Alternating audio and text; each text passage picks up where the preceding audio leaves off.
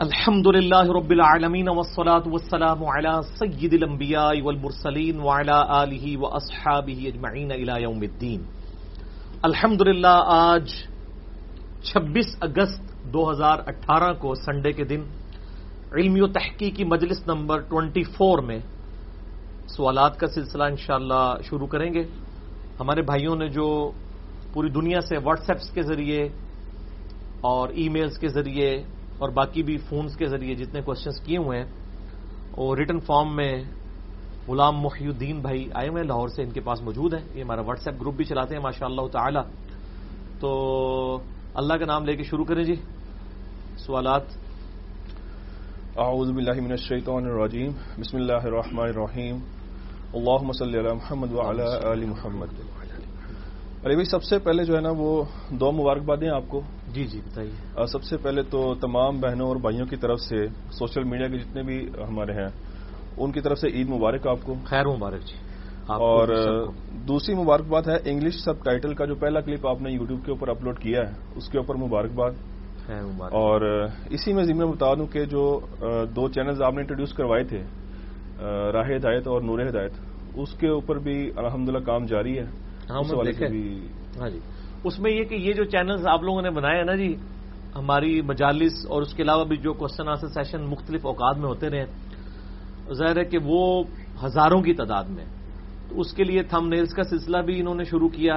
ابرار بھائی نے بھی کافی محنت کی ہے، یوسف بھائی نے بھی اور غلام محی الدین بھائی نے بھی، جزاکم اللہ خیرہ و احسن الجزا.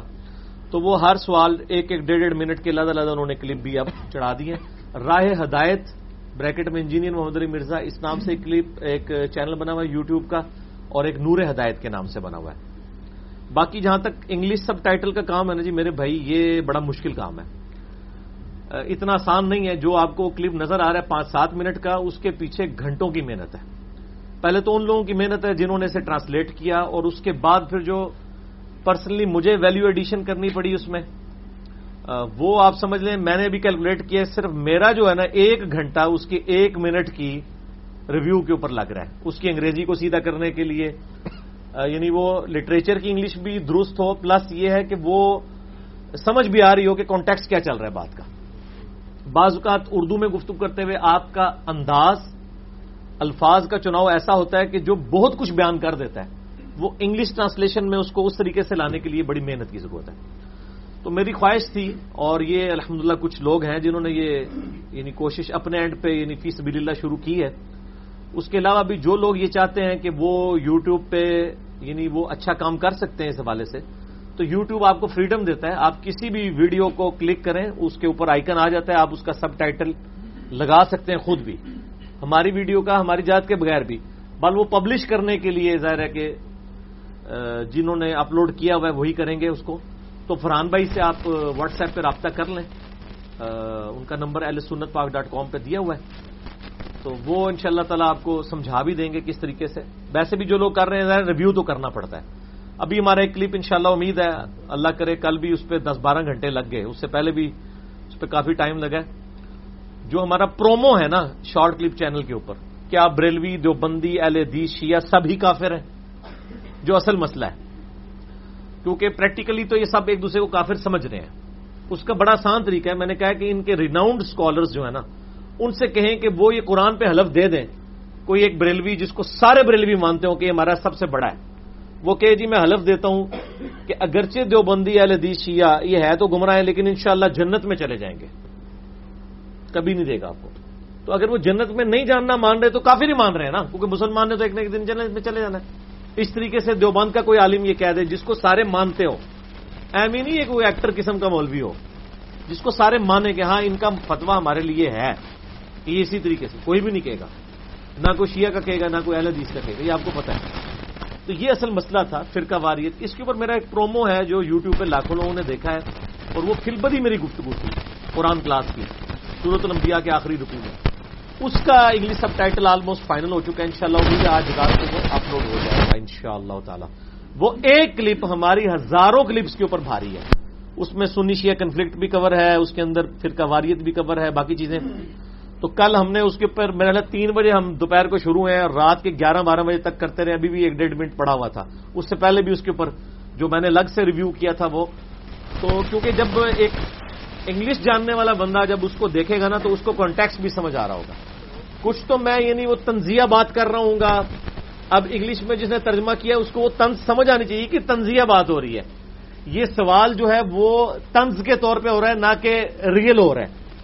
تو وہ جو ایکسپریشنز ہیں نا جو گفتگو میں آواز کی صرف اچھا میں آپ کو اردو میں مثال دیتا ہوں. اگر میں ایک جملہ بول رہا ہوں جی آپ کو پتہ چل گیا ایک جی آپ کو پتہ لگ گیا پتہ چل گیا. اب یہ وہی جملہ آپ کو پتہ چل گیا اور آپ کو پتہ چل گیا اس میں بڑا فرق ہے. اب آپ جب اس کو انگلش میں ٹرانسلیٹ کریں گے پھر آپ کے الفاظ کا چناؤ ایسا ہونا چاہیے جو یہ بات پتہ چلے کہ یہ چیز کس طرح. جس طرح بھی وہ جو جوڈیشری کو فری کرنے والا جو کلپ تھا جو انگلش سب ٹائٹل کے ساتھ آیا ہے اس میں یعنی وہ ترجمہ جنہوں نے کیا بڑی محنت کی ہے. میں ان کو کہوں گا وہ بہت اچھا کام کر رہے ہیں لیکن ظاہر ہے کہ بہرحال اس کی پروف ریڈنگ تو مجھے کرنی پڑے گی. ہر 1 منٹ کے اوپر میرا 1 گھنٹہ لگتا ہے کہ اب یہ الفاظ یہ یوں نہیں ہونا چاہیے یہ یوں ہونا چاہیے یوں نہیں.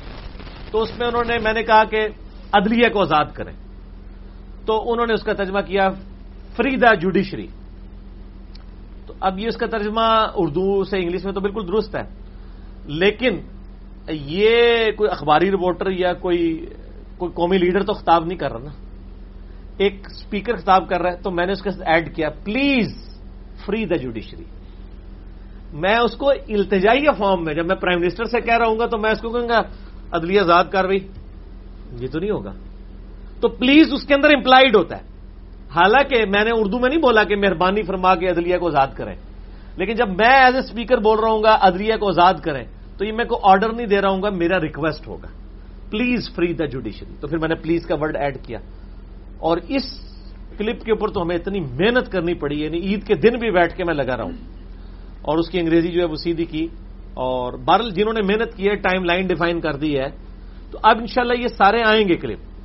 اور میں آل اوور دا ورلڈ جو ہمارے اسپیکرز ہیں جو بھی یعنی اردو نہیں سمجھتے صرف انگلش جانتے ہیں ان کے حوالے سے اپنے جو آڈینس ہیں ان کو ریکویسٹ کروں گا کہ ان تک ہماری یہ انگلش سب ٹائٹل والی ویڈیوز پہنچائیں تاکہ ان کو پتہ چلے کہ دین کے حوالے سے یہ بھی ایک ایفرٹ ہوئی ہے جو سچائی لوگوں کے سامنے رکھی. کیونکہ میں تو جتنے بھی اسپیکرز دیکھتا ہوں وہ سارے اپنے اپنے علاقے کے طارق جمیل صاحب ہی ہیں چاہے وہ مفتی مینک صاحب ہوں یا نعمان علی خان ہوں. یہ سارے اخلاقیات بھی باتیں کر رہے ہیں نا اور ظاہر ہے ادھر شاید اتنے بڑے مسئلے بھی نہیں ہیں. سب کانٹیننٹ کا تو سب سے بڑا مسئلہ ہی فرقہ واریت ہے. ان کو ہاتھ نہیں لگے ہوئے جب ان کو ہاتھ لگیں گے تب ان کو بھی پتہ چلے گا. یہ جن مسجدوں میں جاتے ہیں ان مسجدوں میں ذرا ان کے فرقے کے خلاف کو بات کر کے بتائیں نا جو عقیدے کے خلاف تو اب آپ دیکھ لیں ان کے ساتھ کیا ہوگا. تو بہرحال ان تک بھی بات پہنچے. سنی شیعہ کنفلکٹ پہ بھی کچھ امپورٹنٹ چیزیں ہیں. اس طریقے سے ایتھیزم کے طوفان کے اوپر بند باندھنے کے لیے میرے کچھ یوٹیوب کے اوپر ویڈیوز ہیں رچرڈ ڈاکنز کے خلاف اور لوگوں کے وہ بھی انشاءاللہ سب کے سب انگلش سب ٹائٹل پہ آہستہ آہستہ آئیں گی. بہرحال یہ ایک کلپ کے اوپر ٹائم لگتا ہے تو انشاءاللہ تعالی آپ امید رکھیں ہم نے کام اس کے اوپر اللہ کے فضل سے شروع کر دیا الحمدللہ. اچھا علی بھائی اسی میں ضمن بتا دیں کہ کیا آپ کچھ چند ایک کلپ ریکارڈ نہیں کروا سکتے انگلش میں ہی تاکہ انگلش میں ایک فلو بنا ہوتا ہے نہیں انگلش میں میری فلوئنسی اتنی نہیں. انگلش میں بول تو لوں گا لیکن جو میرا درد ہے وہ میں اپنی اسی لینگویج میں بیان کر سکتا ہوں. اس سے بہتر یہی ہے سب ٹائٹل کے ساتھ. سب ٹائٹل کے کئی ایک فائدے ہیں. میں پھر بھی انگلش کے الفاظ کا جو چناؤ کروں گا وہ رٹی رٹائی گفتگو لگے گی جیسے کوئی انگریزی تقریر پڑھ رہا ہے. اس میں یہ سب سے بہتر ہے. اور میجارٹی لوگ تو اردو جانتے ہیں نا. میں نے بتایا دنیا میں 50% سے زیادہ مسلمان اردو سمجھتے ہیں. بنگلہ دیش والے نیپال میں بھوٹان میں انڈیا میں پاکستان میں سارے لوگ سمجھتے ہیں. تو وہ اس کا حسن اپنی جگہ رہے گا. میرے ایکسپریشن کا سب ٹائٹل یار عمر سیریز آپ لوگوں نے دیکھی ہے نا تو سب ٹائٹل سے ہی دیکھی ہے نا مزہ نہیں آیا. تو وہ جو گفتگو کا مزہ ہے اس کو ادھر ہی رہنے دیں. وہ ڈبنگ والا جو معاملہ ہے نا وہ بہت بہت اسپیشلسٹ لوگ چاہیے ہوتے ہیں جو ایگزیکٹ اسپیکر کے جو انداز بیان کو اس کے درد کو ایکسپریس کر سکتے. اس طرح کا کوئی بندہ مل گیا تو وہ بات کی بات ہے. البتہ یہ آپ سمجھیں 90% کام تو ہو گیا نا. انگلش سب ٹائٹل آ گیا تو سب کچھ کور ہے. اگر کوئی یہ ایسا شخص جو یوٹیوب پہ دیکھتا ہے کہ یار یہ بندہ اس کی تھاٹس کیا تو اس کو انگلش سب ٹائٹل میں میرا لیکچر شیئر کروا دیں کہ یہ اس کی تھاٹس ہیں جو بول ہے وہ لکھا ہوا ہے. اور جب ہم اس کو ابھی تو ہم نے خیر اس کو پبلش کیا اس حوالے سے ایک یوٹیوب کے اوپر بھی انگلش سب ٹائٹل لکھا جاتا ہے، وہ ذرا اتنا یعنی مجھے پسند نہیں آیا تھا، وہ بھی ہم ان کلپس کے اوپر ڈال دیں گے کیونکہ یہ آلریڈی اردو میں بھی ڈلے ہوئے ہیں۔ اس کا فائدہ یہ ہے کہ یوٹیوب میں ساتھ ہی ایک بٹن ہوتا ہے، اگر آپ وہاں سے ایک انگلش میں کلپ بنا دیں، وہاں سے آپ دنیا کی ہر زبان، آپ چائنیز سلیکٹ کریں، اس کا چائنیز سب ٹائٹل آ جائے گا، اب اور کسی زبان میں ضرورت نہیں ہے، انگلش میں کر دیا سب کچھ ہو گیا۔ اور پھر ہم نے چیک کیا، یہ فرحان نے جب مجھے بتایا نا، میں نے کہا یار سب سے پہلے تو نے اس کا اردو سلیکٹ کرو نا، میں چیک کروں کہ جو میں بول رہا ہوں انگریزی سے یہ اردو میں ٹرانسلیٹ جب کر رہا ہے بالکل صحیح ترجمہ ہو رہا ہے۔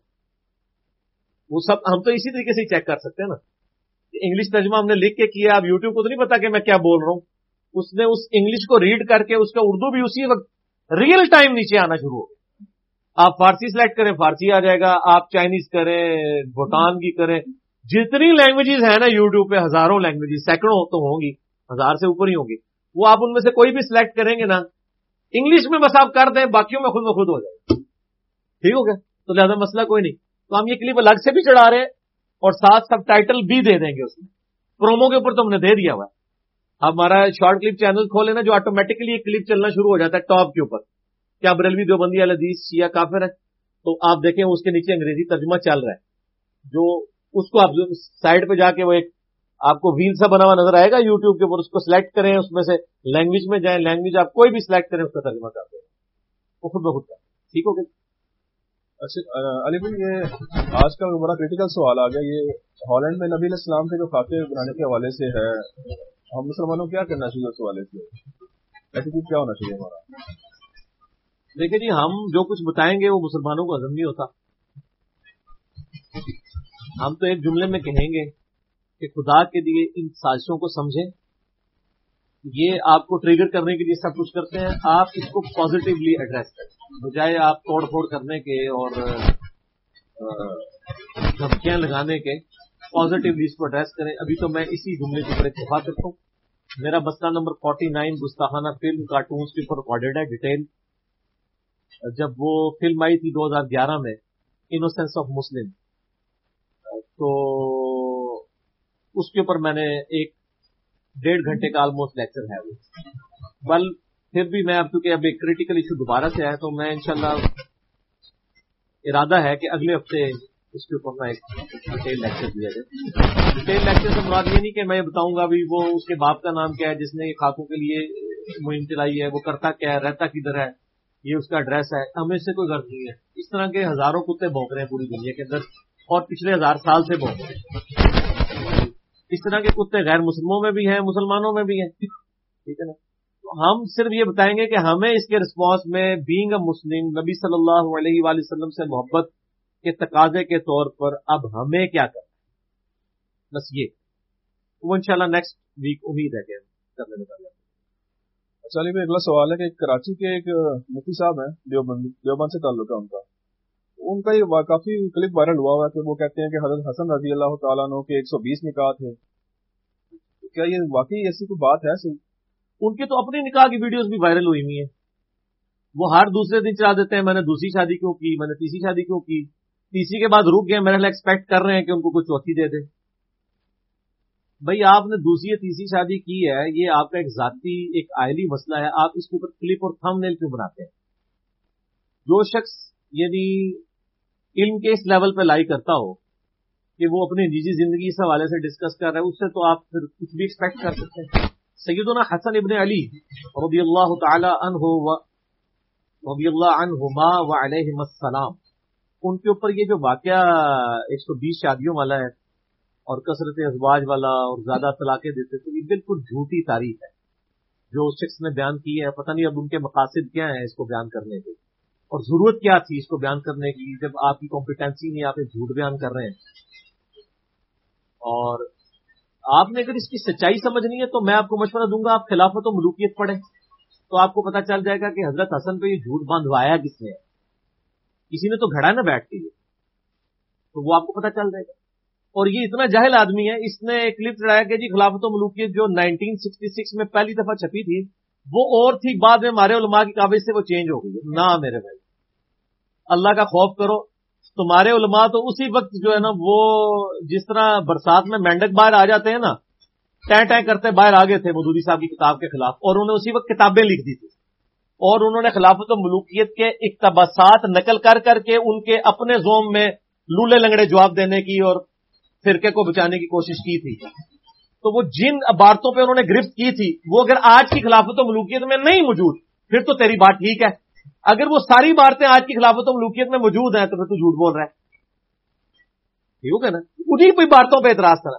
خلافت و ملوکیت بھی چینج ہوئی ہے. ہاں، خلافت و ملوکیت کی وجہ سے آپ کے کئی لوگوں کے علماء کے کنسپٹ چینج ہو گئے اور ان کو اصلاح کا معاملہ ملا اور تہلکہ مچ گیا. اس پہ میرا کلپ آ چکا ہے. خلافت و ملوکیت کا دفاع علماء دیوبند نے کیا، اس میں میں نے کئی ایک ٹروتھ ریویل کی ہیں، اور وہ کلپ میرا الحمدللہ اپلوڈڈ ہے، وہ آپ دیکھ سکتے ہیں. آپ لکھیں خلافت و ملوکیت کا دفاع انجینئر محمد علی مرزا، تو میرا وہ 40 منٹ کا کلپ کھل جائے گا. اس میں نے پورے سرکمسٹانسز بتائے ہیں کہ یہ کتاب کیوں لکھی گئی تھی. ایک داسبی حضرت علی سے بکس رکھنے والا شخص تھا، محمود احمد عباسی، اس نے خلافت معاویہ و یزید لکھی تھی، اس کے جواب میں یہ لکھی گئی تھی. اور اس کے جواب میں جتنی کتابیں لکھی گئی ان کی کمزوریاں اور سکم میں نے اس میں ہائی لائٹ کیے تھے. اور پھر میں نے اس کے لیے سٹارٹ میں کہا تھا کہ میں نے عرض کیا ہے کہ نہ میں وہابی، نہ میں بابی، میں ہوں مسلم علمی کتابی. نہ میں سو کالڈ وہابی ہوں جو کوئی علمی بات کرے اسے وہابی کہہ دیتے ہیں، اور نہ میں بابی، بابوں کا ماننے والا، بابوں کا دفاع کرنے والا، بابوں کو پوجا کرنے والا نہیں ہوں. میں علمی کتابی مسلمان ہوں. ایتونی بکتاب من قبل ھذا او اثارۃ من علم ان کنتم صادقین. اے نبی علیہ السلام سے فرماؤ اگر کوئی بحث کرنی ہے تو میرے پاس کوئی کتاب لے کر آؤ، یہ انبیاء کا علم چل رہا ہو وہ لے کے آؤ اگر تم سچے ہو. اسی سے ہم نے علمی کتابی نکالا. نبی علیہ السلام بھی علمی کتابی تھے. ایتونی بکتاب من قبل ھذا او اثارۃ من علم ان کنتم صادقین. سورۃ الاحقاف آیت نمبر 4 ہے. تو وہ آپ کلپ دیکھ لیں. لیکن ایک تو میرا تقاضا ہے کہ میں ضرور کروں، اٹھو جی ان کو دکھا دو. یہ ہمارا ایک ریسرچ پیپر ہے میرے بھائی، 32 صفحات کے اوپر واقعہ کربلا کا حقیقی پس منظر 72 صحیح الاسناد احادیث کی روشنی میں. عربی میں بھی ہے، اردو میں بھی ہے، ہندی میں بھی ہے، انگلش میں بھی ہے، اور فارسی کے والے سے بھی 2-3 دن پہلے بات ہوئی، انشاءاللہ وہ بھی PDF چڑھ جائے گا. اس میں 200 روایتیں اکثر بخاری و مسلم سے میں نے جمع کی ہیں، جس میں میں نے شہادت حسین علیہ السلام کے اصلی اسباب بتائے ہیں، جعلی اسباب نہیں، اور شہادت عثمان کے بھی اصلی اسباب، اور خلافت راشدہ. یہ خلافت و ملوکیت کا دفاع ہے احادیث کی روشنی میں اہل سنت کی کتابوں سے الحمدللہ. تو یہ آپ مفت ڈاؤن لوڈ کریں ہماری ویب سائٹ ahlsunnatpak.com سے. اور اس ریسرچ پیپر میں احادیث میں نے لکھی ہیں، میں نے کوئی تاریخی روایت نہیں کوئی، اور میں نے ہر حدیث کے اوپر دور حاضر کے بڑے محدثین کی تحکیم لگائی ہے. شیخ البانی کی، شیخ شعیب آرنوت کی، شیخ سلیم اسد کی، شیخ زبیر علی زئی کی، اور باقی لوگوں کی رحمہم اللہ اجمعین. تو وہ آپ پڑھیں تو آپ کو پتہ چل جائے کہ سچائی کیا ہے. تو یہ ریسرچ پیپر ہے، یہ آپ مفت بھی منگوا سکتے ہیں ڈاک کے ذریعے. پورے ملک میں ڈاک جاتی ہے الحمدللہ. عثمان بھائی سے رابطہ کریں، اور ان کی جو فون کی ٹائمنگ ہے وہ صبح 9 سے لے کر 12:45 بجے تک ہے، اور شام کو عصر سے مغرب. اس کے علاوہ ان کو کال نہ کریں. ان کا نمبر ہے +92-321-5900-162. یعنی یہ آپ پاکستان سے کریں گے تو 0321-5900-162. اتنی تیزی سے میں اپنی بیوی کا نمبر بھی نہیں بتا سکتا جتنی تیزی سے میں عثمان بھائی کا نمبر بتا رہا ہوں. تو آپ ان سے رابطہ کریں گے، ڈاک آپ کے گھر میں آ جائے گی اور آپ کو سچائی پتہ چل جائے گی. تو یہ حضرت حسن علیہ السلام والا بھی اس نے جھوٹ بولا ہے. جھوٹ کیا کہنے، جہالت کا مظاہرہ کیا، اور اس کا قصور نہیں، ان کے بزرگوں کو بھی یہ باتیں نہیں پتہ تھیں. تو انہوں نے بھی اسی قسم کی جہالتیں لکھی ہیں، اور پھر اس کو جسٹیفائی کر رہے ہیں. جی وہ عورتیں بڑی یعنی خوش نصیبی محسوس کرتی تھیں کہ خاندان رسول سے ہمارا رشتہ ہو جائے، اور حضرت حسن طلاقیں بہت دیا کرتے تھے. مولا علی نے جو ہے وہ کوفے میں اعلان کرا دیا تھا کوئی اس کو اپنی بچی نہ دے. پھر بھی لوگ، یار آپ اندازہ کریں کہ کس لیول کی آپ حضرت حسن ابن علی کی توہین کر رہے ہیں ان انٹینشنلی. یہ ساری باتیں میں آپ کے بارے میں کروں کہ آپ کے ابا جی نے کھڑے ہو کے اعلان کر دیا ہے کہ مفتی نے 3 کر لی ہیں، اس کو چوتھی کوئی نہ دے. ٹھیک ہے، تو آپ کو کتنا برا لگے گا. اور ابو داؤد ترمذی میں حدیث ہے کہ اللہ تعالیٰ کو حلال چیزوں میں سب سے زیادہ ناپسند طلاق ہے. حسن ابن علی سے آپ یہ ایکسپیکٹ کریں گے کہ وہ 120 شادیاں کریں گے، اور اس میں سے یعنی 116 کو تو طلاق دی ہوئی ہے نا انہوں نے. وہ کہہ رہے ہیں 1-2 دن رکھتے تھے چھوڑ دیتے تھے. یہ ایک دو دن رکھ کے بیوی کو چھوڑ دینا یعنی کسی شریف النفس آدمی کی نشانی ہوتی ہے؟ آپ بتائیے آج کے دور میں. اور اس شخص کو یہ حیا بھی نہیں آئی ہے کہ یہ وہ بات ہے جو اس کے بارے میں کوئی کرے تو اس کو برا لگے گا. اس کے بابوں کے بارے میں علماء دیوبند جن کو یہ رضی اللہ عنہم کہتے ہیں ان کے بارے میں کوئی کر دے تو برا لگے گا. بریلوی علماء کے بارے میں کر دے, اہل حدیث شیعہ کے بارے میں کر دے, وہ کہیں گے یاری کس قسم کی آپ باتیں کر رہے ہیں, ان کو کوئی شرم و حیا نہیں آتی ہے. کوئی حیا کرنی چاہیے بات کرتے ہوئے. اور اس طرح حضرت حسن علیہ السلام کے اوپر انہوں نے بالکل جھوٹ باندھا ہے, ان کے بزرگوں نے بھی باندھا ہے, انہوں نے بھی. یہ تاریخی روایتیں ہیں, اور تاریخی روایتیں آپ کو پتہ ہے تاریخیں لکھوائی ہوئی ہیں آل امیہ اور آل عباس کی, جو اہل بیت کے دشمن تھے. انہوں نے جان بوجھ کے جو آل رسول تھے, آل محمد تھے علیہم السلام اجمعین, ان کو بدنام کرنے کے لیے چیزیں گھڑی ہیں, باقاعدہ گھڑی گئی ہیں. اور میں ان کو پہلے تو میں ان کو پھکی الزامی والا جواب دیتا ہوں نا, اس کو تو شاید حوالہ نہیں پتا ہوگا, اس کو میں حوالہ دیتا ہوں نا. یہ تاریخ دمشق سے اٹھائی ہے روایت. تاریخ دمشق لکھی ہے امام علی بن حسین ابن عساکر نے, المتوفا 571 ہجری. اسے تاریخ دمشق بھی کہتے ہیں, ویسے ہم اردو میں دمشق بولتے ہیں, لفظ ہے دمشق. اے مولویاں سے تاریخ دمشق, تاریخ ابن عساکر بھی کہتے ہیں اسے. تو یہ جو روایت ہے حضرت حسن کثرت ازواج کرتے تھے, اس کے آگے لکھا ہوا ہے کہ حضرت حسن کو معاویہ ابن ابی سفیان رضی اللہ تعالیٰ عنہ نے زہر دے کے شہید کروایا تھا. تو سر پوری گل دسو پھر عوام نو. حسن دے ویاہ تے بیان کیتے جے نا, تو نالے بھی دسو کہ حضرت حسن نو زہر دے کے حضرت معاویہ نے مروایا ہے. ہو گئے نہیں روایتی جعلی ہے تو بیان کیوں کر دو. یہ ساری تاریخی باتیں بنو عباس اور زیادہ تو آل امیہ نے یہ سارے جھوٹ بچائے میں. تو ہم تو دونوں باتوں کو غلط سمجھتے ہیں. ٹھیک ہے, ہم کہتے ہیں ایسی تاریخی روایتیں بیان کریں آپ جن تاریخی روایتوں کو کوئی سپورٹ حدیث کی کتابوں سے ملے. دیکھیں نا, ہم نے بھی یہ کربلا کی تاریخ بیان کی ہے نا, تو ہم نے حدیثیں بیان کی 200, اکثر بخاری مسلم سے. ایک ایک کا انٹرنیشنل نمبر لکھا ہے, میچ کریں, نہ نکلے تو آگے پکڑیں.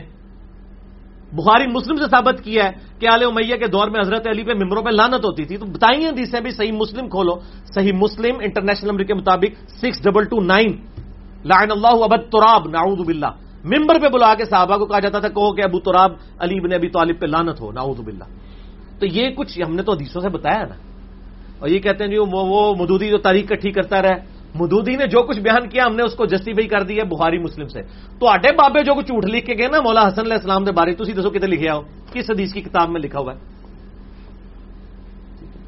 اور شہادت عثمان ابن سبا نے کرا دی. میں کہتا ہوں یہ حدیث کی 6 کتابیں ہیں نا مین, ان میں ابن سبا کا کہیں نام دکھائے موجود ہو.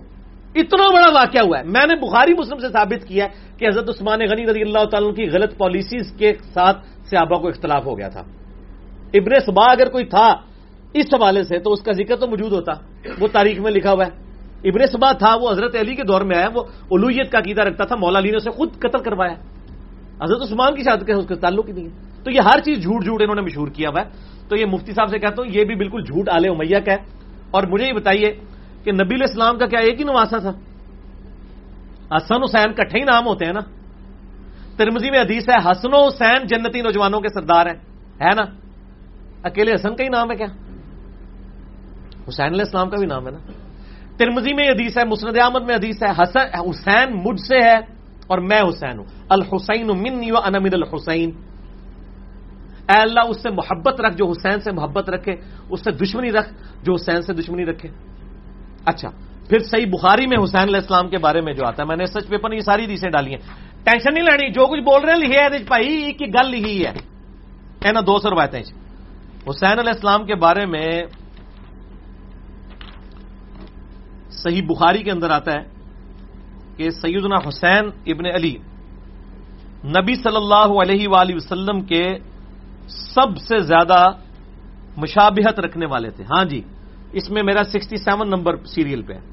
اس کے میں نے 72 رکھے ہیں شہدائے عہد کی نسبت, شہدائے کربلا کی نسبت سے, ورنہ روایتیں 200 ہیں. مثلا 33 نمبر پہ میں نے 8 ترک لیے ہیں غدیر خم کی حدیث کے.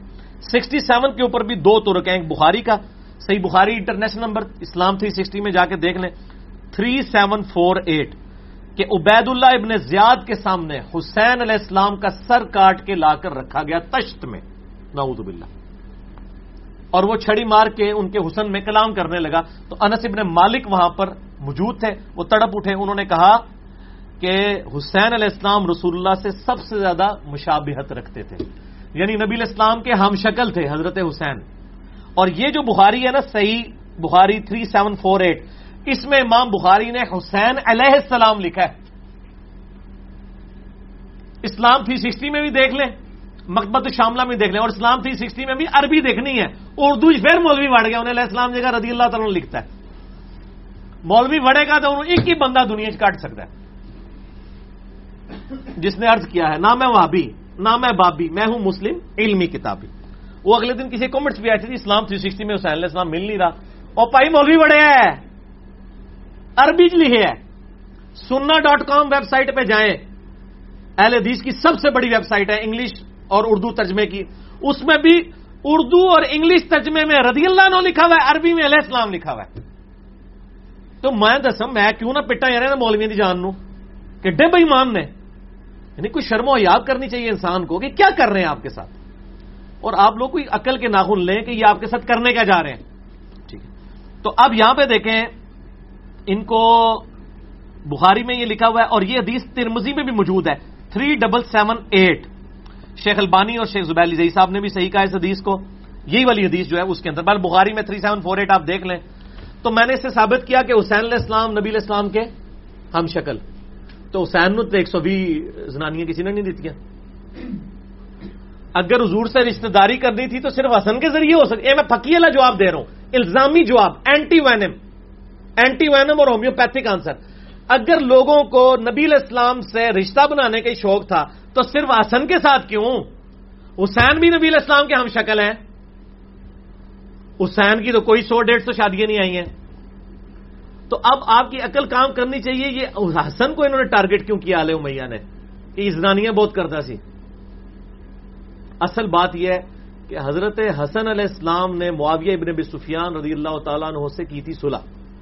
ٹھیک ہو گیا. اب وہ صلح جن سرکمسٹانسز میں ہوئی وہ ایک تلخ حقیقت ہے.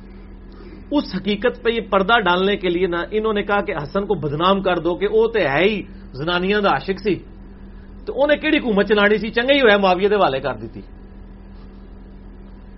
حسن تو ہے ہی عورتوں پہ عاشق تھا، تو وہ عورتوں کا دل دادا تھا. اچھا ہی ہوا وہ معاویہ کو حکومت اس نے دے دی، ورنہ تو حکومت تباہ ہونی تھی.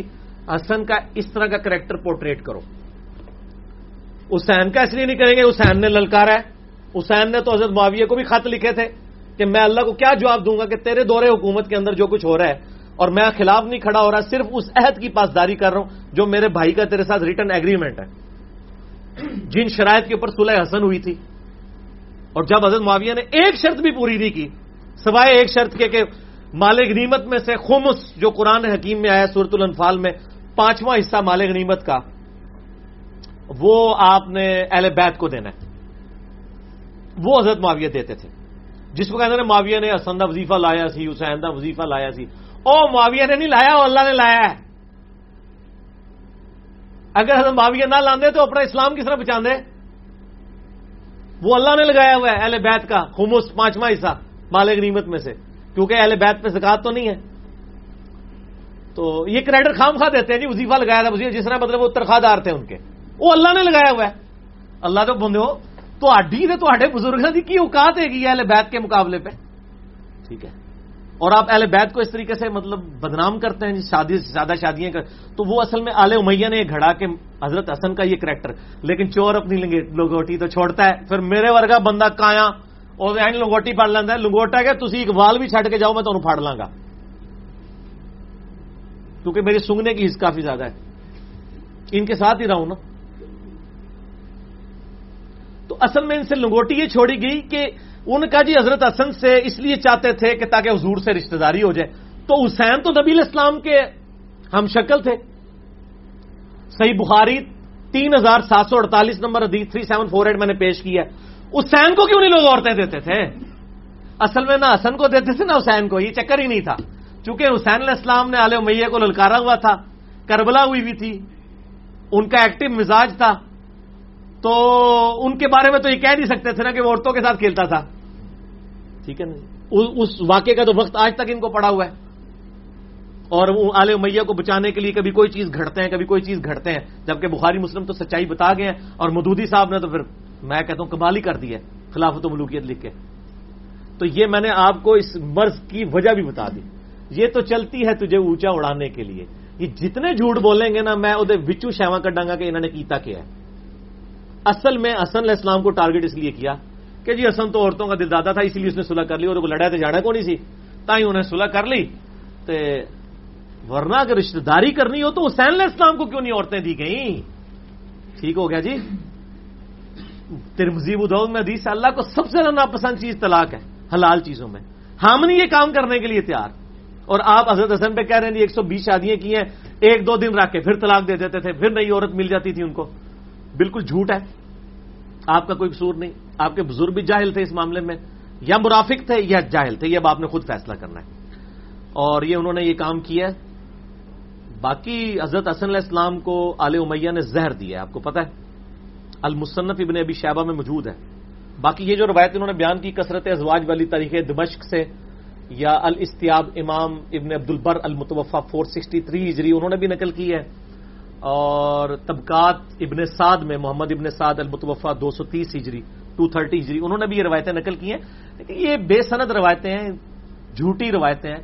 تاریخ الخلفاء میں جلال الدین سیوطی المتوفا 911 ہجری انہوں نے بھی نقل کی ہے. اس قسم کی تو بہت ساری روایتیں ہیں جو ہیں وہ موجود ہیں. حضرت معاویہ کے کریکٹر کے بارے میں جو احادیث آئی ہیں، جو تاریخی روایتیں، وہ تو یہ بیان بھی نہیں کر سکتے، وہ تو کبھی نہیں کسی نے بیان کی ہیں. ہم نہ وہ بیان کرتے ہیں نہ یہ. ہم کہتے ہیں حدیث میں آؤ اور کریکٹر دیکھ لو کیا تھا آل امیہ کا. میرا پچھلے دنوں ایک کلپ ریکارڈ ہوا ہے، میں اب ہر دفعہ تو نہیں اتنا کچھ بولوں گا. یہ ریسرچ پیپر منگوائیں اور پڑھیں. ahlsunnatpark.com سے 5B research paper download کریں فری، اردو میں، انگلش میں، ہندی میں، عربی میں. اور آپ میرا ایک ویڈیو لیکچر ہے 2 گھنٹے کا، ریپلائی ٹو مولانا الیاس قادری آن حضرت معاویہ. لاکھوں لوگوں نے یوٹیوب پہ کلپ دیکھا ہے رضی اللہ تعالیٰ عنہ. اس میں میں نے کئی ایک ان کی حکومت کی خرابیاں جو بخاری مسلم میں آئی ہیں، تاریخ نہیں حکمرانوں کی لکھوائی ہوئی، محدثین کی لکھی ہوئی بخاری مسلم میں نے وہ بخاری مسلم سے بتائی ہیں، تو آپ دیکھ لیں. حضرت حسن علیہ السلام کا چونکہ ذکر ہوا ہے اور یہ شرائط کا، حضرت حسن نے 5 شرائط کے اوپر صلح کی تھی. الاستیاب ابن عبد البر کی کتاب دیکھ لیں، اسود الغابہ دیکھ لیں ابن اسیر کی، الاصابہ دیکھ لیں ابن حجر کی، جس میں 8000 صحابہ کے حالات زندگی ہیں. یہ الاصابہ اسی کی شرح لکھی گئی ہے اسود الغابہ کی. البدایہ والنہایہ جسے تاریخ ابن کثیر کہتے ہیں وہ بھی آپ پڑھ لیں. فتح الباری ابن حجر اسقلانی کی 7109 نمبر حدیث بخاری کی، فتح الباری میں اس کی آپ شرح میں دیکھ لیں. حسن ابن علی نے 5 شرائط کے اوپر صلح کی تھی. نمبر 1، حضرت معاویہ رضی اللہ تعالیٰ عنہ اللہ کی کتاب، رسول اللہ کی سنت اور خلفائے راشدین کے طریقے کے مطابق نظام حکومت چلائیں گے. وہ آپ پڑھ لیں تو آپ پتہ چلے گا کس قسم کا نظام حکومت انہوں نے چلایا. بخاری مسلم سے میں نے دکھایا ہے، وہ آپ میرے ویڈیو بھی دیکھ لیں. دوسرا، حضرت معاویہ رضی اللہ تعالیٰ عنہ اپنے بعد کسی کو جانشین مقرر نہیں کریں گے بلکہ امت کو خلیفہ کے انتخاب کے لیے شورا پہ چھوڑیں گے. انہوں نے اپنے بچے کو منتخب کیا. بخاری میں آتا ہے صحابہ کتنے مخالفت کرتے تھے، کسی کی نہیں سنی. میں نے اس کے اندر وہ ساری حدیث نقل کی ہیں. نمبر 3، سیدنا علی بن ابی طالب کی جماعت کے لوگ جو صلح کے بعد ہتھیار ڈال چکے ہیں ان کے خلاف کسی قسم کی انتقامی کارروائی نہیں کی جائے گی. انتقامی کارروائی کیا؟ صحابہ کو قتل بھی کروایا گیا انتقام کے اندر. حجر ابن عدی کا قتل، المستدرک للحاکم میں حجر ابن عدی کا چیپٹر کھول لیں کہ کس طریقے سے حضرت معاویہ نے ان کو قتل کروایا ہے، نعوذ باللہ من ذالک. ٹھیک ہے، جس پہ حضرت عائشہ بھی تڑپ اٹھی کہ کیا معاویہ جواب دے گا اللہ کو. آل محمد یہ 4تھی شرط، آل محمد صلی اللہ علیہ وسلم کے لیے خمس مال غنیمت کا 5واں حصہ جو اللہ نے قرآن میں مقرر کیا ہے بدستور بنو عبد المطلب کو ملے گا، جیسا کہ خلفائے راشدین کے ادوار میں ملتا رہا، نبی علیہ السلام کے مبارک دور میں بھی. یہ اللہ نے خمس مقرر کیا تھا، حضرت معاویہ نے وظیفہ نہیں لگایا. سورۃ الانفال پڑھ کے دیکھ لیں، 5واں حصہ اللہ اور اس کے رسول کے لیے. یہ ایک شرط ہے جس پہ انہوں نے عمل کیا. کیونکہ پیسے ایسے دینے میں ذرا زیادہ معاملات جو ہے نا وہ ہائی لائٹ بھی ہو جاتے ہیں نا، اور پھر ان کے لوگوں کو دفاع کرنے کا بھی موقع مل گیا. جی وہ وظیفہ لگایا تھا، اس کو بھی الٹا لگا دیا، وظیفہ لگایا ہوا تھا. وہ وظیفہ کہاں سے لگایا ہوا تھا؟ اپنی جیب سے دے رہے تھے، وہ اللہ نے لگایا ہوا میرے بھائی. ٹھیک ہو گیا جی. 5واں، سیدنا علی بن ابی طالب پر بنو امیہ کے ممبروں سے ہونے والا سب و شتم کا سلسلہ ہمیشہ کے لیے ختم کر دیا جائے گا. اور یہ تو سلسلہ بعد میں بھی جاری رہا ہے. صحیح مسلم 6229 غدیر خم سے اگلی حدیث، اسلام 360 میں پڑھ کے دیکھ لیں. یعنی مروان آل مروان میں سے آ کے وہ حضرت علی پہ لعنت بائی نیم کروایا کرتے تھے. نعوذ باللہ من ذالک. باقی یہ ریسرچ پیپر آپ پڑھیں گے آپ کو سچائی پتہ چل جائے گی. اور یہ تو 5 شرائط تھی نا. اس کے بعد جو حضرت حسن کی شہادت ہوئی ہے, یعنی وہ کتنا بڑا المی ہے اس امت کے لیے, جو امت اس کے بعد پھر آج تک بھگت رہی ہے. المصنف ابن ابی شیبہ میں ہے, اور شیخ غلام مصطفیٰ ظہیر صاحب نے السنہ 26 نمبر میں اس کی سند کو صحیح بھی کہا ہے. اور ویسے سب کا اتفاق ہے حضرت حسن کو شہید کیا گیا تھا. مصنف ابن ابی شیبہ میں 37359 نمبر حدیث ہے, 37359 مکتبۃ الشاملہ کے مطابق, کہ حسن ابن علی کی عیادت کے لیے ایک تابعی کہتے ہیں سیدنا عمیر کہتے ہیں میں گیا تو انہوں نے فرمایا مجھ سے کوئی علمی بات پوچھنی ہے تو پوچھ لو. کوئی شخص وہاں پہ آیا ہوا تھا تو اس نے کہا ہم تو عیادت کے لیے آئے ہیں. پھر وہ اٹھے اور بیت الخلاء گئے, اور ٹوائلٹ سے جب واپس آئے تو انہوں نے کہا کہ ابھی ابھی میں نے اپنے جگر کا ٹکڑا تھوکا ہے جس سے میں اس لکڑی سے الٹ پلٹ کر رہا تھا. یعنی الٹی آئی تو ان کا جگر چکے زہر کی وجہ سے کٹ چکا تھا تو منہ کے راستے نکلا. اللہ کی لعنت ہو ان لوگوں پر جنہوں نے اہل بیت کو شہید کیا, اور اللہ تعالیٰ کی کروڑوں رحمتیں ہوں جنہوں نے یہ سچائی امت تک پہنچائی ان محدثین. آمین. تو پھر وہ کہنے لگے مجھے کئی بار زہر پلایا گیا اور اس بار تو زہر اتنا سخت تھا کہ میری یہ حالت ہو گئی. پھر وہ کہتے ہیں اگلی دن ہم صبح کے وقت حضرت حسن کی عیادت کے لیے حاضر ہوئے تو وہ گھر سے بازار میں کسی جگہ لیٹے ہوئے تھے. اسی دوران حسین ابن علی ان کے چھوٹے بھائی آئے اور آپ رضی اللہ تعالیٰ کے سر مبارک کے پاس بیٹھ گئے اور پوچھا اے میرے بھائی آپ کو زہر دینے والا کون ہے؟ سیدنا حسن نے پوچھا کیا تم اسے قتل کرنا چاہتے ہو حسین؟ ان کا جی ہاں. حسن ابن علی نے فرمایا اگر میں نے مجرم کی صحیح شناخت کی ہے تو اللہ تعالیٰ خود سخت انتقام لینے والا ہے, اور اگر وہ بے گناہ ہے تو میں نہیں چاہتا کہ میری وجہ سے کوئی بے گناہ مار دیا جائے. ان کا مجھے پتا ہے لیکن میں نہیں چاہتا کہ ایسا معاملہ ہو جائے کہ وہ ہو سکتا ہے وہ نہ ہی ہو, کیونکہ ظاہر آج کے دور میں بھی سازشوں کا نہیں پتا چلتا. کہتے ہیں جی وہ حضرت عثمان کے قاتلین کا بدلہ نہیں لیا, آج نہیں پتا چلتا کون قاتل ہے. اس زمانے میں کوئی CCTV کیمرے تھے, یہاں پہ بھی حضرت حسن دیکھیں وہ کہتے ہیں نہیں. تو وہ روایتوں میں تو آتا ہے کہ یزید ابن معاویہ نے زہر دلوایا تھا ان کی ایک بیوی کے ذریعے, بل میں تو وہ روایتیں پیش نہیں کرتا. اس لیے میں صرف آپ کو بتانے لگا ہوں کہ حضرت حسن علیہ السلام کے اوپر 120 شادیوں کا جھوٹ بول رہے ہیں اصل میں اپنے بابوں کے کرتوت چھپانے کے لیے. حضرت حسن ابن علی کا میں نے بتایا ان کو زہر دے کے مارا گیا. آپ دیکھ لیں آپ کی امت نے کیا کیا ہے. حسن کو زہر دیا, حسین کو بچوں سمیت قتل کیا. اور صحیح مسلم میں 4 حدیثیں ہیں. غدیر خون پہ لاکھوں لوگ میرا کلپ دیکھ چکے, میں نے 8 طرق بیان کیے, اس میں بھی 33 نمبر پہ ہیں. نبی علیہ السلام نے غدیر خون پہ اپنی وفات سے 2-2.5 مہینے پہلے فرمایا تھا کہ اے لوگوں آگاہ ہو جاؤ. صحیح مسلم 6225 سے 6228 انٹرنیشنل نمبر کے مطابق کھول کے دیکھ لیں. 4 طرق. میں بھی ایک انسان ہوں, قریب ہے کہ اللہ کا قاصد یعنی موت کا فرشتہ میرے پاس آئے اور میں اس کی دعوت قبول کر لوں. میں اپنے بعد تم میں 2 بھاری چیزیں چھوڑ کے جا رہا ہوں. ان میں سے پہلی چیز اللہ کی کتاب ہے, اس میں ہدایت ہے, اس میں نور ہے. یہ اللہ کی رسی ہے, اس کو پکڑو, جو اسے پکڑے گا وہ ہدایت پر ہوگا, جو قرآن کو چھوڑ دے گا وہ گمراہ ہو جائے گا. اور پھر زید ابن ارقم کہتے ہیں نبی علیہ السلام قرآن کے اوپر ترغیب دلاتے رہے, اور پھر فرمایا دوسری بھاری چیز میرے اہل بیت ہے, میں اپنے اہل بیت کے معاملے میں تمہیں اللہ کا خوف دلاتا ہوں, اللہ کا خوف دلاتا ہوں, اللہ کا خوف دلاتا ہوں. 3 دفعہ فرمایا کہ ڈر جانا. امت نہیں ڈری. اور سنن نسائی الکبریٰ میں, مسند احمد میں, جامعہ ترمذی میں آگے ملتا ہے کہ سیدنا علی کا ہاتھ, یعنی کسی کو وہم ہو جائے کہ یہ اہل بیت سے مراد کیا, نبی علیہ السلام کی بیویاں حضور لے رہے تھے, بیویاں بھی اہل بیت ہیں لیکن یہاں وہ مراد نہیں تھے.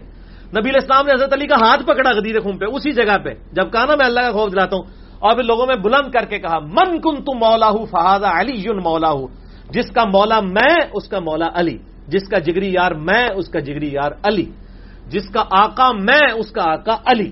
اور پھر کہا اے اللہ اس سے محبت رکھ جو علی سے محبت رکھے, اس سے دشمنی رکھ جو علی سے دشمنی رکھے. اور صحیح مسلم میں 240 نمبر حدیث ہے, علی سے محبت نہیں رکھے گا مگر مؤمن, علی سے بغض نہیں رکھے گا مگر منافق. یہ کسی اور صحابی کے بارے میں اس طریقے سے الفاظ نہیں آئے. صحیح مسلم 240 انٹرنیشنل نمبر کے مطابق. یہ حضرت علی کا ذکر کیوں تھا؟ انہی کے بچوں کو ذبح کیا ہے نا, حضرت علی کو بھی شہید کیا گیا. حضرت علی کے دونوں بچے آل امیہ نے شہید کیے نا. اور حضور کہا تھا ڈر جانا ڈر جانا. امت ڈری؟ آج تک بھگت رہی ہے امت. یہ کربلا کا پس منظر, میں نے اس کا نام اس لیے پس منظر رکھا ہے. یہ میں حضرت ابوبکر سے لے کے سیدنا حسین کی شہادت تک میں نے یہ پوری کی پوری چیزیں کور کی ہیں. تو خلفائے راشدین ابو بکر عمر عثمان علی رضی اللہ عنہم اجمعین علیہم السلام اجمعین، ان کا معاملہ بالکل الگ ہے، وہ ہمارے سر کا تاج ہیں، وہ خلفائے راشدین ہیں. لیکن آل امیہ یہ اسلام کی دشمن، اہل بیت کی دشمن. یہ سارا میں نے مجبور ہو کے بتایا ہے. یقین کریں میں یہ ساری چیزیں آلریڈی ریکارڈ کرا چکا ہوں. مسئلہ میرا 101 ہے، خلافت و ملوکیت صحیح مسئلہ خروج اور فکر حسین حق پرستی کی علامت ہے، جس میں میں نے اہل تشیع کا مقدمہ اہل سنت کی عدالت میں پیش کیا، اور ایک اور لیکچر ہے جس میں میں نے اہل سنت کا مقدمہ اہل تشیع کی عدالت میں پیش کیا. مسئلہ نمبر 162A، خلفائے راشدین کے 30 سال نہج البلاغہ کی روشنی میں مولا علی علیہ السلام کے 5 خطبات سے میں نے شیعہ کو بتایا کہ آپ کی اپنی کتاب میں ابو بکر عمر عثمان کی تعریفیں لکھی ہوئی ہیں، اور وہ میرے کلپ بھی لاکھوں لوگوں نے دیکھے ہیں. اور یہ ریسرچ پیپر تو الحمدللہ ایک سمجھ لیں کہ ایک علمی خزانہ ہے جو لوگوں کے ہاتھ میں ہے. انگلش میں بھی، عربی میں بھی، ہندی میں بھی، اردو میں بھی. ڈاؤن لوڈ کریں، فری منگوائیں. عثمان بھائی کو کال کریں صبح 9 سے لے کر پونے 1 تک، شام کو عصر سے مغرب تک. +92-321-5900-162. اور مفتی صاحب سے میں ریکویسٹ کروں گا کہ خدا کے لیے آپ اس قسم کے عنوانات کے ساتھ نہ چیزیں چڑھایا کریں، پہلے کوئی علم حاصل کرو اور ایک دفعہ کہہ دو، پیار اور محبت سے کہہ دیں.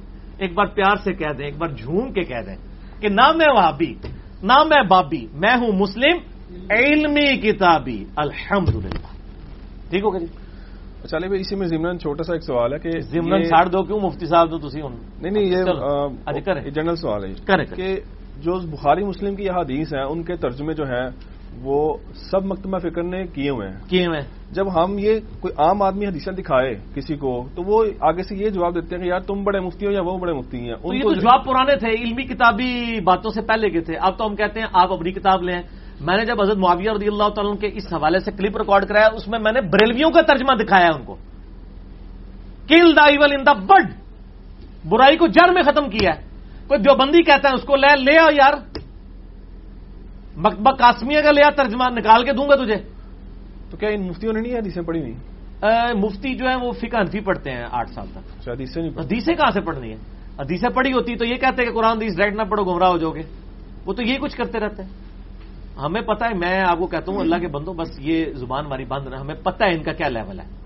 آپ دیکھیں نا، یہی جو مفتی ہے اس وقت لانچ کیا ہے نا ایک مکتبہ فکر نے کراچی والا، جو بات کرتا ہے اس کے گاٹے فٹ ہو جاتی ہے. ایک کلپ میں کہتا ہے نبی علیہ السلام کی قبر عرش سے افضل ہے، دوسرے میں جب میرا کلپ آیا تو فوراً لمحہ پہ آ کے کہنا نہیں میرا خیال تو دوسرے والا ہے. تو پھر کہنا میں علی دا لیکچر سن کے رجوع کیتا ہے. ایک طرف وہ اشری تھانوی صاحب کا رجوع بتا رہا ہے خود سے بنا کے. جی اشری تھانوی صاحب نے کہا اگر یہ خواب اللہ کی طرف سے ہے تو ٹھیک ہے، شیطان کی طرف سے تو میں یہ کرتا ہوں وہ کرتا ہوں. جب میرا کلپ آیا ختم ہی ہو گیا. پہلے وہ چیلنج دے رہا تھا جواب دو جواب دو جواب دو، اس کے خلاف مقدمہ کرو. ہم نے تو کبھی نہیں کہا کسی کے خلاف مقدمہ کرو. ہم سے اگر پوچھے تو ہم تو آپ کے سارے بزرگوں کے خلاف جو ہے وہ اللہ کی بارگاہ میں مقدمہ انشاءاللہ پیش کریں گے قیامت والے دن. دنیا میں تو ہم نہیں کرتے، ہم تو لوگوں کو سچائی بتا رہے ہیں. تو انہوں نے کوئی نہیں پڑھا ہوا، یہ سارے اپنے اپنے فرقوں کے گول کیپر ہیں. چونکہ فرقوں کے گول کیپر ہیں تو ظاہر فرقے کا گول کیپر اپنے پول میں تو فٹ بال نہیں پھینکے گا نا. وہی تو کوشش ہوئے گی میں ایتھو ہی مارا تو ادھر جا کے ڈگے. ٹھیک ہو کہ نا جی؟ آپ کو میں بتاؤں، میں اکثر یہ بات کرتا ہوں، اب آپ مجھ سے زیادہ گستاخیاں کروا رہے ہیں بزرگوں کی، کہ دنیاوی ٹیچرز جو ہے نا فزکس کیمسٹری، دنیاوی میری یعنی میں نے آنرز کے ساتھ میکینیکل انجینئرنگ کی ہوئی ہے. یعنی مجھے پتا ہے کہ یعنی ہم تو اپنے میں ٹاپرز میں سے تھا اپنی یونیورسٹی کے. ہمیں پتا ہے ہمارے لائک سے لائک ٹیچر، میں کبھی بھری مجلس میں بھی ان کی غلطی نکالی ہے نا، غلطیاں کرنے کی عادت مجھے شروع تو ہی ہے. اچھا، اور میں نے کہا کہ سر یہ اس طرح نہیں اس طرح ہے. مجھے نہیں آج تک یاد کہ کسی ٹیچر نے بےعزتی کر دی. آپ بھی چیک کر لیں کہ آپ کبھی کسی دنیاوی تعلیم جسے ہم سو کارڈ کہتے ہیں ایسے ہے تو وہ بھی دینی ہے، کوئی فزکس کا پروفیسر، کوئی میتھمیٹکس کا، آپ اس کو کہ سر یہ جو آپ نے فارمولا لکھا ہے یہ آپ سے غلطی لکھا ہے، وہ کہے گا سوری، مٹا کے صحیح کر دے گا، تھینک یو بھی بولے گا. آپ عالم کو کہیں کہ سر جو آپ نے یہ آج بیان کیا جمعے خطبے میں یہ اس طرح نہیں اس طرح لکھا ہوا تھا، یہ دیکھیں گے میں نے بخاری شریف لے کے آیا ہوں، یہ تو اس میں تو یہ لکھا ہے. وہ کیا کہے گا تھینک یو، وہ کہے گا پھینک دیو اٹھا کے بات، تھینک یو نہیں پھینک دیو. تو سر اپنا آپ ظرف جو ہے دنیاوی ٹیچرز والا بھی نہیں ہے ان علماء کا، عزتیں کروا رہے ہیں یہ بڑے بڑے بزرگوں والی، ان کے اندر ظرف وہ بھی نہیں جو ایک پی ایچ ڈی میتھمیٹکس کے اندر ہو. یہ ان کی حالت ہے.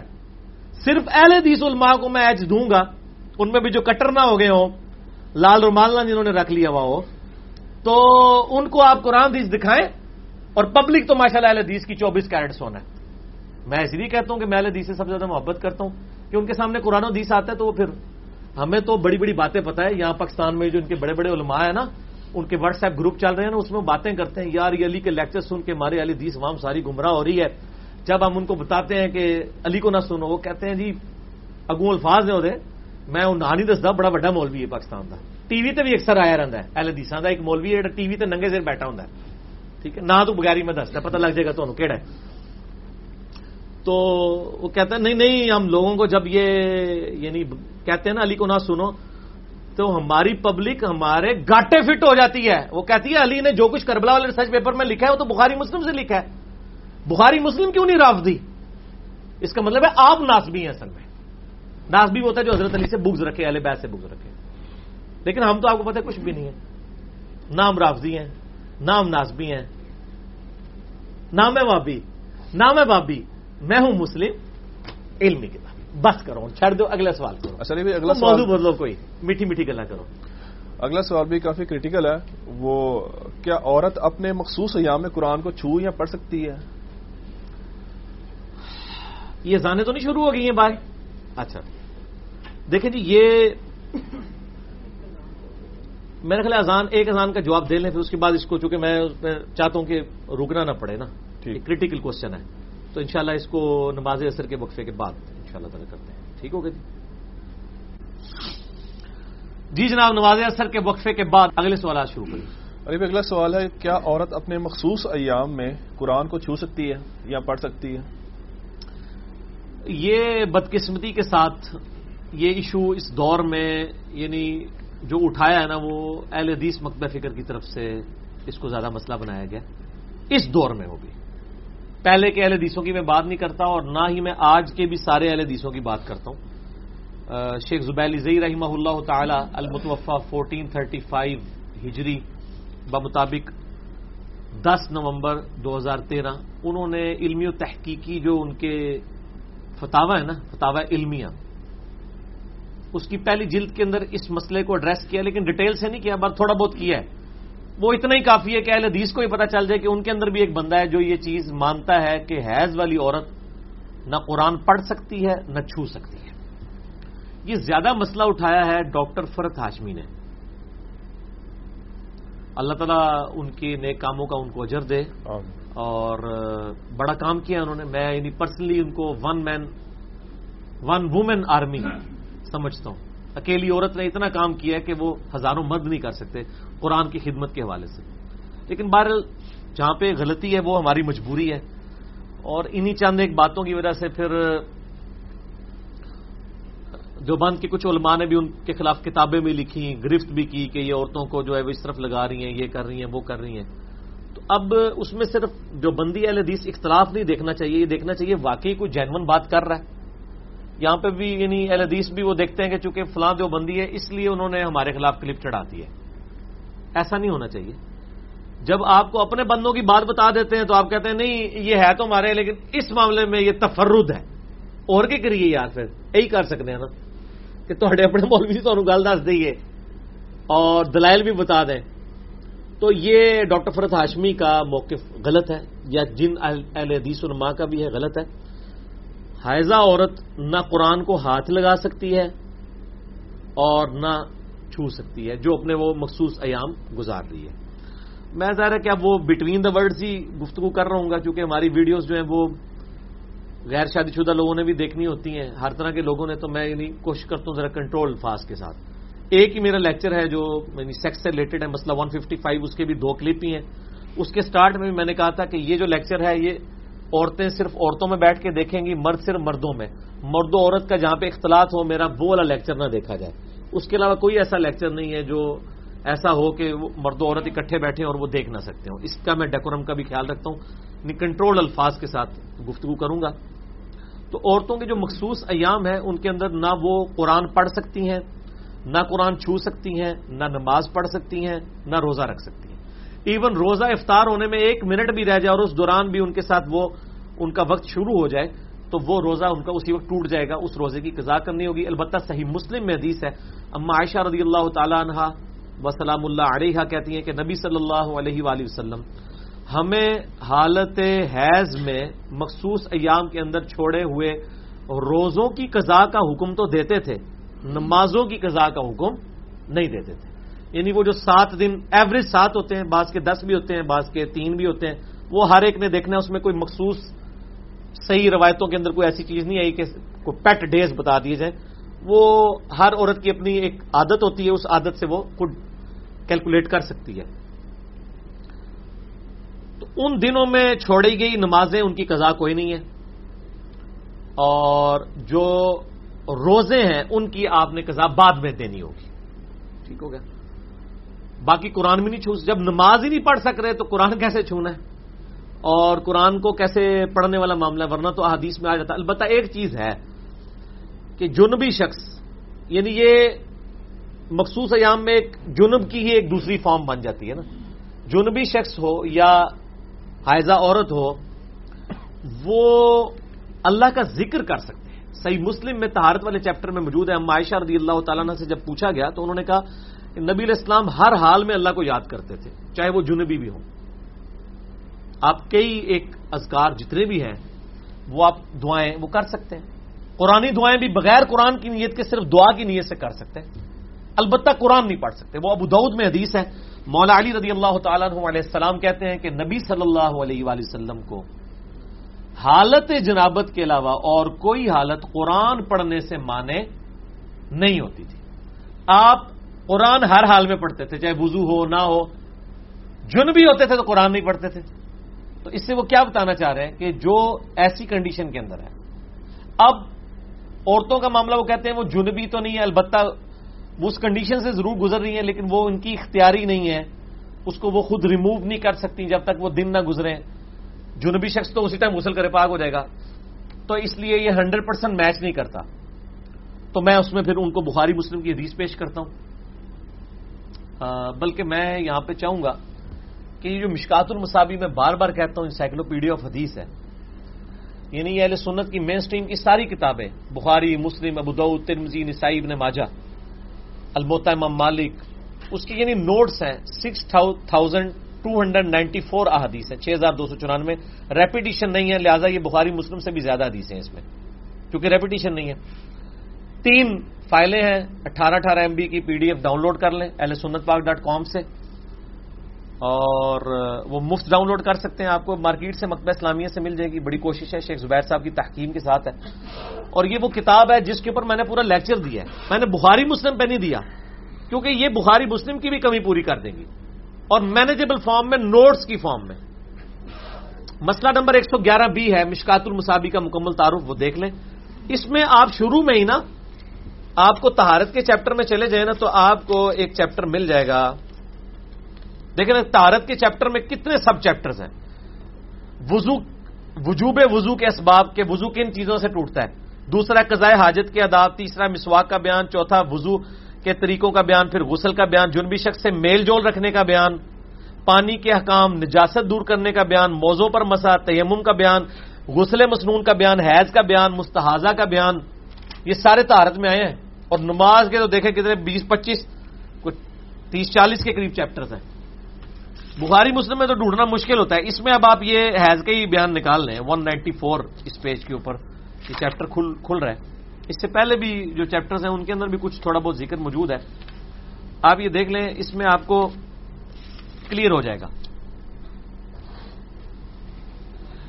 بخاری مسلم دونوں میں حدیث ہے. عائشہ کہتی ہیں کہ میں اور نبی علیہ السلام ایک ہی برتن سے غسل کیا کرتے تھے جبکہ ہم دونوں جنبی ہوتے تھے، اور آپ مجھے حکم دیتے تھے، میں ازار پہن لیتی تھی، پھر آپ میرے ساتھ لیٹ جایا کرتے تھے جبکہ میں حیض سے ہوتی تھی. آپ اعتکاف کی حالت میں اپنا سر مبارک میری طرف کر دیتے تو میں اسے دھو ڈالتی، حالانکہ میں حیض سے ہوتی تھی. وہ کہتی ہیں میرے مخصوص ایام ہوتے تھے، نبی علیہ السلام اپنا سر مبارک مسجد نبوی کی کھڑکی سے، چونکہ حجرہ ایڈجسنٹ تھا، تو اپنے گھر میں کر دیتے تھے، تو میں حیض کی حالت میں بھی حضور کو دھو رہی ہوتی تھی. اس سے وہ یہ بتانا چاہ رہی ہیں کہ اگرچہ مجھے مسجد میں تو میں نہیں جا سکتی تھی اس حالت کی وجہ سے، لیکن میری یہ نجاست جو ہے یہ حکمی ہے، حقیقی نہیں ہے. جنبی ہونا بھی جو ہے وہ حکمی نجاست ہے، حقیقتاً تو نہیں ہے نجاست. حقیقی نجاست تو اتنی ہے جتنے حصے پہ آپ کی گندگی ہے آپ ریموو کر لیں، لیکن آپ کو پورا نہانا پڑتا ہے کیونکہ اللہ کا حکم ہے. ٹھیک ہو گیا. حکمی نجاست تو نماز کے اعتبار سے وضو کا نہ ہونا بھی ہے. لیکن عام حالت میں وضو کا نہ ہونا کوئی نجاست تو نہیں ہے، نماز کے لیے وہ برل ہے. ٹھیک ہو گیا. اچھا اسی طریقے سے مسلم شریف میں حدیث ہے، اما عائشہ کہتی ہیں میں حالت حیض میں تھی، کوئی چیز پیتی پھر بھی میں نبی علیہ السلام کو دیتی تو آپ اسی برتن میں اسی جگہ سے منہ لگا کر بقایا پی لیتے جہاں میں نے منہ لگایا ہوتا تھا، تاکہ یہ پتہ چل جائے کہ یہ فزیکل نجاست نہیں ہے. وہ اکثر لوگ کہتے ہیں جی کوئی جنبی شخص تولیہ اٹھا کے لے جائے تو تولیہ تو پلیت ہو جائے گا. نہیں، یہ فزیکل نجاست تو ہے نہیں، انٹلیکچوئل نجاست ہے، حکمی ہے، حقیقی نہیں ہے. یہ ٹرم فقہ کی ہے، حکمی اور حقیقی. حقیقی تو ہے پخانہ یا منی لگ جائے یا پیشاب لگ جائے، وہ حقیقی نجاست ہے، باقی تو حکمی ہے. اچھا یہ مسلم کی حدیث اس میں آئی. پھر اس کے بعد لے کے آئی ہیں حدیث ہے بخاری و مسلم کی، وہ بھی اما عائشہ سے ہے. نبی علیہ السلام میری گود میں ٹیک لگاتے اور قرآن کی تلاوت فرماتے، حالانکہ میں اس وقت مخصوص ایام میں ہوتی تھی. اس حدیث میں وہ مسئلہ حل ہے، یہ بخاری مسلم دونوں میں ہے. مشکات میں اس کا نمبر ہے 548 کہ حضور میری گود میں مجھے ٹیک لگا کے قرآن پڑھ لیتے تھے، یہ میسج دینے کے لیے کہ میں فزیکل ناپاک نہیں ہوں. یہاں ہی ہونا چاہیے تھا کہ حضور خود بھی پڑھتے تھے اور مجھے بھی ساتھ پڑھا لیتے تھے. تو امپلائڈ ہے وہ، دیکھیں اتنی باریکیاں وہ روایت کر رہی ہیں، کہیں یہ نہیں کہہ رہی کہ میں خود پڑھ لیتی تھی، یہ انڈرسٹوڈ تھا. اور میں کہتا ہوں یہ اجماع ہے کہ حائضہ عورت قرآن نہیں پڑھ سکتی، جس طرح نماز نہیں پڑھ سکتی روزہ نہیں رکھ سکتی. چھونا تو بڑی دور کی بات ہے، چھونا تو اس سے بڑی چیز ہو جائے گی، ورنہ یہ ساری چیزیں ہوتی نا پھر اس طریقے سے وہ روایت کرتی. پھر مسلم شریف کی حدیث ہے، اما عائشہ کہتی ہیں نبی علیہ السلام نے مجھ سے فرمایا مجھے مسجد سے چٹائی پکڑا دو. یہ حضور مسجد میں تھے، وہ گھر تھی. میں نے عرض کیا میں حیض سے ہوں، آپ نے فرمایا حیض تیرے ہاتھوں میں تو نہیں ہے، یعنی یہ فزیکل نجاست نہیں ہے. اسی کو سپورٹنگ وہ بخاری مسلم کی حدیث ہے. حضرت ابو ہریرہ کہتے ہیں ایک دن میں گھر سے باہر نکلا، نبی علیہ السلام بھی تھے، میں ان کے ساتھ چہل قدمی شروع کر دیا، مجھ سے گفتگو کرنی شروع کر دی اور کہتے ہیں میں جنبی تھا. کہتے ہیں باتیں کرتے کرتے میں چپ کر کے پیچھے کھسکا چلا گیا نبی علیہ السلام کو بتائے بغیر. غسل کیا، جلدی سے واپس آیا. نبی علیہ السلام نے فرمایا ابو ہریرہ کدھر تھا؟ یا رسول اللہ میں ناپاک تھا، پاک ہونے گیا تھا. آپ فرمایا مومن تو کبھی ناپاک نہیں ہوتا. اب وہ صحابی کہہ سکتے تھے یا رسول اللہ میں جنبی ہوں اور آپ کہہ رہے ہیں جنبی ناپاک نہیں ہوتا. ان کو پتا تھا یہ فزیکل نجاست نہیں ہے، حکمی ہے. کوئی جنبی شخص نماز کے اعتبار سے ناپاک ہے، ویسے تو وہ پاک ہی ہے. اسی لیے تو غسل جنابت بخاری مسلم میں ہے، نبی علیہ السلام نے ڈیلے بھی کیا ہے. اگر وہ اتنی ناپاکی فوراً دور کرنا ضروری ہوتا. میرا یوٹیوب پہ کلپ ہے، کیا غسل جنابت کو ڈیلے کر سکتے ہیں، لیٹ کر سکتے ہیں. اما عائشہ کہتی ہیں کہ نبی علیہ السلام بعض اوقات رات کے آخری پیر بھی غسل کر لیا کرتے تھے. ٹھیک ہو گیا. ایک ہی غسل میں تمام بیویوں کے پاس بھی چلے جایا کرتے تھے. ٹھیک ہو گیا. اس میں یہ ہے کہ آپ سونے سے پہلے وضو کر لیں، ہاتھ وغیرہ ہاتھ منہ دھو لیں، وہ چلے ایک پروٹوکول کے طور پہ، وہ بھی کوئی اتنا کمپلسری نہیں ہے. تو وہ یعنی یہ فزیکل نجاست نہیں ہے، لیکن حکمی نجاست ہے. نہ عورت قرآن پڑھ سکے گی. المصنف ابن ابی شیبہ میں آپ کو آثار بھی صحابہ اور تابعین کے مل جائیں گے اس حوالے سے. وہ ضرورت ہی نہیں ہے، احادیث بالکل واضح ہے اپنے مزاج کے اندر. اما عائشہ ورنہ یہ روایت کر دیتی تو قرآن کو وہ چھوئے گی بھی نہیں. اب وہ کہتے ہیں جی وہ ٹیچر ہوتی ہیں تو وہ قرآن انہوں نے پڑھانا ہوتا ہے. تو یار یہ قرآن جو پڑھائے جا رہے ہوتے ہیں مدرسوں میں، اگر مدرسوں والوں نے بھی دین کو فالو نہیں کرنا، لڑکیوں کے مدرسوں والوں نے، تو ساری ٹیچروں کو ایک وقت تو نہیں مخصوص ایام شروع ہوں گے، تو وہ بیمار بھی تو ہو جاتی ہے نا. 7 دن کے لیے وہ کم و بیش وہ دوسری ٹیچر اس کی جگہ آ جائے. اچھا پھر وہ کہتے ہیں جی وہ حافظ قرآن ہوگی تو وہ حفظ بھول جائے گی. اور یار عورتیں تو پوری پوری زندگی حفظ کرنے کے بعد قرآن منہ کھول کے نہیں دیکھتی ہیں. تو انہوں نے 7 دیہڑے جی پڑھانا ہے. ان 7 دنوں سے آپ حافظ قرآن جو تراویح پڑھانے ان سے پوچھیں، کئی بار ان کے اندر وقت آتا ہے مہینہ مہینہ نہیں کھول کے دیکھ سکتے مصروفی کی وجہ سے، لیکن وہ بھول تو نہیں جاتا. 7 دن میں آپ نے کیا نکالنا ہے اس میں سے. ٹھیک ہوگا جی. لہذا قطن یہ والا معاملہ نہ کریں. اور اس کی وجہ سے دیکھیں بڑا ایک فتنہ بھی کھڑا ہو رہا ہے، اور یعنی اہل حدیث جو ہے وہ اس کو پھر دوسرا رنگ بھی دے رہے ہیں. شریعت کو آپ چینج کرنے کی کوشش نہ کریں. میرا تو دعویٰ ہے جی اس کے اوپر اجماع ہے، اس کے خلاف کوئی بات نہیں ملتی. پرانے اہل حدیث علماء میں بھی کہیں نہیں ملتی. ایون آج کا میں نے شیخ زبیر صاحب کا بتایا کہ انہوں نے بھی فتویٰ لکھ دیا. ایون غلام مصطفیٰ ظہیر صاحب کا بھی موقف یہی ہے کہ حائضہ عورت جو ہے وہ قرآن کو ہاتھ نہیں لگائے گی، نہ قرآن پڑھے گی. تو ذکر اذکار کریں نا یار. اور وہ اس سے بڑا کام نہیں کر پا رہی، نماز نہیں پڑھ. تو اب آپ کو یہ بھی کوئی مسئلہ تلاش کریں کسی کے نماز اس کی شروع کروا دیں. 7 دن تک نماز نہ پڑھنی پڑے تو کتنی روٹین ڈسٹرب ہوتی ہے، آپ ذرا عورتوں سے پوچھیں. تو اسی لیے پھر اس کے لیے تجویز کیا گیا کہ وہ نماز کے اوقات میں ایٹ لیسٹ 5 اوقات میں اتنی دیر کے لیے وہ بیٹھ کے اذکار کر لیں. سنت اذکار تھوڑے ہیں یار، گرین کارڈ بلو کارڈ ہی پڑھنا شروع کر دیں. اذکار سے تو کوئی معاملہ نہیں ہے نا، وہ تو آپ کر سکتے ہیں ہر حال میں، مسلم شریف میں حدیث موجود ہے، صرف قرآن کا مسئلہ ہے نا. تو احادیث کا مزاج بالکل کلیئر کٹ بتاتا ہے کہ یہ معاملہ اس طرح ہے. اس میں کوئی اگر کوئی ہے کمزوری تو آپ کاؤنٹر کوشچن کر لیں مجھ سے. نہیں، وہ ان کا یہی اعتراض ہوتا ہے جس طرح آپ نے حدیث بیان کیا نا کہ نبی علیہ السلام نے چٹائی کے حوالے سے کہا کہ عائشہ سے چٹائی پکڑا. تو میں نے جواب دے دیا نا سر، کوئی آپ کے پاس آرگومنٹ ہے تو پیش کریں، کوئی حدیث ہے تو، جذبات نہیں. نہیں، وہ یہ کہتے ہیں کہ اگر چھو سکتے ہیں تو وہ قرآن کو کیوں نہیں چھو سکتے پھر؟ وہ یار میں نے ساری بات کر دی ہے، پھر تو وہ یہی کہتے ہیں. ٹھیک ہے، میں یہ کہہ رہا ہوں گلاس، آپ کہتے ہیں نہیں وہ یہ کہتے ہیں یہ دیکھنے میں موٹر سائیکل نظر آ رہا ہے، تو اس کا جواب تو نہیں میں دوں گا نا میرے بھائی. اگلا سوال کریں. وہ کیا کہتے ہیں ہم نے اتنا کچھ کہہ دیا ہے اور حدیثوں کے نمبروں کے ساتھ کیا انہوں نے خالی کھلی کہہ دیا تھا اسے پڑھ لیں. ٹھیک ہو، میں نے سارے دلائل دے دیے اس کے اوپر میرے بھائی. مجبوری میں ویسے حل لگا سکتے ہیں، مثلا بچے بے حرمتی کر رہے ہوں اگر اس طرح سے کوئی، تو وہ ہاں اس کے بارے میں بھی اجماع ہے کہ وہ ہاتھ میں کوئی کپڑا رکھ کے اس سے قرآن کو چھو لے. پڑھ تو اس نے سکنا ہی نہیں ہے، چھو کے لینا کیا ہے اس نے بیچ میں سے؟ چھوا اسی لیے جاتا نا کہ پڑھا جائے. اچھا یہ بھی ایک نیا ورژن لوگوں نے نکالا ہوا ہے کہ جی چھونا جائز ہے پڑھنا جائز نہیں، تو چھو کے لینا کیا ہے پھر جب پڑھنا ہی نہیں؟ جب پڑھنا نہیں ہے، میں بتا رہا ہوں مزاج. جب اما عائشہ کہہ رہی ہے مسلم شریف میں حدیث ہے کہ نبی اسلام میری گود میں قرآن پڑھ لیتے تھے، تو اما عائشہ وہ کہتی نا کہ میں بھی نال دو چار آیتاں میں بھی نال پڑھ لیندی سا. وہ یہی بتانا چاہ رہی ہیں کہ ہم تو چونکہ نہیں پڑھ سکتی تھی لیکن ہماری وہ نجاست حکمی ہے، فزیکل نہیں ہے کہ وہاں کوئی اور سر رکھ کے خامد پڑھ سکتا ہے. وہ یہی تو میسج دے رہی ہیں. آج اگر اما عائشہ زندہ ہوتی نا تو ذرا کھول کے بھی بیان کر دیتی. وہ ڈھکے چھپے الفاظ میں میسج کنوے کرتی ہے. اور دوسرا اس وقت یہ مسئلہ بھی نہیں تھا، یہ خوارج نے پہلی دفعہ مسئلہ اٹھایا ہے کہ عورت کی وہ مخصوص ایام میں قضا کی بھی نمازوں کی بھی قضا بتاتے تھے. صحیح مسلم میں موجود ہے، ایک بندہ آتا ہے وہ کہتا ہے اما عائشہ سے کہ عورتیں جو ہیں وہ مخصوص ایام میں جو نمازیں چھوٹ کی پڑھیں گی. انہوں نے کہا کہ مجھے لگتا ہے تو حروریہ میں سے ہے. حروریہ وہ گاؤں تھا جہاں سے خوارج نکلے تھے، اور خوارج کہتے تھے کہ جس طرح روزوں کی قضا ہے نا نمازوں کی بھی قضا ہے. تو پھر اما عائشہ نے خود کہا کہ نبی علیہ السلام کی ہم بیوی ہوں میں، نبی علیہ السلام ہمیں مخصوص ایام میں چھوڑے کے روزوں کی قضا کا حکم دیتے تھے، نمازوں کا نہیں دیتے تھے. اب پھر بھی خوارج اڑے ہوئے ہیں. تسی جڑے کہنا وہ کہتے ہیں وہ 40,000 تے نہیں 12,000 تے نہیں ہونے خوارے تے 12,000 سن، تو وہ بھی کہندے ہوندے سن. وہ ایڈے وڈے بزرگ تابعین تے ہے سن نا صحابہ دے زمانے، وہ بھی کہندے سن کہ جی عورتاں قضا کرن گیاں. تو انہوں نے اما عائشہ ہن خود کہہ رہے ہیں پھر بھی نہیں مننا، تو میں کیا کراں؟ ہمارا تو کام صرف پہنچانا ہی ہے نا، منوانا تو نہیں ہے. علی بھائی اگلا سوال ہے کہ کیا مخصوص ایام میں خواتین جو ہیں وہ معوذات، دعائیں یا آیت الکرسی پڑھ سکتی ہیں؟ دیکھیں میں نے پہلے بھی بتایا نا، صحیح مسلم کے اندر حدیث موجود ہے، اس کے اوپر باب بھی باندھا گیا ہے طہارت کے چیپٹر میں کہ اما عائشہ رضی اللہ تعالیٰ عنہ سے جب پوچھا گیا تو انہوں نے کہا نبی صلی اللہ علیہ وآلہ وسلم ہر حال میں اللہ کا ذکر کرتے تھے. اس پہ اجماع امت ہے کہ قرآن، نماز اور روزے کے علاوہ جتنے عام سنت اذکار ہیں نا، اس کے سوا جو سنت اذکار وہ آپ کر سکتے ہیں. ایون جو قرآن کی دعائیں ہیں وہ بھی آپ کر سکتے ہیں. قرآن کی نیت سے نہیں کریں گے، دعا کی نیت سے.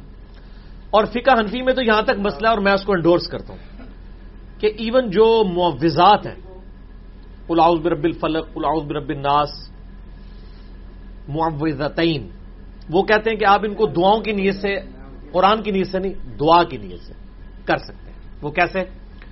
وہ کہتے ہیں کہ آپ قل کا لفظ ہٹا دیں اس سے، آپ دعا کریں اعوذ برب الفلق، میں پناہ میں آتا ہوں آسمان کے رب کی، ٹھیک ہے، من شر ما خلق، ہر اس چیز کی برائی سے جو اس نے پیدا کی. اس طریقے سے اعوذ برب الناس، مالک الناس کر سکتے ہیں. آیت الکرسی بھی جو ہے نا وہ بھی کہتے ہیں کہ آپ قرآن کی نیت سے نہیں، اللہ کی حمد کی نیت سے پڑھ سکتے ہیں. سورہ الحشر کی آخری 3 آیات اللہ کی صفات اور ناموں کی نیت سے پڑھیں، قرآن کی نیت سے نہیں. باقی اگر کوئی کہیں ہے تو وہ قرآن ہی ہے، تو میرے بھائی وہ تو باقی سنت اذکار بھی تو قرآن کے کہیں نہ کہیں سے ٹکڑے ہیں ہی ہے نا. سبحان اللہ بھی تو قرآن کا لفظ ہی ہے، الحمدللہ بھی تو قرآن کا لفظ ہے، لا الہ الا اللہ بھی قرآن کا لفظ ہے. پڑھنے والے کی نیت ربنا آتینا فی الدنیا حسنہ وفی الآخرۃ حسنہ وقنا عذاب النار، قرآن میں بھی ہے، حدیث میں بھی ہے. اور میں آپ کو بتاؤں عرب کے لوگ جب سے قرآن نازل ہوا نا، وہ ماشاءاللہ قرآن سے ان کا ایسا شغف تھا کہ وہ قرآن کی آیات کو ہی اپنی کامن گفتگو میں بھی استعمال کرتے تھے. آپ جنگ یرموک کا جو کلپ انہوں نے فلمایا نا عمر سیریز کے اندر، تو سیدنا عمر کا انہوں نے دکھایا کہ وہ بازار میں چیک کر رہے ہیں کوئی ملاوٹ تو نہیں کر رہا. اسی دوران ابو عبیدہ ابن جراح کا ایک قاصد آتا ہے اور دور سے ہی کہتا ہے بشرا یا امیر المؤمنین، بشرا خوشخبری ہوا ہے امیر المؤمنین، نصر من اللہ وفتح عظیم الیرموک الیرموک. اب قرآن کی آیت تو یہ نہیں ہے، قرآن کی تو آیت ہے نصر من اللہ وفتح قریب. انہوں نے کیا پڑھا؟ نصر من اللہ وفتح عظیم، کیونکہ فتح ہو چکی تھی.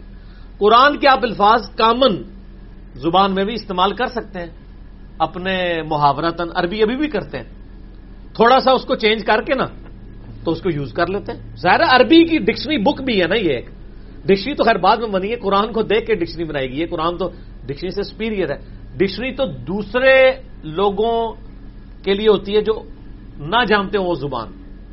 جو اہل زبان ہے ان کو تو ڈکشنری کی ضرورت نہیں ہوتی.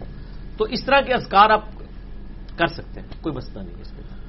تو المعوذات کے اندر جو سورہ اخلاص ہے وہ بھی شامل کر سکتے ہیں؟ جی وہ تو ہے ہی اعلان توحید ہے. وہ تو ہماری ابو داؤد میں حدیث نہیں ہے کہ نبی علیہ السلام نے فرمایا جو شخص ان کلمات کے ساتھ اللہ کی طرف متوجہ ہوتا ہے تو یہ اسماء اعظم ہے. اللهم انی اسألک بانک انت اللہ لا الہ الا انت الاحد الصمد الذی لم یلد ولم یولد ولم یکن له کفوا احد.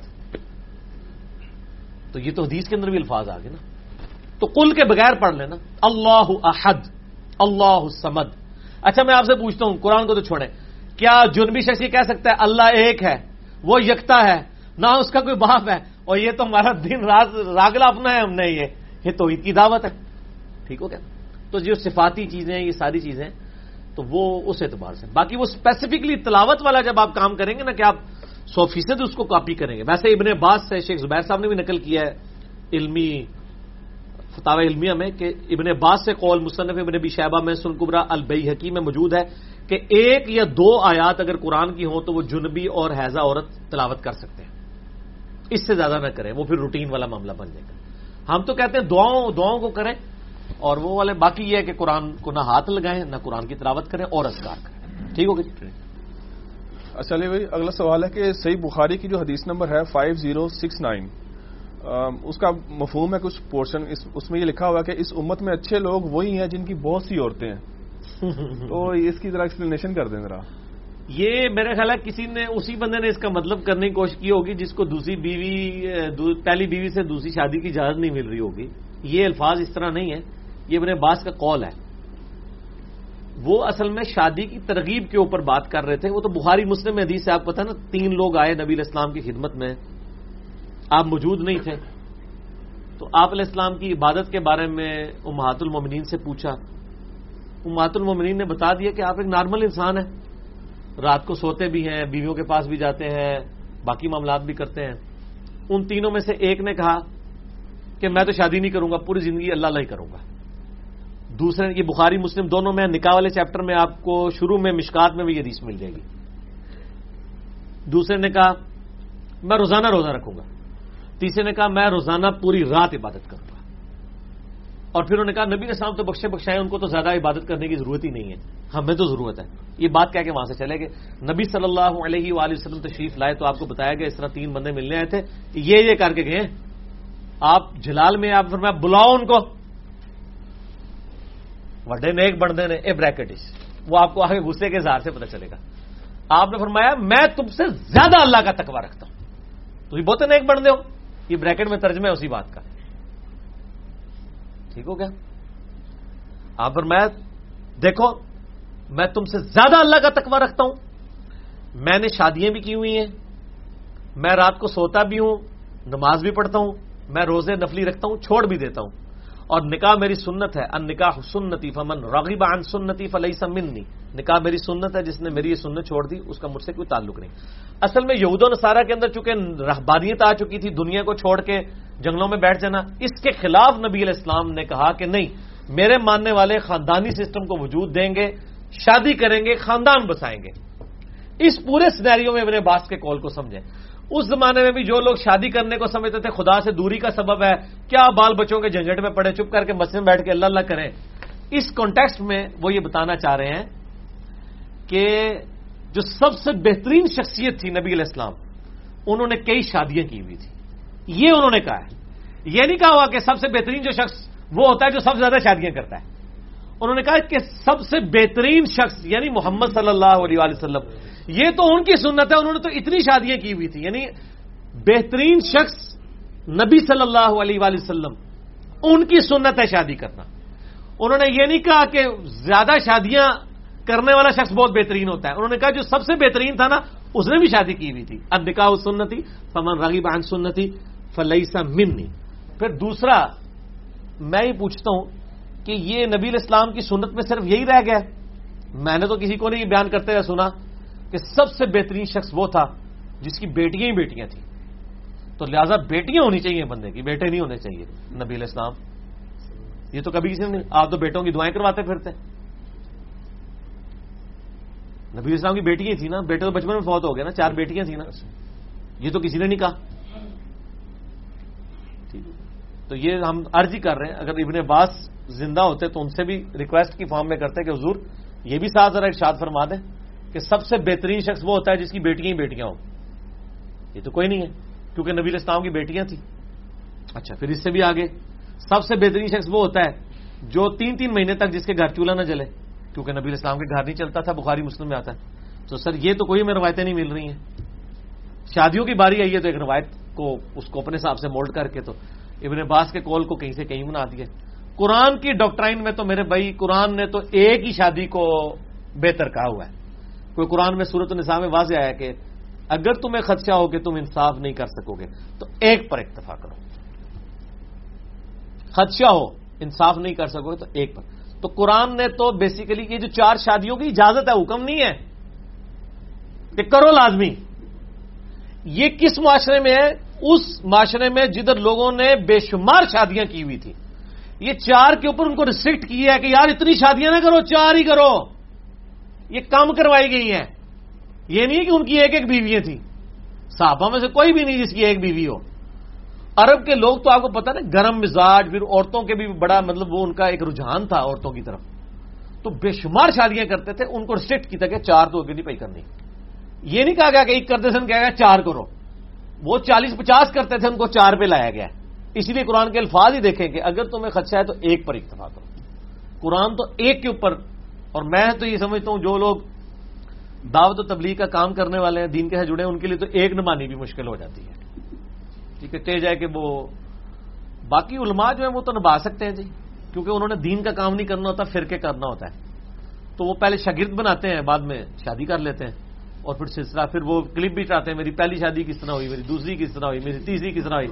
وہ تیری ہوئی ہے، اللہ کے بندے اپنے کول رکھ، ٹھیک ہے، تو لوگوں کو دستا پھر رہے ہیں، ٹھیک ہے نا، دین کا مسئلہ لوگوں کو بتائیں، ٹھیک ہے، اگر کوئی کر سکتا ہے ضرور کریں، ہم تو نہیں کہتے حرام ہے، قطعا نہیں کہتے، ٹھیک ہوگا۔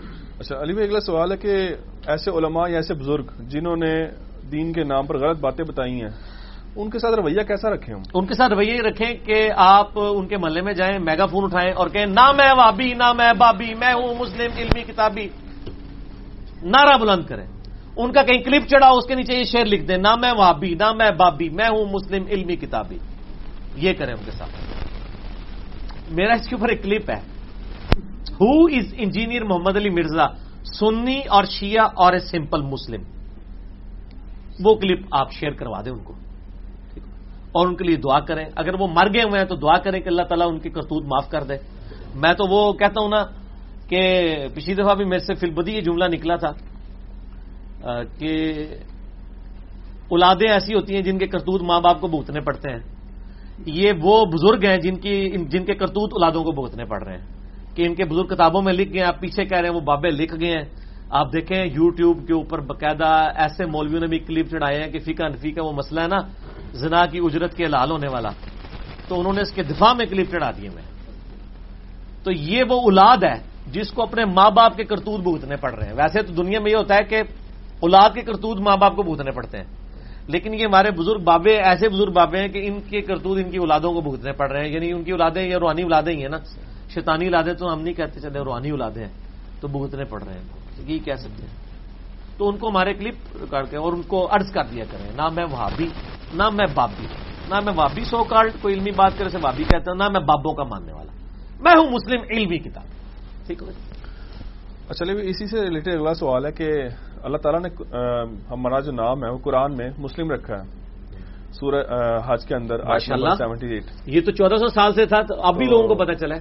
جبکہ آپ اپنے آپ کو مسلم تو کہتے ہیں، لیکن علمی کتابی کیا پہلے آپ بتائیں نا، آپ اپنے آپ کو دیوبندی، بریلوی اور اہل حدیث شیعہ کیوں کہتے ہیں؟ مسلم کا تو لفظ ہم نے آگے انٹروڈیوس کرایا ہے. ٹھیک ہے، ہماری بلی ہمیں میاؤں، ہمیں اب لوگ کہنا شروع کر رہے ہیں کہ آپ مسلم علمی کتابی کو کہہ رہے ہیں، خالی مسلم کے. آپ خالی مسلم کہہ رہے ہیں. ماشاءاللہ کتنی مسجدوں سے دیوبند مٹا کے مسلم لکھا گیا ہے. مسجد المسلمین ہے کوئی آپ کے علم میں؟ کوئی دیوبند؟ تو سر ہمیں کس چیز کا تانا ہے؟ ایک غریب تو بدتمیز. آپ اپنا لیول تو دیکھیں پہلے. ٹھیک ہے، ہمیں آپ یہ کہہ رہے ہیں کہ آپ مسلم علمی کتابی کو کہہ رہے ہیں، آپ تو دیوبندی بریلوی اہل حدیث کہہ رہے ہو، شیعہ کہہ رہے ہو. ٹھیک ہے نا، یہ تو الزامی جواب تھا، اینٹی وینم تھا نا. اب تھوڑی علمی بات بھی کر لیتے ہیں میرے بھائی. جب ہم بار بار اسی کلپ میں کہتا ہوں کہ میں مسلم اپنے آپ کو کہتا ہوں، میں مسلمان ہوں. میں نے کہیں نہیں کہا کہ میں مسلم علمی کتابی ہوں. علمی کتابی تو ساتھ سمجھانے کے لیے ایک بات کر رہی ہوتی ہے کہ میں وہ مسلم ہوں جو علم اور کتاب کے اوپر بنیاد رکھتا ہے. اور نبی علیہ السلام نے کیا فرمایا؟ اگر میں کہوں کہ میں قرآن و حدیث والا مسلم ہوں تو آپ کو اعتراض ہوگا اس پہ؟ تو قرآن میں تو آیا ہوا سماکم المسلمین. آپ مجھے یہ اعتراض کریں گے جی سورۃ الحج میں تو آیا اللہ نے تمہارا نام مسلم رکھا ہے، تو آپ قرآن و حدیث والا مسلم کیوں کہہ رہے ہیں؟ آپ اس کی تعویل کریں گے نا. کیا کریں گے کہ یہ کہنا چاہ رہا ہے کہ میں وہ مسلم ہوں جو قرآن و سنت میں آیا اس پر عمل کرتا ہے. یہی کریں گے نا. تو علمی کتابی کا بھی یہی مطلب ہے. میں خود بیان کر رہا ہوں، میں مر نہیں گیا، زندہ ہوں. کہ میں یہ کہہ رہا ہوں میں وہ مسلم ہوں جو علمی اور کتابی بات کر رہا ہوں. مسلم علمی کتابی ایک نام نہیں ہے. علمی کتابی ہونا اس مسلم کی صفت ہے، جیسا کہ قرآن و حدیث پہ عمل کرنا ہر مسلم کی صفت ہونا چاہیے. ٹھیک ہوگا جی. اور علمی کتابی لفظ میں نے قرآن سے ثابت کیا. سورہ احقاف کی آیت نمبر 4 ہے، 26ویں پارے کے پہلے صفحے پہ. اعوذ باللہ من الشیطان الرجیم. ایتونی بکتاب من قبل ھذا او اثارۃ من علم ان کنتم صادقین. اے نبی صلی اللہ علیہ وآلہ وسلم، جب کافر آپ سے بحث کریں آپ ان سے کہیں گے اٹکل پچو نہ چلاؤ. ایتونی بکتاب من قبل ھذا، اگر قرآن کو نہیں ماننا تو قرآن سے پہلے کی کوئی کتاب لے کے آؤ میرے پاس. چلو اپنی کسی کتاب تو رات انجیل میں سے ہی بتا دو یہ بات شرکیہ جو عقائد ہیں تمہارے. او اثارۃ من علم، یا نبیوں کے علم کے آثار ہوں. ان کنتم صادقین، اگر تم سچے ہو. تو دونوں لفظ آ گئے، کتاب بھی آ گیا، علم بھی، ایک آیت میں. قرآن حدیث سے ثابت ہو گیا نا. تو آڑے تو بزرگ فرماتے ہیں ثابت ہوتا ہے نا. میں قرآن حدیث سے ایک آیت میں ایتونی بکتاب من قبل ھذا او اثارۃ من علم، اسی سے میں نے لیا کتابی اور علمی. قرآن میں لکھا ہوا علمی کتابی ہونا چاہیے بندے کو. نبی علیہ السلام کو کہا جا رہا ہے کہ ان کو کہ علمی کتابی بنے. تو مسلم اپنی جگہ ہے، یہ اس کی صفت ہے. جیسے کہ قرآن و سنت والا مسلم، یہ مراد نہیں ہوگا یہ قرآن و سنت والا مسلم ایک پورا نام بن گیا، مسلم ہی ہے الحمد. اور تھی اپنی فکر کرو تو آڑے سے مسلم ہے ہی کوئی نہیں نا. میں نے پچھلی دفعہ بتایا تھا کتنا ظلم ہے. آپ کسی بریلوی کی مسجد میں جا کے کہیں کہ میں دیوبندی ہوں، کوئی کام نہیں اس کے کھڑے ہوں گے. وہ کہے گا ہاں جی دیوبندی بھی ایک فرقہ ہے، کافی سارے لوگ نے. بالکل ہے، تھوڑی اے علی مسجداں بھی ہیں نے. اور اس آپ کو گائیڈ بھی کر دے کہ چلو تھی دیوبندی ہوتے تھے، مینوں پتا ہے دیوبندیوں کی مسجد میں آپ چلے جائیں، انفی بھائی ہیں ہمارے، ٹھیک ہے ہمارا اختلاف ہے، لے لیں گے. لیکن آپ اسی مسجد میں جا کے کہ جی میں مسلم ہوں، اسی تانوں کافر لگنے ہیں. آگے سے وہ یہ کہے گا. اگر وہ جا کے کہنا میں دیوبندی ہوں تو آگے یہ نہیں کہے گا کہ میں تانوں کافر لگنا. یہ دیکھ لیں آپ. لیکن مسلم نہیں آپ کہہ سکتے جو قرآن میں لکھا ہے. تو ان کی تو حالت یہ ہے. آپ دیوبندیوں کی مسجد میں جا کے میں بریلوی ہوں، کوئی برا نہیں مانیں گے کیونکہ اتنے کروڑوں لوگ بریلوی ہیں، کوئی مسئلہ نہیں. اگر آپ کہیں نہیں میں مسلم ہوں، وہ کیا کہیں گے ماشاءاللہ آپ تو بڑے اچھے مسلمانی کے لیے ہار پہناتے ہیں آپ کو. وہ کہیں گے یہ کہڑا کوئی نویں فرقہ آ گیا. یہ تو حالت ہے. تو میں ہی کہوں گا یہ غریب اتو بدتمیز اپنی منڈی سے لیٹنا پھیرو. اچھا علی بھائی اگلا سوال بھی جو ہے نا وہ الزامی ٹائپ کا ہی ہے. کرو حسب حال چل رہا ہے. اچھا قرآن کلاس جو 299 ہے اس میں آپ نے آیت پڑھی جس کا بالمفہوم ترجمہ بتاتا ہوں میں.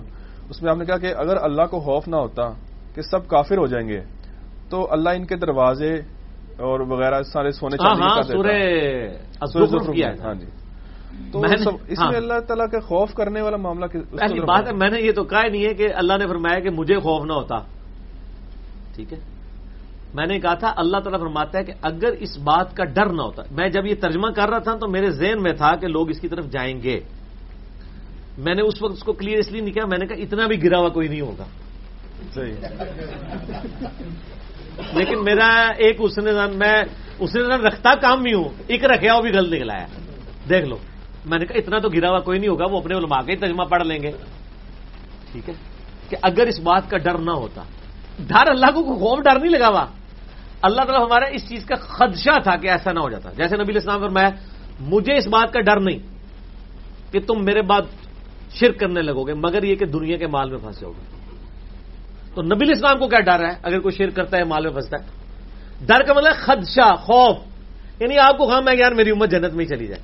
اللہ تعالیٰ بھی چاہتا ہے یار بندے جنت میں جائیں, لیکن اللہ فرماتا ہے اگر اس چیز کا خدشہ نہ ہوتا کہ سارے لوگ ہی کافر ہو جائیں گے تو ہم کافروں کو اتنی دولت دیتے کہ ان کے گھروں کی چھتیں چاندی کی, سیڑھیاں چاندی کی, دروازے چاندی کے اور سونے کے بنا دیتے.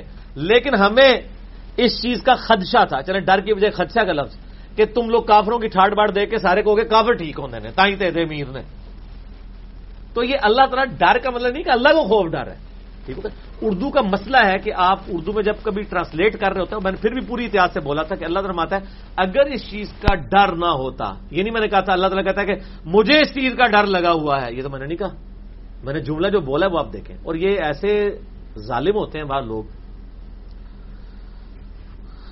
آپ کو پتا ہے کہ قرآن حکیم میں آتا ہے نا لا اقسم بہذا البلد, اے نبی مجھے قسم ہے اس شہر کی جس میں تم تشریف فرماؤ.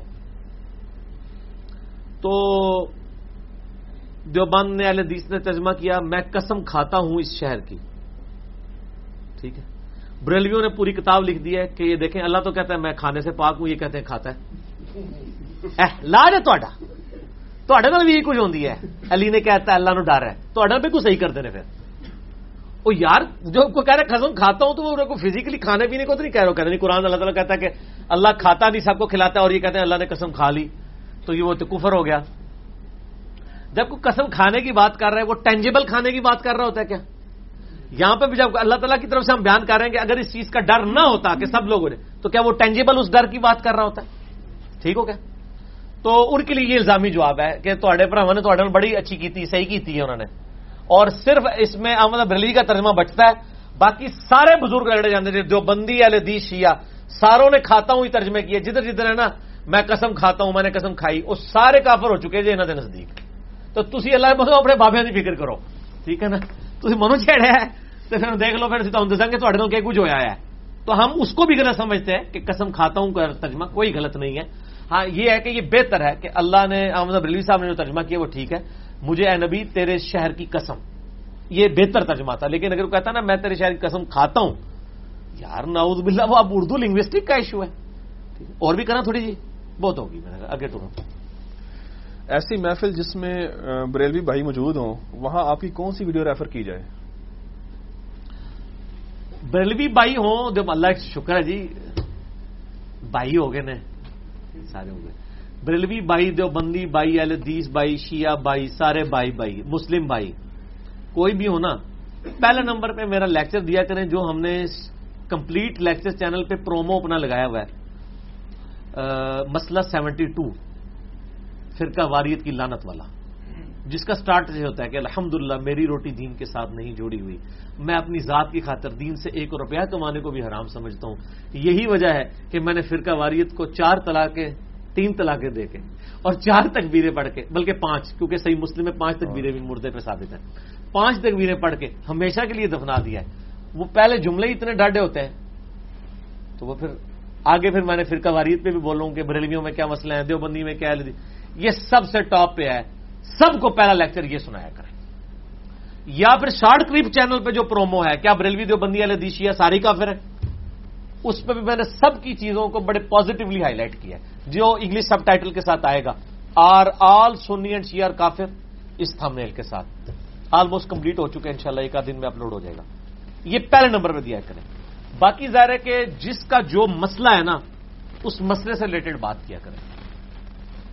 مسئلہ یہ نہیں کہ جس میں جو مسئلہ خراب ہے, نہیں, جس کا جو مسئلہ صحیح ہے نا اس مسئلے پہ اس سے بات کیا کریں. یہ دعوت کا ٹول ہے اور یہ قرآن سے میں نے سیکھا. تعالوا الی کلمۃ سواء بینکم بیننا و بینکم اللہ نعبد الا اللہ. آؤ اس ایک بات پہ اکٹھے ہو جائیں جو تم میں اور ہم میں کامن ہے کہ مت پوجیں کسی کو سوائے اس اللہ کے. سورہ آل عمران آیت نمبر 64. Common terms. بریلویوں کے ساتھ ہماری کامن ٹرم کیا ہو سکتی ہے؟ اہل حدیث دیوبند شیعہ کی کوئی کامن ٹرم نہیں ہو سکتی. ہم آپ کو بتاتے ہیں بریلویوں کے ساتھ کیا کامن. بریلویوں کے ساتھ کامن ٹرم یہ ہوگی کہ بریلویوں کا سٹانس یہ ہے کہ ہمارے علاوہ سارے گستاخ رسول ہیں. تو آپ ان کے ساتھ کھڑے ہو جائیں کہ آپ بالکل ٹھیک کہہ رہے ہیں کہ باقیوں نے اپنی اپنی کتابوں میں یہ گستاخیاں کی ہیں، لیکن سر وہ ایک علمی کتابی بندہ ہے، نیٹ تے چڑھا رہتا ہے ہر ٹائم. اس نے سر ایک پمفلٹ لکھا ہے اور انہیں تھوڑی تائیدی چ پمفلٹ لکھ دیتا ہے جی دیکھو اندھا دھن پیروی کا انجام. اس میں اس نے بتایا کہ وہ جو اعلیٰ حضرت نے عبارتیں گستاخانہ نکالی تھی نا دیوبند کے علماء کی، اس نے تائید کر دی جی اس کی، اور لیکن ساتھ اس نے آپ کی بزرگوں کی بھی کچھ نکال دی ہیں. وہ بھی ذرا آپ دیکھ لیں.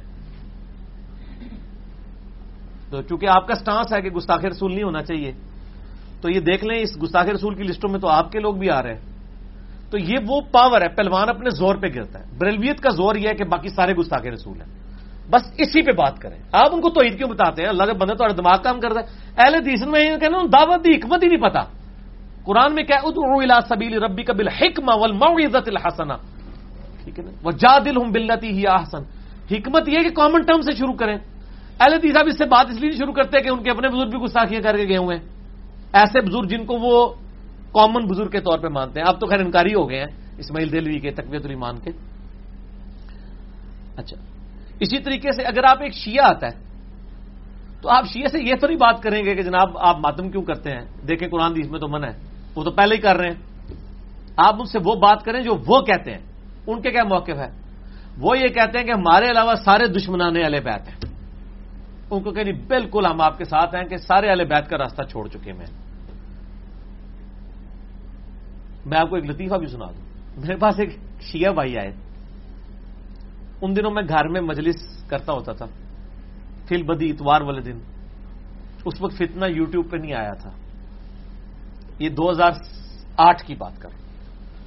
وہ ایک جب ہماری دعوت آستہ سا باہر پھیلنی شروع ہوئی نا، تو ایک بندہ ایک وہ شیعہ ذاکر کو لے کے میرے پاس آ گیا. تو مجھے نہیں پتا تھا، اس کو بھی نہیں پتا تھا کہ سامنے کون بیٹھا ہوا ہے. آتے ہی وہ جب بیٹھ گیا نا تو مجھے کہتا ہے جی انجینئر صاحب شیعہ دی کوئی گل دسو تسی. یہ اہل حدیث سے جا کے پوچھے شیعوں کی کوئی غلط بات ہے تو وہ کیا کہیں گے؟ ماتم کرتے ہیں، صحابہ نو گالاں کڈتے ہیں، ادھر ادھر شروع ہو جائیں گے سب کچھ. اب میں اس وقت سے دعوت کی حکمت سمجھتا ہوں. یہ پمفلٹ میں نے 2009 میں لکھا ہوا ہے، ٹھیک ہے. اور مسئلہ 71B جو انڈیا اور پاکستان کے بزرگوں کی 19 گستاخانہ عبارات کا تحقیقی جائزہ، اس کے 25 منٹ تمہید میں نے یہ ساری باتیں بتائی ہوئی ہیں. اب ایک شیعہ مجھ سے جب آگے پوچھ رہا ہے تو میں اس کی کامن ٹرم پہ بات کروں گا نا. مجھے کہتا ہے جی آپ کو کیا مسئلہ ہے؟ میں نے کہا یہ ایک مسئلہ ہے. کہتا کیا؟ میں نے کہا یار تم جو شیعہ ہو نا یہ معاویہ کے شیعہ ہو، میں علی کا شیعہ ہوں. ایڈا حوصلہ تو ہوں اہل حدیث دا نہیں نہ ہو سکتا کہ کبھی میں علی دا شیعہ ہاں، ٹھیک ہے. تو پھر اس لیول پہ اترنا، اس کا تو پاؤں گئی زمین نکل گئی کہ یہ تو ساڈی علی گل ہی کر رہا ہے. کہتا جی یہ کہ گل کی ہے تسی معاویہ نو میرے کھاتے پاتا ہے رضی اللہ تعالیٰ، ہم تو صحابی مانتے ہیں. میں نے کہا اس لیے کہ حضرت معاویہ کے دور میں اور بعد میں آل امیہ کے دور میں حضرت علی پہ ممبروں پہ لعنت ہوتی تھی، یہ پتہ ہے تمہیں؟ وہ اور خوش ہو گیا، کہتا جی ہم تو پہلے ہی رونا رو رہے ہیں. تو میں نے کہا یہ بدعت کس نے شروع کی؟ کہتا ہے آل امیہ نے. تو میں نے کہا آج اس بدعت پہ کون عمل کر رہا ہے؟ آج کس کے ممبروں سے صحابہ پہ لعنت ہو رہی ہے؟ اس نے ادھر بیٹھے ہوئے کہا علی بھائی آج کے بعد کسی صحابی کو گالی نہیں نکالوں گا.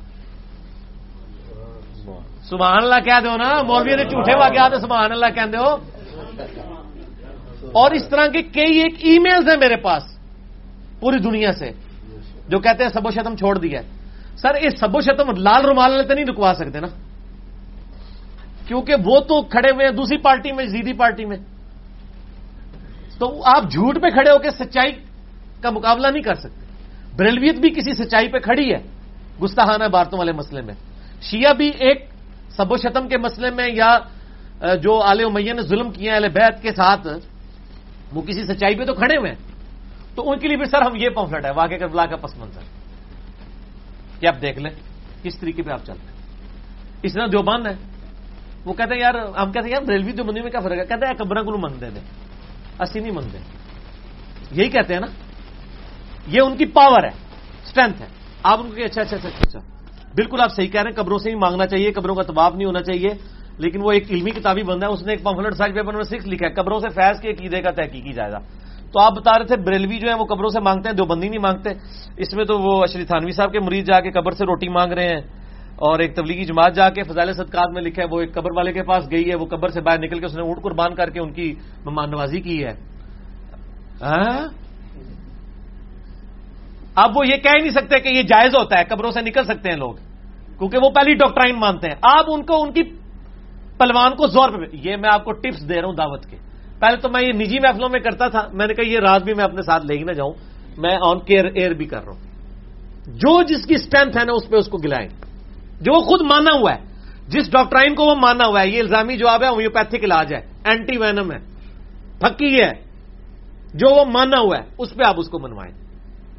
میں یہ منکرین حدیث کے لیے میرے پاس پھکی ہے. منکرین حدیث کے پاس ہر وقت یہ ہوتا ہے جو جی عملی تواتر اجماع دیکھنا چاہیے, جی عملی تواتر اجماع ہے, عملی تواتر حدیثاں دے بعد چاہیے. یہ وہ میں تو بالکل سی ساڈے نال ہاں. قرآن کتنے نازل ہوا ہے؟ کہتے ہیں سعودیہ میں. میں کہتے ہیں سعودیہ میں تو تواتر یہ ہے کہ رکوع میں جاتے ہو تو اٹھتے ہو رفع الیدین ہو, آپ تو نہیں کرتے. بخاری مسلم کو تو چھوڑو نا, اس میں تو ہے ہی ہے رفع الیدین. یہ آپ کہاں سے لے کے آئے ہو؟ وہ تو صحابہ کی اولاد ہیں, تسی ہندوؤں دی اولاد ہو. ٹھوس. عرب میں کبھی بھی کافر نہیں رہے ہیں آج تک. ایون انگریزوں کے دور میں بھی جب سلطنت عثمانیہ ٹوٹی تھی, وہ ٹوٹتے ہی سعودی خاندان کے پاس آ گیا تھا معاملہ. عرب کی سرزمین پہ کبھی کافروں کی حکومت نہیں رہی ہے, تو وہ رفع الیدین کیوں کر رہے ہیں؟ تو ان کے لیے ان کی ڈاکٹرائن پہ پھکی ہے. اس طریقے سے اہل حدیث کے لیے بھی پھکی ہے.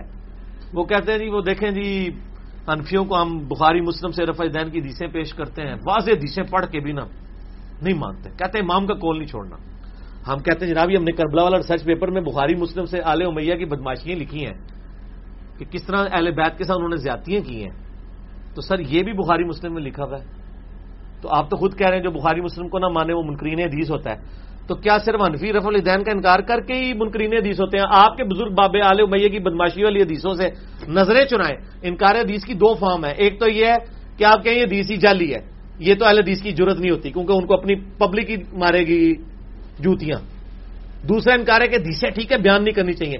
تو حنفی بھی یہی کہہ رہے ہیں کہ یہاں تو سارے حنفی ہیں, آپ رفع الیدین کی اور آمین کی حدیثیں بیان کر کے لوگوں میں کیوں جو ہے وہ تفریق پیدا کر رہے ہیں؟ ساروں کو بغیر رفع الیدین کے پڑھنے دیں. ہاں آپ جب عرب جائیں تو وہاں جا کے آپ نے کرنا ہے تو آپ کریں. ادھر کیوں کرتے ہیں آپ؟ ادھر بھی لوگ کہتے ہیں کہ جو بندیوں کی مسجد میں جب کوئی وہ کہتے ہیں یار آپ یہاں تھے نا امین آستہ کا کریں, تفریق نہ ڈالیں. تو وہ بھی کہتے ہیں کہ بخاری مسلم کی رفع الیدین کی حدیثوں نے امت میں تفریق ڈال دی ہے. ابھی اگلے دن یہ عثمان بھائی کو فون آیا ایک انکل جی کا, مجھے کل عثمان بھائی بتا رہے تھے اے انکل بڑے ایسٹ جے ساڈے واسطے. انکل اسلام, کیونکہ ہم کالی داڑھی کے ساتھ جب کسی کو بات کرتے ہیں نا تو تھوڑی دیر تو وہ مولوی سنتا ہے, پھر کہتا ہے تو تمیز ہی نہیں گل کرنے دی. بالکل یہ بہت بڑا اعتراض ہے. ساڈے کو جواب ہے نا, لے لے کرو جدو کو پریشانی ہوا کرے منو رابطہ کرے کرو. اس پلیٹ فارم تے اللہ فضل اس میٹرو وچ ٹھیک ہے نا, وہ میٹرو ہے جسے 800 کا وکتا ہے. اچھا تو اس کا حل ہمارے پاس بابے ہوتے ہیں. میں نے بابے رکھے ہوئے ہر جگہ.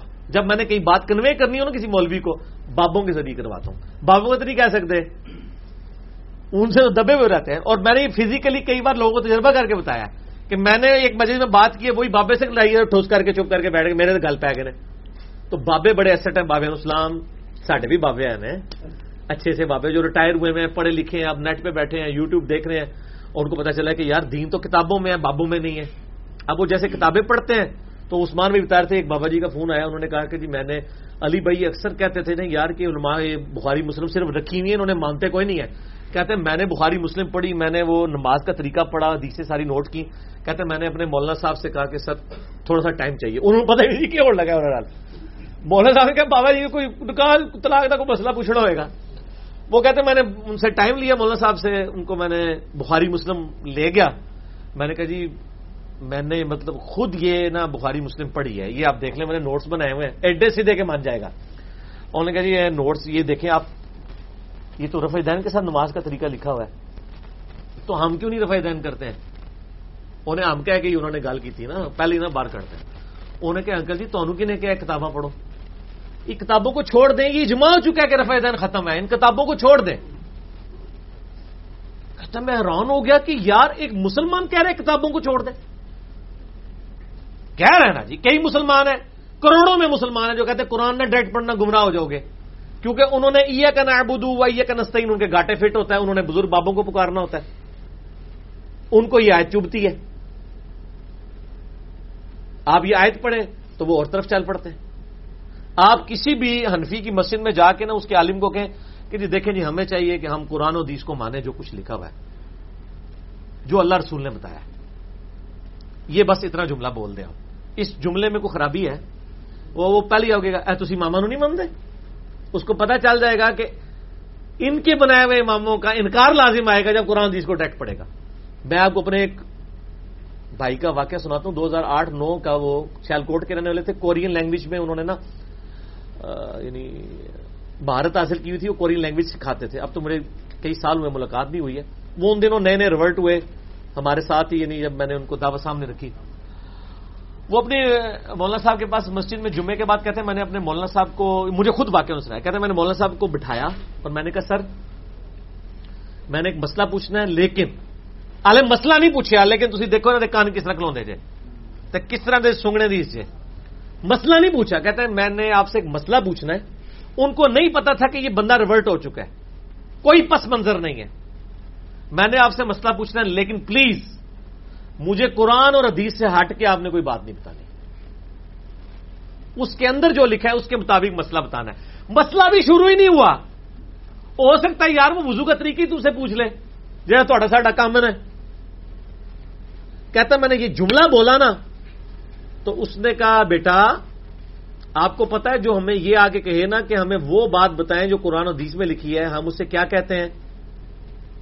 اس نے کہا مجھے نہیں پتا. کہتے ہیں وہ کافر ہوتا ہے. کافر کا لفظ یوز کیا.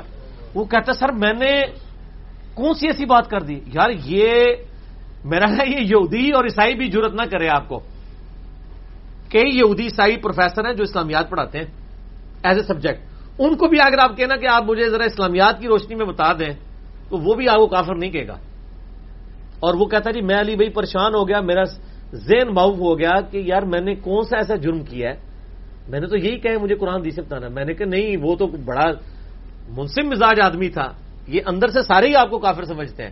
وہ تو بڑا شریف آدمی تھا, اس نے منہ سے بول کے بھی کہہ دیا کہ قرآن حدیث کو ماننے والا کافر ہوتا ہے اور بزرگ بابوں کو ماننے والا مسلمان نہیں. سر مسلمان تو ہوتے ہی نہیں ہے نا, وہ بابی ہوتا ہے, یعنی دیوبندی یا بریلوی یا لدی جو بھی وہ ان کے اپنے نام ہے. مسلمان تو اپنے آپ کو کہتے ہی نہیں ہے. وہ تو ٹھیک کہہ رہے ہیں, ہم یقیناً ان کے بزرگوں کا کفر کرتے ہیں.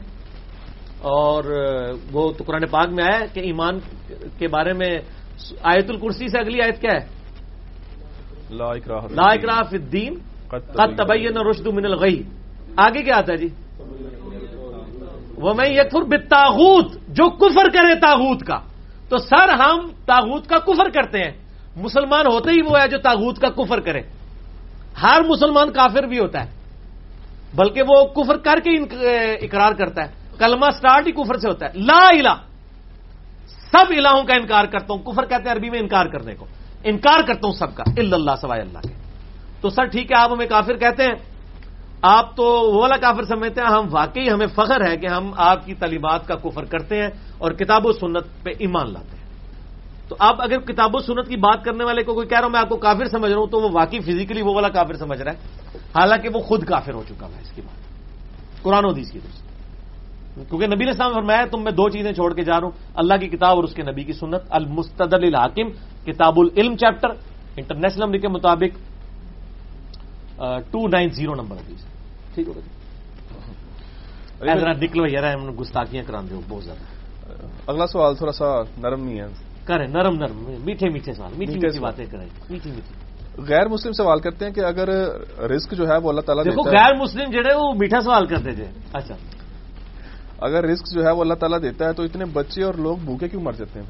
پہلے تو مجھے اس سے یاد آیا کہ واقعی یار میں آپ کو دعوے سے کہتا ہوں کہ میں اگر کسی جگہ سے پیدل گزر رہا ہوں نا, میرے پاس ایک کوئی مولوی گزرے نا 5-6 اکٹھے, اور مجھے یوں گور کے دیکھ رہے ہوں, مجھے ان سے ڈر لگتا ہے. لیکن وہاں سے اگر 100 گورے گور کے دیکھ رہے ہوں مجھے ان سے کوئی ڈر نہیں لگے گا. آپ بھی چیک کر لیں, میں تو اس چیز سے پریکٹیکلی گزر رہا ہوں نا. ان سے ڈر لگتا ہے کہ یہ کوئی ایکٹیویٹی نہ پرفارم کرے. ڈر ڈر کے رہ رہے ہیں ادھر, سیدھی سی بات ہے. بدماش ہیں یہ لوگ, مطلب انہوں نے اپنی اڈے سنبھالے ہوئے. مسجد میں نماز پڑھنے جاتے ہیں, کوئی کلین شیپ بندہ ساتھ آ کے کھڑا ہو جائے, یقین کریں کوئی ڈر نہیں ہوتا. کسی مولوی آ کے کھڑا ہو جائے اسے ڈر لگا رہتا ہے, اور ہوتا بھی ہے. کئی بار آمین اونچی کہہ دی, انہوں نے پکڑ لیے. کلین شیپ والا کبھی نہیں آپ کو پکڑے گا, اور گورا ہوگا تو وہ بالکل نہیں پکڑے گا. تو اس لیے گوروں کے سوالات سے ہمیں کوئی ڈر نہیں لگتا. شریف لوگ ہیں بیچارے, ممی ڈیڈی, اور سوال کرو. نان مسلم یہ سوال کرتے ہیں کہ اگر اللہ تعالیٰ رزق دیتا ہے تو اتنے بچے اور لوگ بھوکے مر رہے ہیں, وہ کیوں؟ یہ نان مسلم اس لیے سوال کرتے ہیں کہ آپ مسلمانوں کا مقدمہ نہیں ان کو پیش کر سکیں. اسلام اگر دنیاوی اعتبار سے دیکھا جائے آخرت کے بغیر, تو گوروں کا اعتراض بالکل ویلڈ ہے, اور میں گوروں کے ساتھ ہوں. لیکن اسلام کہتا ہے کہ دنیا اور آخرت یہ دو پر ہیں. آخرت کے ساتھ دنیا کو سمجھنا ہے. دنیا میں اگر کسی کو تکلیف آئی ہے, آخرت میں اس کی ریمیڈی ہوگی. اگر زندگی صرف دنیا کی ہے پھر تو واقعی یہ کچھ نہیں ہونا چاہیے. اگر آخرت کی زندگی ہے تو دنیا میں اللہ کسی کو دے کے ازمائے گا, کسی سے لے کے ازمائے گا. جو غریب ہے نا, ان سے اس لیے لیا تاکہ آپ چیریٹی کریں, اور یونیسیف والے کر رہے ہیں, UN والے کرتے ہیں, وہاں ان تک کھانا پہنچاتے ہیں. میں نے بتایا نا, بل گیٹس جو ہے وہ آپ کے پولیو کے قطروں کا خرچہ اٹھایا ہوا ہے. تو یہ اسی لیے تھا نا, اللہ تعالیٰ بل گیٹ کو ایمان کی دولت سے مشرف فرمائے.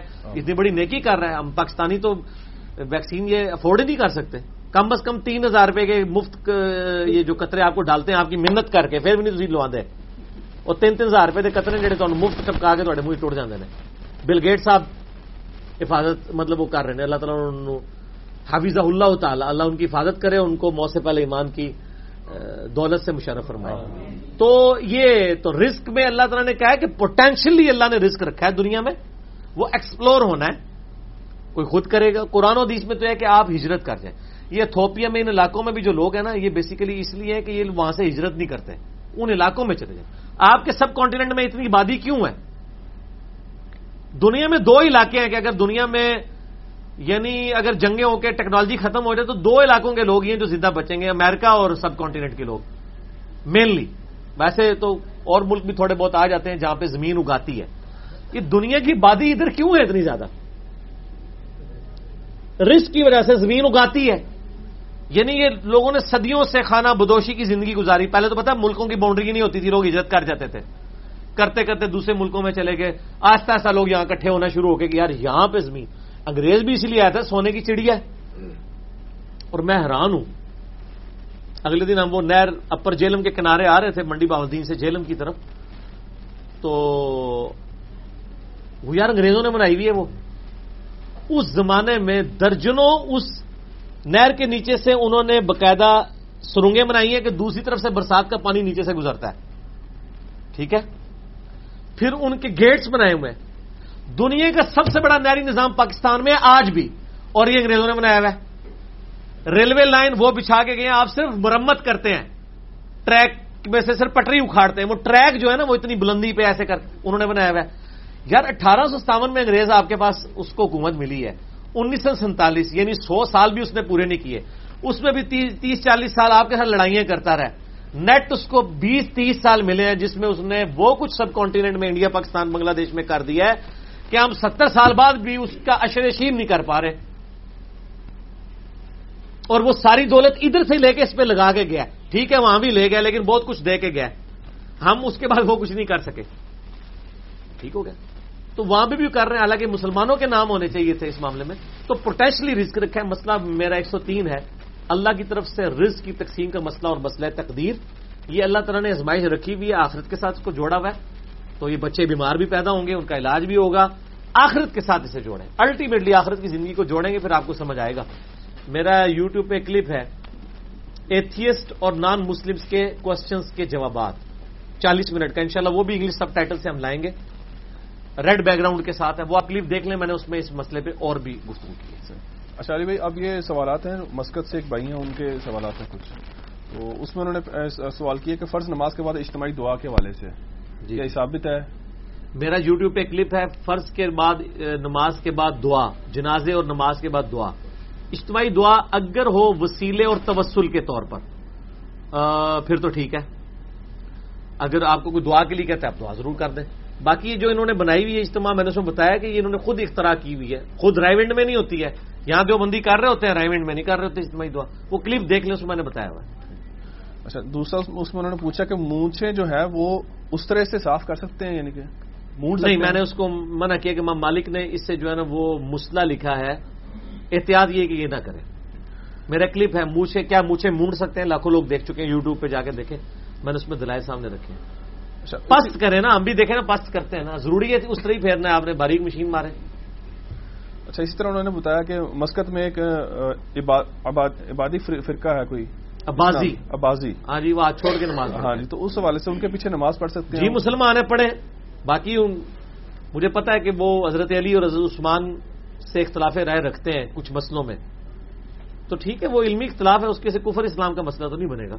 مسلمان ہی ہیں، یہی قرآن پڑھتے ہیں، کافر تو نہیں ہے، بلکہ کئی معاملات میں وہ بہتر ہیں، وہ تو پہلا رفع الیدین بھی نہیں کرتے، ہاتھ چھوڑ کے نماز پڑھتے ہیں، تو دو نمبری نہیں نہ کرتے کہ مرضی والا کر لیں دوسرا چھوڑ دیں انفیوں کی طرح، تو پہلا بھی نہیں کرتے. انفی بھی پہلا چھوڑ دیں تو میں ان کو کچھ نہیں کہوں گا کہ ٹھیک ہے یار، وہ کہتے ہیں سنت ہی ہے چھوڑ دیجیے، تو پہلا بھی چھوڑ دو، ہاتھ باندھنا بھی چھوڑ دو، یہ بھی سنت ہی ہے، چھوڑنا بھی الگ سنت ہے، چلو چھوڑ دو. صرف دوسرے اور تیسرے رفع الیدین سے ضد ہے، وہ ضد ہے صرف فرقے کو بچانے کے لیے. اچھا، انہوں نے پوچھا کہ تبلیغ کے لیے کوئی کتاب ریفر کریں. میں ریفر کروں؟ اللہ سے پوچھیں. وَأُوحِيَ إِلَيَّ هَذَا الْقُرْآنُ لِأُنذِرَكُم بِهِ وَمَن بَلَغَ، یہ امام الانبیاء کی دعوت قرآن، میں نے ریسرچ پیپر لکھا ہے. اے نبی علیہ السلام فرما دیجئے قرآن مجھے اس لیے وحی کیا گیا میں اس قرآن کے ذریعے تمہیں بھی تبلیغ کروں جس تک یہ قرآن پہنچ جائے. سورۃ الانعام آیت نمبر 19. تو سر ہم نے تو لکھا ہے اللہ سے زیادہ آسان کتاب کوئی نہیں لکھ سکتا، اللہ سے زیادہ سمجھانے والی کتاب کوئی نہیں لکھ سکتا. عام فہم کتاب لکھی ہے، اتنی عام فہم ہے کہ اس کی وجہ سے قرآن پہ اعتراض ہو گیا کافروں کا کہ اس میں مکھی اور مچھر کی مثالیں کیوں ہیں، مکھی کی مثال کیوں مکڑی کی آئی ہے. اللہ نے فرمایا کہ اللہ تعالیٰ کا مقصد یہ نہیں تھا کہ کسی کے اوپر علمی روپ ڈالنا ہے، مقصد بات سمجھانا تھا. اللہ شرم نہیں محسوس کرتا کہ وہ مچھر کی مثال بیان کرے یا اس سے بھی کسی حقیقی چیز کی، بات سمجھانا مقصد ہے. قرآن میں 5 دفعہ لکھا ہے قرآن سمجھنے کے لیے آسان ہے نصیحت کے اعتبار سے. وَلَقَدْ يَسَّرْنَا الْقُرْآنَ لِلذِّكْرِ فَهَلْ مِن مُدَّكِرٍ، سورہ القمر آیت نمبر 17، 22، 32 اور 40 میں 5 دفعہ. لیکن مولوی پھر بھی انہوں یقین نہیں آیا، وہ کہتا قرآن مشکل ہے.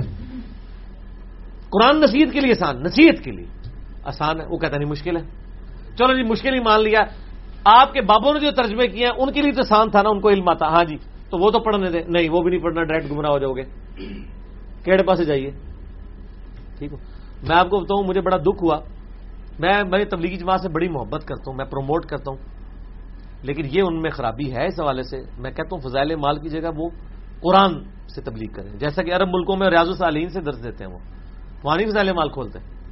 ریاض الصالحین مشکات کی پیرلل ایک کتاب ہے امام نووی کی جو مشکات سے پہلے لکھی گئی ہے، اس میں اسی طریقے سے حدیثیں انٹلیکچوئل فارم میں جوڑی گئی ہے.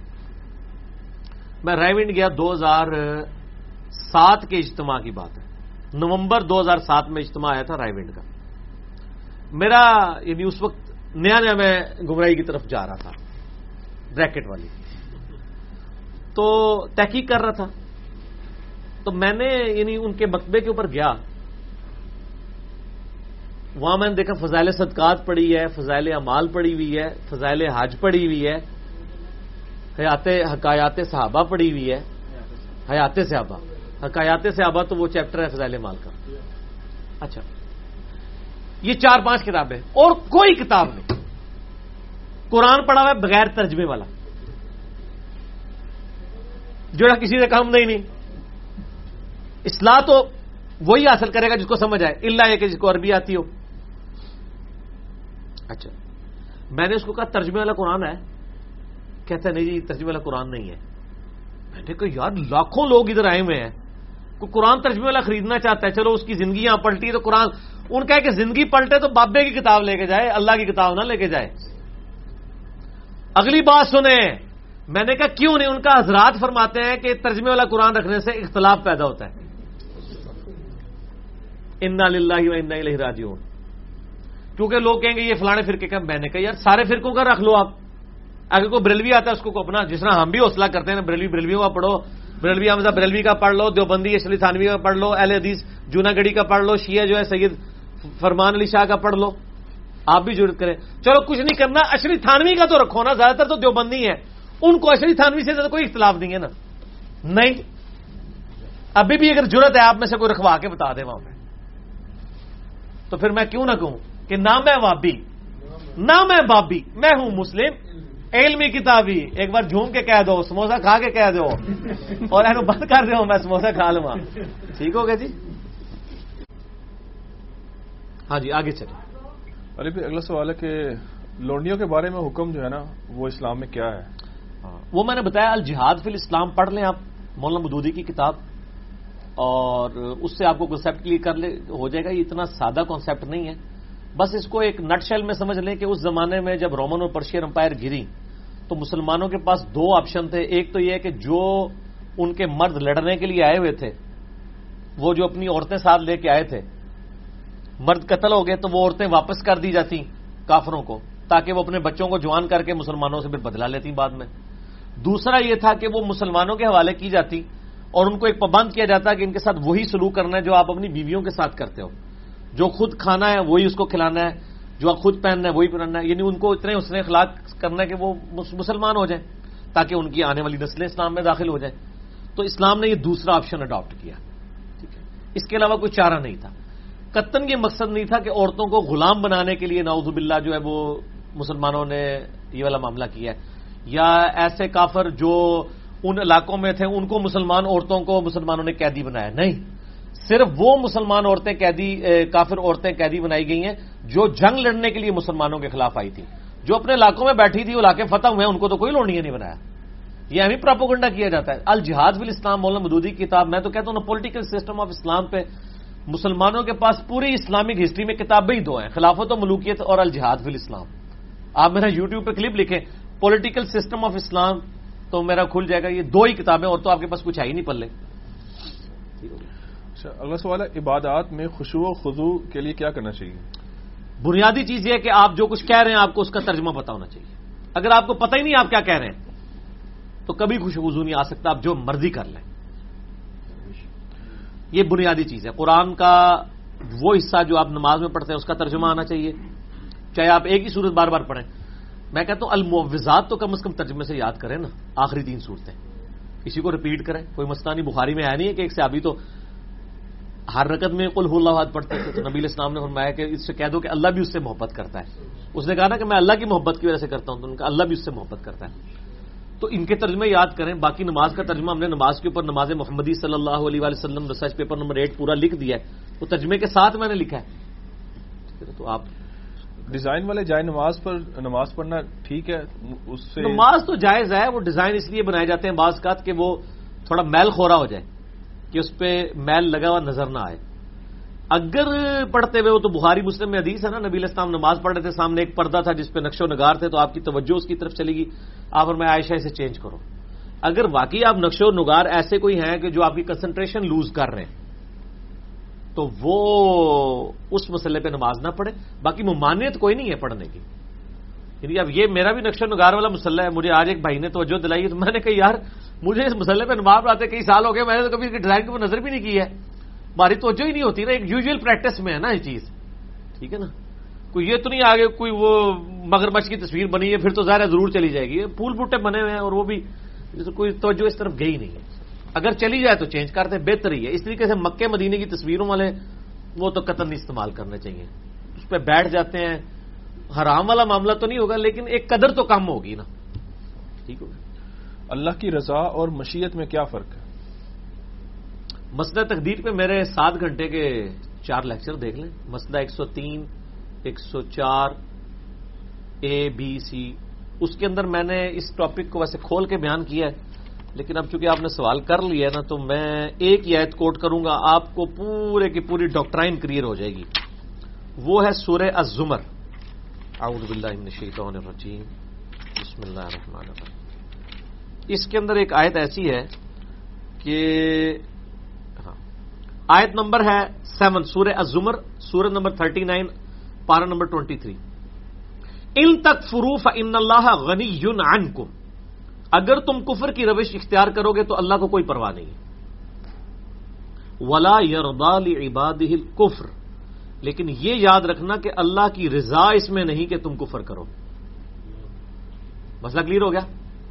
تمہیں اختیار دے دیا کہ تم کفر کرو، لیکن اس اختیار کا مطلب یہ نہیں ہے کہ میری بھی مشیت ہے، میں چاہتا ہوں کہ تم ایسا کرو نہ۔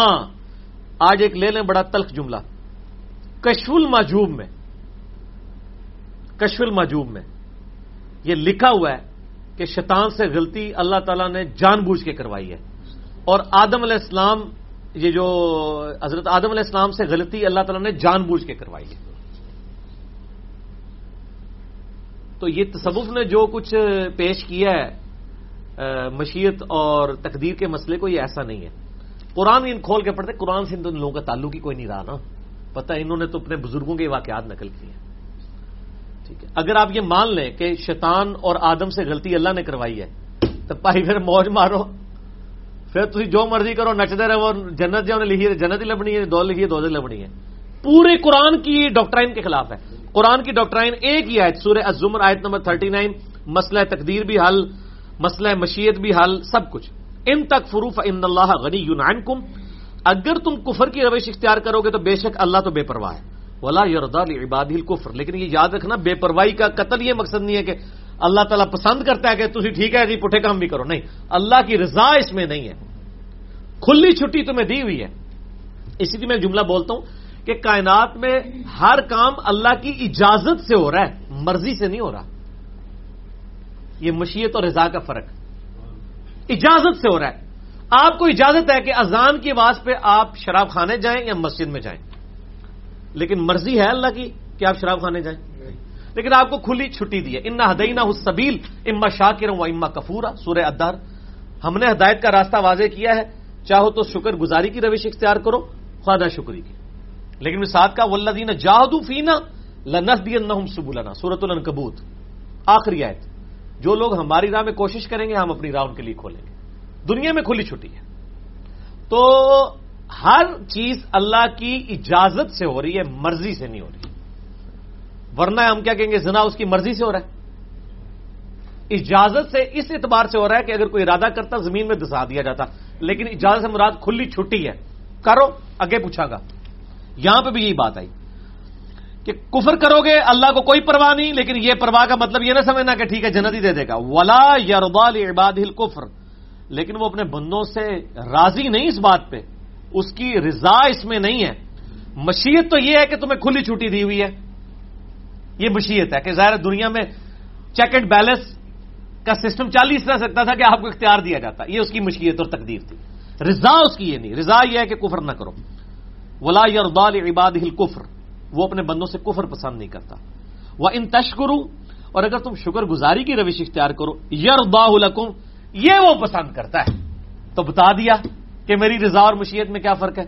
وَلَا تَزِرُ وَازِرَةٌ وِزْرَ أُخْرَىٰ، اور یاد رکھنا یہ کوئی جان اٹھانے والی کسی دوسرے کا بوجھ نہیں اٹھائے گی، ہر بندے نے اپنی قبر میں جانا ہے، ہر بندے نے اپنے اعمال کا جواب دے خود ہونا ہے۔ ثُمَّ إِلَىٰ رَبِّكُمْ مَرْجِعُكُمْ، اس کے بعد تمہیں اپنے رب کی طرف لوٹایا جائے گا۔ فَيُنَبِّئُكُم بِمَا كُنتُمْ تَعْمَلُونَ، پھر اللہ تعالیٰ تمہیں خبر دے دے گا جو کچھ تم کیا کرتے تھے۔ إِنَّهُ عَلِيمٌ بِذَاتِ الصُّدُورِ، بے شک وہ سینوں کے چھپے ہوئے رازوں کو بھی جاننے والا ہے۔ ٹھیک ہوگا، ہر مسئلہ کلیئر ہے۔ ایک اور تحفہ لے جائیں، سورہ طٰہٰ میں بھی ایک آیت ہے۔ یہ اکثر ہر الٹے کام کو نا لوگوں نے نا تھوپ دیا تھا، جی وہ تقدیر چیز لکھا سی، اللہ کر رہا ہے، اللہ کروا رہا ہے، نعوذ باللہ۔ میں نے ایویں تو نہیں 200 آیات کور کی، مسئلہ 103 104 ABC میں نے انہی چیزوں کی وجہ سے کور کی ہیں۔ اچھا ہاں، سورہ طٰہٰ کی آیت نمبر 123، اس کا میں نے نام رکھا ہے مسئلہ تقدیر کا حل۔ ایک آیت میں، لوگ کہتے ہیں تقدیر بڑی مشکل ہے، ایک آیت میں سنیں۔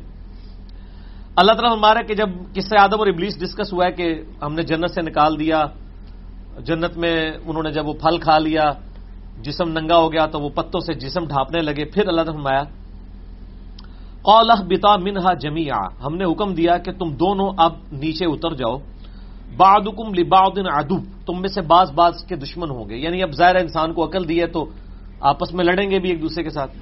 فَإِمَّا يَأْتِيَنَّكُم مِّنِّي هُدًى، تو یاد رکھنا جب کبھی بھی میری طرف سے کوئی ہدایت کی بات آئے گی، فَمَنِ اتَّبَعَ هُدَايَ، تو جو کوئی اس ہدایت کی کتاب کی پیروی کرے گا، فَلَا يَضِلُّ وَلَا يَشْقَىٰ، تو وہ نہ گمراہ ہوگا نہ بدبخت ہوگا۔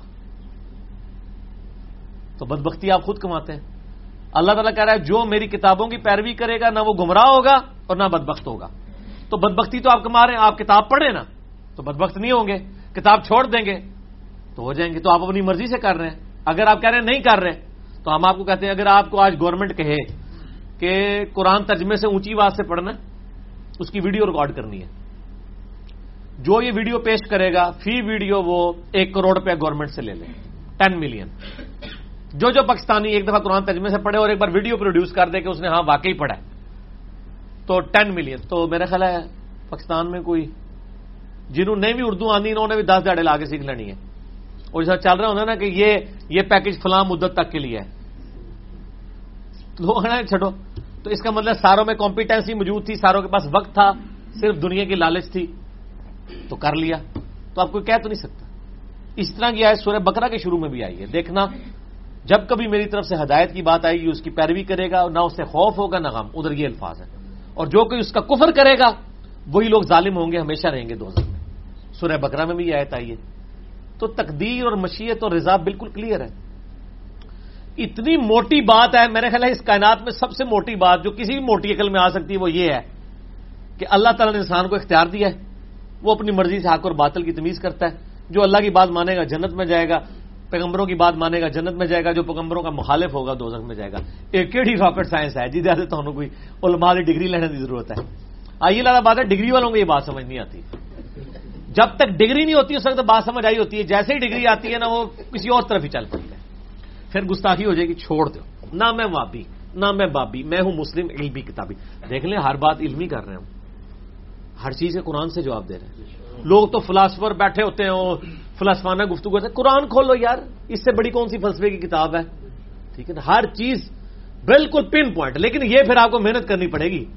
سر ہم سورہ زمر میں سورہ طٰہٰ میں پہنچے ہیں تو اس لیے پہنچے کہ پڑھا ہے, زندگی لگائی ہے اس کے اوپر. ٹھیک ہے نا جی, تب پتہ ہے کہ یہ آیت فلاں جگہ ملے گی, فلاں جگہ بالکل ایک آیت میں پورا مسئلہ حل ہے.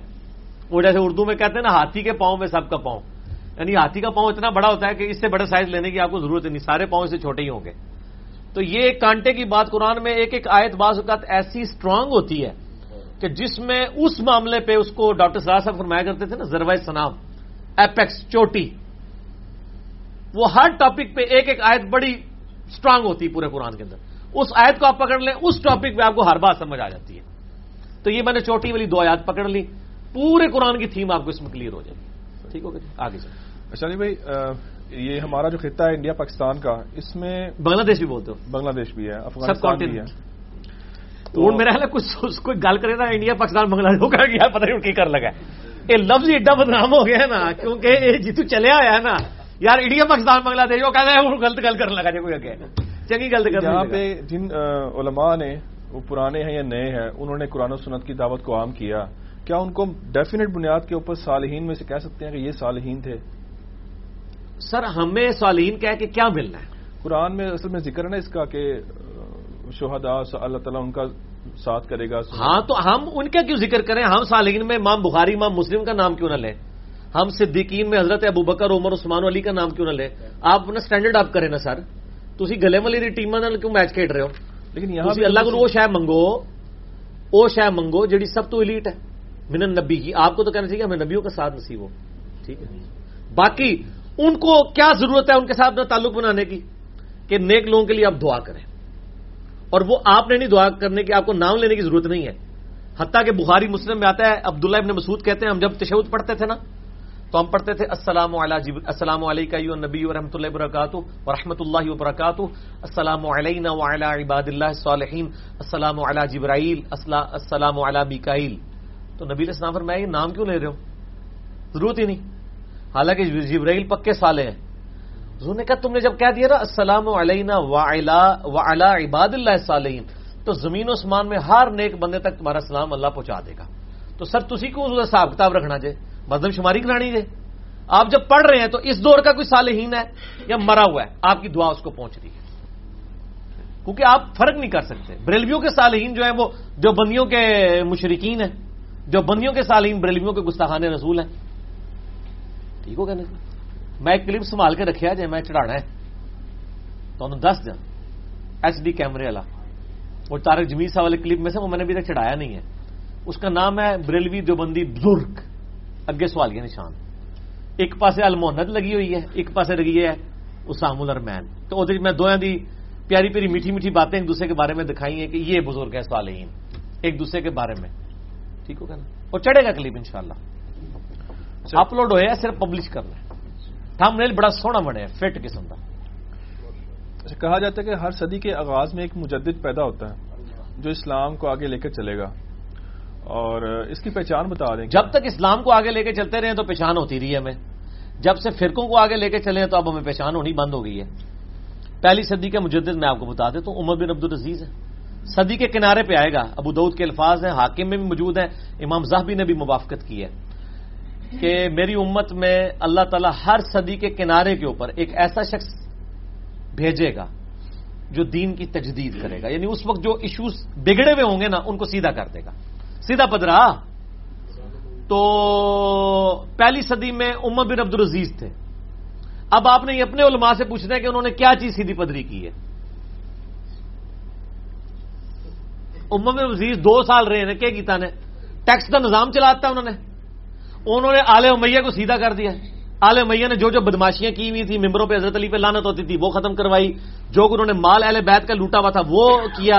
حتیٰ کہ باغ فدق جس کا اتنا ایشو چل رہا تھا وہ بلا کے جو ہے والے علی کے والے کر دیا. سارے مسئلے اسی تو جیتے کارنامے انہوں نے 2 سال صرف رہے ہیں. 38 سال کی عمر میں ان کو زہر دیا آل امیہ نے, زہر دے کے مارا ہے. 38 سال کا مطلب ہے آپ کے اس عیسوی اعتبار سے 36 سال بنتی عمر, 36 یا 37 سال. 36-37 سال کی عمر میں عمر بن عبدالعزیز فوت ہو چکے تھے. میری عمر 41 ہونے والی ہے الحمدللہ. تو آپ بتا لگے, آپ ایسے عمر بن عبدالعزیز سے آپ کو فوراً ذہن میں آتا ہوگا چٹی داڑھی چٹی پگڑی. اور نہ ایک کام ہمیشہ کالی داڑی والے نہیں کیتے جے, چٹیاں والے کچھ نہیں کیتا, کام پایا ہی ہے انہوں نے. اللہ ماشاء اللہ صحابہ کرام کی اکثریت یہ بیٹھے ہوئے ان سے پوچھے نا, نبی علیہ السلام کی وفات کے وقت ابن عباس کی عمر کتنی سال تھی؟ 13. داڑھی بھی نہیں تھی نکلی ہوئی, یہ تھوڑی سی نکلی ہوگی. عبداللہ بن عمر 22 سال کے تھے جب نبی علیہ السلام فوت ہوئے. معاذ ابن جبل 28 سال کی عمر میں فوت ہو گئے تھے تعاون کے مرض میں. 28 سال منڈا ہی ہوتا ہے نا یار. یعنی حضور کی وفات کے وقت اکثر صحابہ جو ہے نا بلو 30 تھے. بلو 30 کا مطلب ہے انہوں نے یہ ڈسیزن کر لیا تھا یہ اللہ کے رسول ہیں, ان پہ ایمان لے گئے. اور کے یار بڈھی ہڈیاں نہیں ماندیاں, بڈھے تو چاند ایک سن, وہ بھی دوستی یاری میں مان گئے. حضرت ابوبکر حضرت عثمان, ان پہ نبی الاسلام کا ایک پرسنالٹی کا روب تھا. باقی اکثر تو بوڑھوں نے بات مانی نہیں ہے, ٹھیک ہے نا, جوانوں نے مانی ہے. قرآن میں بھی آتا ہے کہ موسیٰ علیہ السلام پہ چند نوجوان لے کے آئے. اصحاب کہف کا جب ذکر آتا ہے تو اللہ فرماتا ہے چند نوجوان تھے جنہوں نے اللہ کے لیے فیصلہ کیا. اللہ نے نوجوان بڑے پسند جائے تو بابے چنگے لگتے ہیں, اللہ نے منڈے کنڈے بڑے چنگے لگتے ہیں, کیونکہ پتہ ہے کہ وہ بابے جو ہو جاتے ہیں نا ان کی پکی ہڈیاں ہو جاتی ہیں, ان کے لیے چینج ہونا مشکل ہو جاتا ہے. یا پھر یہ کہ ان تک ان کی ڈاکٹرائن میں صحیح بات ان کو مل جائے. میٹھے سوڈے نال نہیں ہوئے گا, کوڑے سوڈے نال, پھکیاں نال, ٹھیک ہو گیا. اچھا علی بھائی, یہ 6 دن میں دنیا کا مطلب کن فیکون سے کیا تعلق ہے؟ قرآن میں آتا ہے نا, ایک جگہ پہ آتا ہے کہ 6 دن میں زمین و آسمان پیدا کیا اللہ تعالیٰ نے, اور ایک جگہ پہ آتا ہے انما امرہ اذا اراد شیئا. ہاں, تو یہ دونوں چیزیں کوئی ٹکراتی نہیں ہیں. دیکھیں اللہ کا امر کون ہے سٹارٹ کرنے کے لیے, کہ اللہ نے فیصلہ کیا کہ یہ ہونا ہے. اللہ کہتا ہے جب ہم ارادہ کرتے ہیں کن فیکون, یکون کا لفظ ہے, پھر ہوتی ہے ہوتی جاتی ہے, مستقبل دونوں کے لیے آتا ہے, ٹھیک ہے نا. ایک بار اللہ نے کہہ دیا کہ یہ ڈسیزن کر دیا کہ عیسیٰ نے پیدا ہونا ہے, ہو گیا ڈسیزن, لیکن ان کو اپنے ماں کے پیٹ میں جو وقت گزارنا پڑا ہے وہ تو انہوں نے گزارنا ہی تھا جو اللہ نے مقرر کیا ہوا ہے. اس طریقے سے کائنات بنانے کا ڈسیزن ہوا وہ اللہ تعالیٰ. میں نے پہلے بھی اس کے اوپر کافی دفعہ ڈسکشن کی ہے, بلکہ میرا کلپ بھی چڑھا ہوا ہے فی ستۃ ایام کے اوپر, 6 دنوں کے اوپر. اس میں نے کئی اور باتیں بھی کی تھیں کہ اللہ تعالی کہ جو امر کن کا ظہور ہے نا, بعض کا سیکنڈز میں وہ کمپلیٹ ہو جاتا ہے, بعض کا ہفتوں میں, بعض کا مہینے میں. خرگوشنی کے بچے 1 مہینے کے بعد ہوتے ہیں, ہاتھی کے 22 مہینے کے بعد, مرغی 22 دن کے بعد انڈے میں سے بچہ نکلتا ہے. اب ہر ایک کے ڈفرنٹ ہے, ٹھیک ہے نا جی. تو اس طریقے سے بیکٹیریا جو ہے وہ سیکنڈز میں ہوتے ہیں. یہ دیکھتے ہیں آپ کو جو اینٹی بایوٹک دی جاتی ہے, کیوں دی جاتی ہے؟ کہ وائرل ڈیزیز کنورٹ نہ ہو جائے بیکٹیریل میں, وہ پھر قابو نہیں آتی, کیونکہ بیکٹیریا تو ملٹیپلائی ہوتے جاتے ہیں. تو اینٹی بایوٹک اس لیے دی جاتی ہے کہ وہ جو آپ کے وہ بیکٹیریا ہیں ان کو مارا جائے, ٹھیک ہے نا جی. تو اس میں پھر سود مند بیکٹیریا بھی مر جاتے ہیں. پھر اس لیے ہر دوائی کے اوپر اگر آپ اس کے سائڈ افیکٹ پڑھ لیں تو آپ دوائی کھائیں ہی نہ, اسے یہ بھی ہو سکتا ہے, اسے یہ بھی ہو سکتا ہے, یہ بھی ہو سکتا ہے. تو یہ وہ چیز ہوتی ہے. تو اللہ تعالیٰ چاہے تو سیکنڈز میں ریپروڈکشن ہو, مہینوں میں ہو, سالوں میں ہو, صدیوں میں ہو. تو اس نے ہر ایک ورژن رکھا ہوا ہے, ٹھیک ہو گیا جی. اور باقی رات 6 دن ان کی لینتھ ہمیں نہیں پتا کتنی تھی, واللہ عالم. اس کے حوالے سے آپ نے ریسنٹلی کسی قرآن کلاس میں کہا ہے نا, ہاں وہ سورہ حامیم سجدہ میں نے سورہ فصیلت میں, اور وہ کلپ بھی لگا سے چڑھا تھا, ٹھیک ہے نا. اس میں بلکہ ایک کلپ میرا سورہ ہود کا بھی چڑھا ہوا ہے, زمین و آسمان 6 دن میں پیدا کیے. یہ لکھیں آپ تو آ جائے گا. اچھا جی, اگلا سوال ہے, مسجد میں داخل ہوتے ہی کیا 2 رکعت نماز پڑھنا ضروری ہے؟ ضروری نہیں ہے, لیکن سنت ہے اور افضل ہے. صرف ایک دفعہ ضروری ہے, وہ جمعے کے لیے ہے. وہ بخاری مسلم میں حدیث ہے کہ جمعے کے لیے ایک صحابی آئے, بیٹھ کے آپ نے خطبہ روک کے کہا کہ تو نے وہ مسجد کی 2 رکعتیں پڑھی ہیں تو وہ پڑھ. اس پہ محدثین کا اتفاق ہے کہ جمعے کے لیے یہ ہے کہ خطیب تقریر بھی کر رہا ہو, 2 رکعتیں کم از کم مختصر والی پڑھ کے تو پھر بیٹھنا ہے. عام حالت میں کوئی ضروری نہیں ہے. ظاہر ہے یہ سنت موقدہ تو وہی 12 ہی ہیں, 2 فجر سے پہلے, 4 زور سے پہلے, 2 زور کے بعد, 2 مغرب کے بعد, 2 عشاء کے بعد.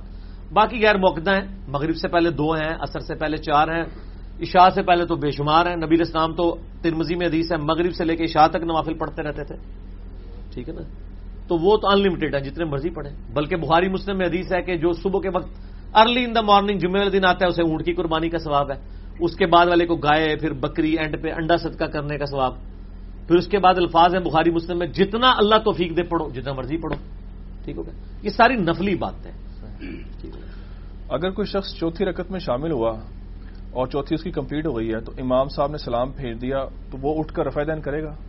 نہیں کرے گا رفع دین, اس لیے کہ امام کے ساتھ جو اس نے چوتھی پڑھی نا وہ امام کی چوتھی تھی, اس کی پہلی تھی. تو رفع الیدین جو ہے وہ طاق رکعتوں میں ہوتا ہے, پہلی میں اور تیسری میں. تو پہلی تو وہ پڑھ چکا ہے امام کے ساتھ, اب جب سلام پھیر کے کھڑا ہوا ہے وہ اس کی دوسری ہے, وہ بغیر رفع الیدین کے ڈائریکٹ شروع کرے گا, ٹھیک ہو گیا. لیکن اس کا ایک وائس ورثہ بھی ہے جو مجھے شیخ زبیر لیدئی صاحب سے اختلاف ہے, یہاں تک تو ہمارا اتفاق ہے. شیخ زبیر صاحب کا موقف یہ ہے کہ ایک بندہ اگر امام کے ساتھ دوسری رکعت میں شامل ہوتا ہے تو وہ تو ہوگی اس کی پہلی. اب امام جب 2 رکعتیں پڑھ کے اتحیات پڑھ کے اٹھے گا تو امام کی تو ہوگی تیسری, امام کرے گا رفع الیدین, وہ کہتے ہیں مقتدی نہیں کرے گا. تو اس میں میرا موقف یہ ہے کہ جب آپ امام کے پیچھے ہوتے ہیں نا پھر آپ کو امام کو ہی فالو کرنا چاہیے, امت کی اس اعتبار سے, سنت کے اعتبار سے اس جمعیت کو نہ توڑیں, ورنہ تو آپ اقلادہ سے نظر آ رہے ہوں گے نا, بشرطے کہ وہ کام بھی سنت ہو. یہ نہیں ہے کہ امام رفع دین چھوڑ دے تو بھی چھوڑ دو, یہ نہیں کہہ رہا میں, اس پاس نہ ٹر پڑنا جو سنت کام ہے, ٹھیک ہو گیا. اور مسئلہ یہ اجتہادی ہے, اگر کوئی کر بھی ہے نا رفع دین چوتھی میں مل کے بھی ٹھیک ہے کرے, کوئی مسئلہ نہیں, کوئی حرج نہیں. اگر نماز کے دوران کوئی چیز گر جائے تو کیا اس کو اٹھا سکتے ہیں؟ کون سی چیز؟ کوئی چیز تو نہیں, ٹوپی گر گئی ہے یا پین وغیرہ کو گر گیا. ٹوپی جن کی گرتی ہے وہ تو اٹھا لیتے ہیں, بلکہ نہ اٹھائیں تو دوسرے اٹھا کے ان کے سر پہ رکھ دیتے ہیں. ٹوپی جو آپ نے پہنی ہے نا یہ تو نہیں اٹھا کے رکھی جا سکتی, جتنا مرضی آپ کوشش کر لیں, کیونکہ یہ تو ڈھیلی ہے نا, تو 2 ہاتھ استعمال کرنے پڑیں گے نا. اس پہ اتفاق ہے کہ 1 ہاتھ ہی یوز کرنا چاہیے, عمل کثیر نہیں ہونا چاہیے. تو اگر سخت ٹوپی ہو جس طرح انہوں نے پہنی ہوئی ہے, یہ بھی تقریباً سختی ہے, چائنا زندہ باد, تو یہ تو ایسے اٹھا کے رکھی جا سکتی ہے. پگڑی تو ویسے ہی نہیں گرتی ہے, وہ تو ایسی فٹ آئی ہوتی ہے, تو رکھ سکتے ہیں. موبائل اگر گر گیا تو کوئی مسئلہ نہیں, گرا رہے, کوئی نہیں لے کے جائے گا. پیسے گر گئے تو گرے رہے, بعد میں اٹھا لیجیے گا. ٹوپی ایک ہو سکتی ہے نا, تو اٹھانے سے کوئی مطلب نماز کے نہیں, نماز میں کوئی فرق نہیں پڑتا. ایون موبائل بول پڑا ہے, 1 ہاتھ سے آپ موبائل کو جلدی سے سائلنٹ کر لیں. چھوٹے موٹے اعمال کر سکتے ہیں. میں نے تو بتایا تھا, حدیث بھی ہے آپ کو مشکات میں نماز والے چیپٹر میں مل جائے گی, ابو داؤد کے اندر, مسند احمد میں, کہ نبی علیہ السلام نماز کی حالت میں بغیر چہرہ ہلائے دائیں بائیں یوں دیکھ بھی لیا کرتے تھے. بعض کا ضرورت پڑ جاتی تھی, ٹھیک ہوگا نا. کیا سری دیکھیں گے تو تبھی اگر کوئی سامنے سے جانور گزرتا ہے تو آپ اسے ماریں گے نا نماز کی حالت میں. کیا سری نماز میں سورہ فاتحہ مکمل ہونے سے پہلے اگر امام رکوع میں چلا جاتا ہے تو مقتدی کیا کرے پھر؟ مقتدی یہ کرے کہ تیزی سے نا فاتحہ مکمل کر کے نا اس کے رکوع سے سر اٹھانے سے پہلے پہلے رکوع میں شامل ہو جائے. وہ ٹھیک نہیں. آگے ایک سوال اور بھی ہو سکتا ہے کہ اگر امام بہت ہی تیز ہے, ٹھیک ہے نا جی, یہ سوال ہاں, تو پھر یہ ہے کہ وہ ایک رکعت پھر بعد میں پڑھ لیں. ہاں جی, احتیاط کا تقاضا اسی میں, کیونکہ سیری والے مسئلے میں نے آپ کو بتایا نا کہ اس میں تو یعنی سختی اس حوالے سے ہے. ٹھیک ہوگا, بہتر یہ کہ اس کو فالو کریں آپ. تشہد کی جو دعائیں ہیں اس کو ریپیٹ کیا جا سکتا ہے تشہد کے بعد دعائیں؟ نبی علیہ السلام سے ثابت ہے. آپ تو قرآن میں جو کہیں آیات آتی تھیں یعنی عذاب سے ریلیٹڈ تو آپ اس کے اوپر دعائیں مانگتے تھے, ریپیٹیڈلی مانگتے تھے. اس میں تو کوئی عرض نہیں. بخاری میں حدیث ہے کہ تشہد میں جو چاہو اپنے رب سے مانگو. تو ریپیٹیشن کی جب تک مخالفت نہیں آئے گی نا اس وقت تو نہیں. آپ بلکہ ریپیٹیشن کرتے ہیں, آپ بھی کرتے ہیں. دو سجدوں کے درمیان کیا پڑھتے ہیں؟ رب اغفر لی. تو 2 بار تو آپ بھی ریپیٹ کر رہے ہیں نا. دعا تو ایک ہی ہے, اللہ کو پتا ہے آپ نے رب اغفر لی کہا ہے. ٹھیک ہے, ہومیوپیتھک. امام کا نماز کے آخر میں لمبا سلام پھیرنا جبکہ مقتدی امام سے پہلے سلام پھیر لے تو اس کی نماز ہی نہیں ہوگی. نماز ریپیٹ کرنی پڑے گی اس کو. ہاں نہیں, یہ تو کبھی نہیں ہوا کہ پہلے پھیر لے. نہیں, بات ہے ایسے مطلب السلام علیکم ورحمۃ اللہ اس کو لمبا کر دیتے ہیں وہ. اچھا, وہ تو امام کو چاہیے نا یار. نہیں, وہ ہو جائے گی. وہ اس لیے کہ السلام جب لفظ اس نے بول دیا نا, اگر آپ کا السلام کی میم کے بعد السلام آیا نا جو ایسا ہی ہوگا نماز ہو جائے گی. پورا رحمۃ اللہ تو وہ برکاتہ بھی ثابت ہے. السلام لفظ جو ہے نا اس سے سلام ہو جاتا ہے. اچھا, لوگ سمجھتے ہیں کہ السلام علیکم کہنا پورا ضروری ہے. قرآن میں دیکھیں حضرت ابراہیم کے بعد جب فرشتے ہیں انہوں نے کہا سلام, ان کا سلام یہ بھی سلام ہے. صرف کہہ دینا کسی کو سلام, یہ بھی سلام ہو گیا. السلام یہ بھی ہو گیا. السلام علیکم, علیکم کہتے ہیں, ویسے ہونا چاہیے السلام علیکہ, تجھ پر سلام. علیکم تو جمع کا سیغہ ہے. جمع کا سیغہ کیوں ہوتا ہے؟ فرشتے بھی ہوتے ہیں. فرشتے بھی ہوتے ہیں صاحب. ٹھیک ہے. مسافر کا امام کے ساتھ جماعت میں شامل ہوئے بغیر اپنی الگ سے قصر نماز پڑھ لینا کیسا؟ یعنی جواز تو ہے مسافر کے لیے. ظاہر ہے وہ جب اس کے لیے نماز میں رخصت ہے کہ وہ نماز کی 4 کو 2 کر سکتا ہے تو جماعت تو اس سے چھوٹی چیز ہے نا. اگر میں آپ سے پوچھوں کہ ایک بندہ ہے جو ہمیشہ جو ہے وہ یا کبھی ایک وہ فجر کا ایک فرض پڑھتا ہے, ٹھیک ہو گیا جی, تو اور دوسرا بندہ وہ ہے جو یعنی جماعت سے نماز پڑھتا ہے. اس کو چلے اس مثال سے سمجھ لیں کہ ایک بندہ ہے جو نماز بالکل پڑھتا ہی نہیں ہے, ٹھیک ہے, اور ایک وہ بندہ ہے جو جماعت کے بغیر نماز تو پڑھ لیتا ہے. اس کی نماز تو کم از کم ہو جاتی ہے, ٹھیک ہے نا. تو وہ دوسری طرف اب ایک بندے کی قصر نماز ہے, اب اس کو اللہ تعالیٰ نے 2 رکعتوں کی تو چھوٹ دے دی, رکعتوں کی چھوٹ دے دی. حالانکہ وہی بندہ اگر زور کی 4 کے 2 فرض پڑھتا تو نہیں ہونے سے. ایون کوئی مقیم جماعت کرا کے بھی 2 فرض پڑھ لے تب بھی نہیں ہوگی, کیونکہ رکعتیں پوری نہیں نہ کی. تو رکعتیں زیادہ امپورٹنٹ ہیں جماعت کی نسبت. اس کی بجائے وہ اکیلے 4 پڑھ لیتا ہو جاتی. تو اس سے میں نے آپ کو صرف انٹینسٹی بتا دی ہے کہ امپورٹنس جو ہے وہ رکعتوں کی جب زیادہ ہے کہ رکعتیں پوری ہونی چاہیے, جماعت کی اس سے کم ہے, تو اللہ نے آپ کو ریلیکس کر دیا کہ آپ زور کے 4 کے بجائے 2 پڑھ لیں, تو جماعت میں ویسے ہی ریلیکس کر دیا. مسافر کے لیے جماعت کا کوئی مسئلہ نہیں. اللہ نے آپ کی رکعتیں ہی چھوڑ دی ہیں. عام حالت میں آپ زور کی 4 کے بجائے 2 پڑھیں نا, ہوگی. تو جب رکعت حالانکہ آپ زور کی جماعت کے بغیر 4 پڑھ لیں ہو جائے گی, اس کا مطلب ہے جماعت سے زیادہ رکعت کی تعداد کی امپورٹنس ہے. اگر اللہ اس کو ریلیکس کر رہا ہے تو اس میں امپلائڈ ہے کہ جماعت کو بھی ریلیکس کر دیا. اس کے لیے واجب نہیں. اور یہ پیٹ مسئلہ ہے, فقہ حنفی بھی اس کو مانتی ہے کہ فقہ حنفی کہتے تو پونا کوئی جمع ہو ہی جاتا ہے نا, کیونکہ زیادہ تو ہو ہی نہیں نا, کہ بھئی آپ مسافر پہ جماعت کوئی واجب نہیں, قربانی بھی واجب نہیں. وہ کہتے ہیں دوسرے سجدے کے بعد تھوڑی دیر بیٹھ کر اٹھنے کے لیے یعنی جلسہ استراحت میں کے بعد اٹھنے کے لیے الگ سے تکبیر کہیں گے؟ نہیں, میرا نماز کا پریکٹیکل آپ دیکھ لیں. کمپلیٹ نماز محمدی لاکھوں لوگ دیکھ چکے ہیں, یوٹیوب پہ جا کے لکھیں, اس میں نے پریکٹیکلی نماز پڑھ کے بھی بتائی ہے.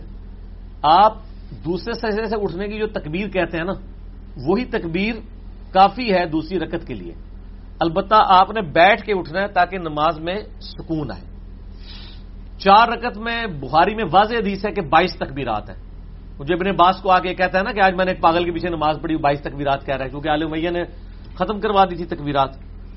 تو پہلی رکعت میں 6 تکبیریں ہوتی ہیں, تیسری میں بھی 6 ہوتی ہیں, دوسری اور چوتھی میں 5-5 ہوتی ہیں, 22 پوری ہو جاتی ہیں. پہلی میں 6 تکبیریں نا, ایک سٹارٹ والی بھی ہوتی ہے, اور تیسری والی میں کیا ہوتا ہے محمد عبدہ رسولہ کے بعد دوسری والی رکعت میں ایک فالتو تکبیر کہہ کے آپ اٹھتے ہیں نا. تو تیسری میں 6 تکبیریں ہوتی ہیں, پہلی میں بھی 6 6 12, دوسری میں 5, چوتھی میں 5 10 22 پوری ہو گئی. تو 22 تکبیرات ہیں. تو جلسہ اسرات والی تکبیر تو بنتی نہیں. اگر جلسہ اسرات میں بھی تکبیرات کہی جاتی ہوتی تو یہ تکبیرات 25 ہوتی. ٹھیک ہو کیسے جواب ہے نا, قرآن و حدیث سے جواب. 22 تکبیرات. کیا نماز میں پاؤں ملانا اور آمین اونچی کہنا لازمی حصہ ہے نماز کا؟ سنت ہے, سنت ہے. صحیح بخاری میں ہے کہ نبی علیہ السلام فرمایا پاؤں سے, یعنی وہ انس بن مالک کہتے ہیں جب نبی علیہ السلام ہمیں کہتے ہیں نا سب سیدھی کرو, تو پاؤں سے پاؤں ہم ملا لیتے, کندھے سے یلزقو کے الفاظ ہیں, یعنی جوڑ لیتے, ملاب کر لیتے تھے. تو فزیکلی جوڑنا ہوتا ہے. آمین جو ہے نا اہل حدیث جو بہت زیادہ اونچی کہتے ہیں نا, یہ بھی تو غلط ہے. درمیانی نارمل, آپ امام کی قرات سے بھی اونچی آپ آمین کہہ رہے ہیں. یہ کہتے ہیں جی مسجد گونج جاتی تھی, مسجد تو گونجے گی جب 10,000 بندہ آمین بھی کہے گا تو مسجد گونج جائے گی. 10,000 بندہ کہہ رہا ہے نا, یہ تو نہیں 10 بندے نے 10,000 بندے کے برابر آواز کرنی ہے. امام سے تو اونچی آمین نہ کہیں آپ. غیر المغضوب علیہم ولا الضالین آمین, بس اتنا آپ کہنا, اتنا آمین کہ آپ کے دائیں بائیں والے سن لیں, کافی ہے, اینف ہے. حنفیوں کی مسجد میں جا کے جان بوجھ کے اونچی آمینیں کہنا اور پھر مولویوں کو آپ یعنی اپنے خلاف کرنا وہ غلط ہے. رفع الاجدین سے زیادہ تکلیف نہیں ہوتی ان کو, آمین سے ہوتی ہے. کیونکہ رفع الاجدین تو آپ مسکینوں کی طرح کر رہے ہیں, ان کو کیا فرق پڑ رہا ہے, ان کو کچھ چھیڑ رہا ہے. جتنی بار آپ ہاتھ اٹھاتے ہیں کیا ان کی کرتا پیچھے سے کھینچا جاتا ہے, لیکن جب آپ آمین کہتے ہیں نا جہاں کونے کھلو جاتا ہے وہ بھی کرتا کھینچا جاتا ہے. وہ کہتا ہے کہڑا ہے آمین مسئلہ خراب کر دیجئے, آمین ایڈی اونچی نہ کیا کرو. ٹھیک ہو گیا نا جی. میں آپ کو اپنا پرسنل مسئلہ بتاؤں, آج سے تقریباً کوئی 7-8 سال پہلے کی بات ہے. میں فیض آباد اڈے پہ ایک مسجد ہے دیوبند مومباتی. دیوبند مومباتی فرض نماز کے بعد دعا بھی نہیں کرتے, وہ ان کے پاس ہے مسجد. میں جناب ادھر کا جو مولوی ہے نا وہ بڑا سخت, ویسے تو دیوبندیوں کے اکثر مولوی ذرا سخت مزاج ہی ہوتے ہیں, بڑا ہولڈ ہوتا ہے ان کا کمیٹیوں کے اوپر بھی. تو وہ بڑا سخت مزاج مشہور تھا نا. میں تو خیر نارملی مغرب کی نماز پڑھنے گیا, میں بالکل امام کے پیچھے کھڑا. ٹھیک ہوگا جی. اور اس مسجد میں مغرب کی نماز میں میرا خیال ہے کوئی 500-600 بندہ تو کم از کم ہوتا ہے, کیونکہ اڈے پہ مسجد ہے, فل بھری ہوئی ہوتی ہے. اور رمضان ہو تو 1,500-2,000 بندہ ہوتا ہے ایک نماز میں. اس پورے ایریے میں ایک مسجد ہے یا سڑک کے پار دوسری بریلویوں کی مسجد ہے, وہاں جانے کے لیے بڑا تردد کرنا پڑتا ہے. تو میں یعنی نماز تو ساروں کے پیچھے چکے پڑھ لیتا ہوں. تو نماز مغرب کی نماز پڑھ کے جب سلام, اچھا میں نے آمین کبھی بھی شرارت والی نہیں کی, شروع سے ہی میری عادت ہے کہ میں ایک نارمل آمین کہتا ہوں. تو میں نے یعنی آمین کی, وہ سلام پھیرتے ہی مجھے کہتا ہے یہ آپ نے آمین اونچی کیوں کہی ہے. میں نے کہا میرے بھائی میں نے جس طریقے سے نماز پڑھی میں نے پڑھی, میں نے آپ سے تو نہیں کہا کہ آپ نے رفع الاذان کیوں نہیں کیا, آپ نے آمین کیوں نہیں کی ہے. میرا حق ہے, یا تو آپ مسجد کے باہر لکھ کے لگا دیں کہ صرف دیوبندیوں کو اجازت ہے نماز پڑھنے کی, یہ تو نہیں لکھا ہوا. تو میں تو اسی طریقے سے جس کو میں سنت کے مطابق بخاری مسلم سمجھتا ہوں میں نے اس کے مطابق پڑھی ہے. کہتا نہیں دیکھیں وہ سورہ فاتحہ سلام پھیرتے ہی سپیکر لگا ہوا ہے, سینکڑوں لوگ سن رہے ہیں اور میرے ساتھ بحث کر رہے ہیں وہ. ٹھیک ہے نا جی. کہتے دیکھیں نا جی وہ سورہ فاتحہ دعا ہوتی ہے نا جی, تو دعا ہوگی نا کافی, آپ کو ضروری اونچی آمین کہنا ہے, میں جو اونچی دعا کر رہا ہوں. میں نے کہا دعا کے بعد آمین کہنا بھی تو سنت ہے نا. ٹھیک ہے نا جی. تو میں نے تو بہت زیادہ اونچی نہیں کی ہے. اچھا میں نے کہا یہ بتائیں کہ سعودیہ میں تو سارا چندہ سعودیہ یا دیوبندیوں کو دیتا ہے یا اہل حدیثوں کو. میں پھر سیدھا ہو گیا نا, میں تو پہنچ نہیں, میرے کو مرغے دی کی لاتا ہے چنڈا. میں کہ آپ چندہ نہیں لیتے سعودیہ والوں سے, کیا جب آپ وہاں جاتے ہیں آپ نے امام کعبہ کو بتایا کہ آمین اونچی کہنی بند کرو. اچھا وہ چپ, وہ تو ایکسپیکٹ نہیں کر رہا تھا نا. میں نے کہا مجھے جواب دو. میں کھڑا ہو گیا نا ادھر, میری آواز ویسے ہی بہت اونچی ہے, پھر مجھے تھوڑا سا اس وقت ایک حمیت بھی آئی دین کے حوالے سے, اپنی ذات کے حوالے سے. میں نے کہا مجھے بتاؤ تم لوگ سعودی والوں سے چندہ کیوں لیتے ہو, ان کو کیوں نہیں کہتے ہو کہ امام کعبہ آمین اونچی کہتا ہے, اس کی بند کروائیں. خلاف سنت کر رہا ہے. چندے لینے کے لیے آپ لوگ ادھر پہنچ جاتے ہیں, اور ادھر جب کوئی کر رہا ہے ان کو اگر پتا ہو کہ آپ لوگ امین والوں کے ساتھ یہ سلوک کرتے ہیں ادھر, تو کبھی بھی آپ کو چندہ نہ دیں وہ. ٹھیک ہے, وہ پھر 2-4 بندوں نے مجھے کہا جی بیٹھ جائیں, کوئی مسئلہ نہیں ہے. میں نے کہا یار یہ دیکھو فرقہ واریت پھیلا رہا ہے, یہ فرقہ واریت ہے. میں یہ چیلنج کرتا ہوں, آپ کسی اہل حدیث کی مسجد میں چلے جائیں, آپ کو کبھی نہیں وہ کہیں گے آپ نے بغیر رفع دین کی نماز کیوں پڑھی ہے. آپ شیعہ کی مسجد میں چلے جائیں, میں آپ کو حلفیہ کہتا ہوں, آپ آمین اونچی جا کے پہلی صف میں کہیں, آپ کو پکڑ دیں تو مجھے آگے پکڑ لیجئے گا. اور میرا اس پہ کلپ بھی چڑھا ہوا ہے, اہل حدیث اور اہل شیعوں میں کیا خوبی کامن ہے. یہ بیچارے ہیں مائنورٹی میں, یہ تو شکر کرتے ہیں ساری مسیحی کو بڑھا ہے, نہیں برا مانتے, نہیں آپ کو کریں گے. میں نے کئی بار شیعہ کی مسجد میں نماز پڑھی ہے, پہلی صف میں کھڑے ہو کے 3-4 بندوں نے کٹھی پڑھی ہے, اونچی آمین کہی ہے, کسی نے ایک بار دیکھا بھی نہیں ایسے. آپ بھی تجربہ کر لیں, آپ انفیوں کی مسجدوں میں بھی پہلی صف میں آمین اونچی کہہ کے دیکھ لیں, آپ شیعہ کی مسجد میں بھی آپ کو فرق پتہ چل جائے گا, کچھ نہیں کوئی کہے گا. اس طریقے سے آپ اہل حدیث کی مسجد کی پہلی صف میں کھڑے ہو کے بغیر رفع دین کے نماز پڑھیں, آپ کو کوئی کچھ نہیں کہے گا کہ جی آپ نے رفع دین کیوں نہیں کیا. تو پھر فرقہ واریت تو یہ پھیلا رہے ہیں, یہ ہمیں کہتے ہیں. ابھی اگلے دن مجھے ایک بھائی ہمارے یہاں پہ, وہ بھائی جو ہے نا وہ ہوتے ہیں مردان والی سائڈ پہ رہتے ہیں, تو وہاں پہ زیادہ تر دیوبندی ہیں, تو وہ کتاب و سنت کے منش پہ آئے میرے لیکچر سن کے. تو مجھے انہوں نے فون کیا, کہتے ہیں علی بھائی میرے ساتھ بھی اوریجنل لطیفہ جب آپ سناتے ہیں نا تو آپ میرا بھی سنا دیں, میرے ساتھ بھی یہ لطیفہ ہوا ہے. میں نے کہا کیا؟ کہتے ہیں جب میں نے نیا سنت کے مطابق نماز شروع کی تو میرے امام مسجد صاحب کو لوگوں نے شکایت کی کہ اس نے تو رفع دین شروع کر دیا. تو کہتا ہے امام صاحب کو پہلے تو میں نے یہ کہا کہ امام شافی بھی تو کرتے تھے نا, تو کہتا ہے امام نے یہی جواب دیا مقتدیوں کا, یہ شافی ہو گیا. اس نے یہ نہیں کہا میں شافی ہو گیا ہوں, اس کو بعد پتا چلا تو اس نے کہا کہ امام صاحب میرا آپ کیوں کہہ رہے ہیں میں شافی ہو گیا ہوں, میں تو شافی تو نہیں ہوں, میں تو محمدی ہوں. کہتا پھر تو میں تمہیں رفع دین نہیں کرنے دوں گا. آپ شافعی ہو کے رفع دین کر سکتے ہیں, محمدی ہو کے نہیں کر سکتے. پھر میں کیوں نہ کہوں, نہ میں وابی نہ میں بابی, اور تسی بابیاں نے پجاری ہو پجاری, میں ہوں مسلم علمی کتابی, نہ میں وابی نہ میں بابی, میں ہوں مسلم علمی کتابی.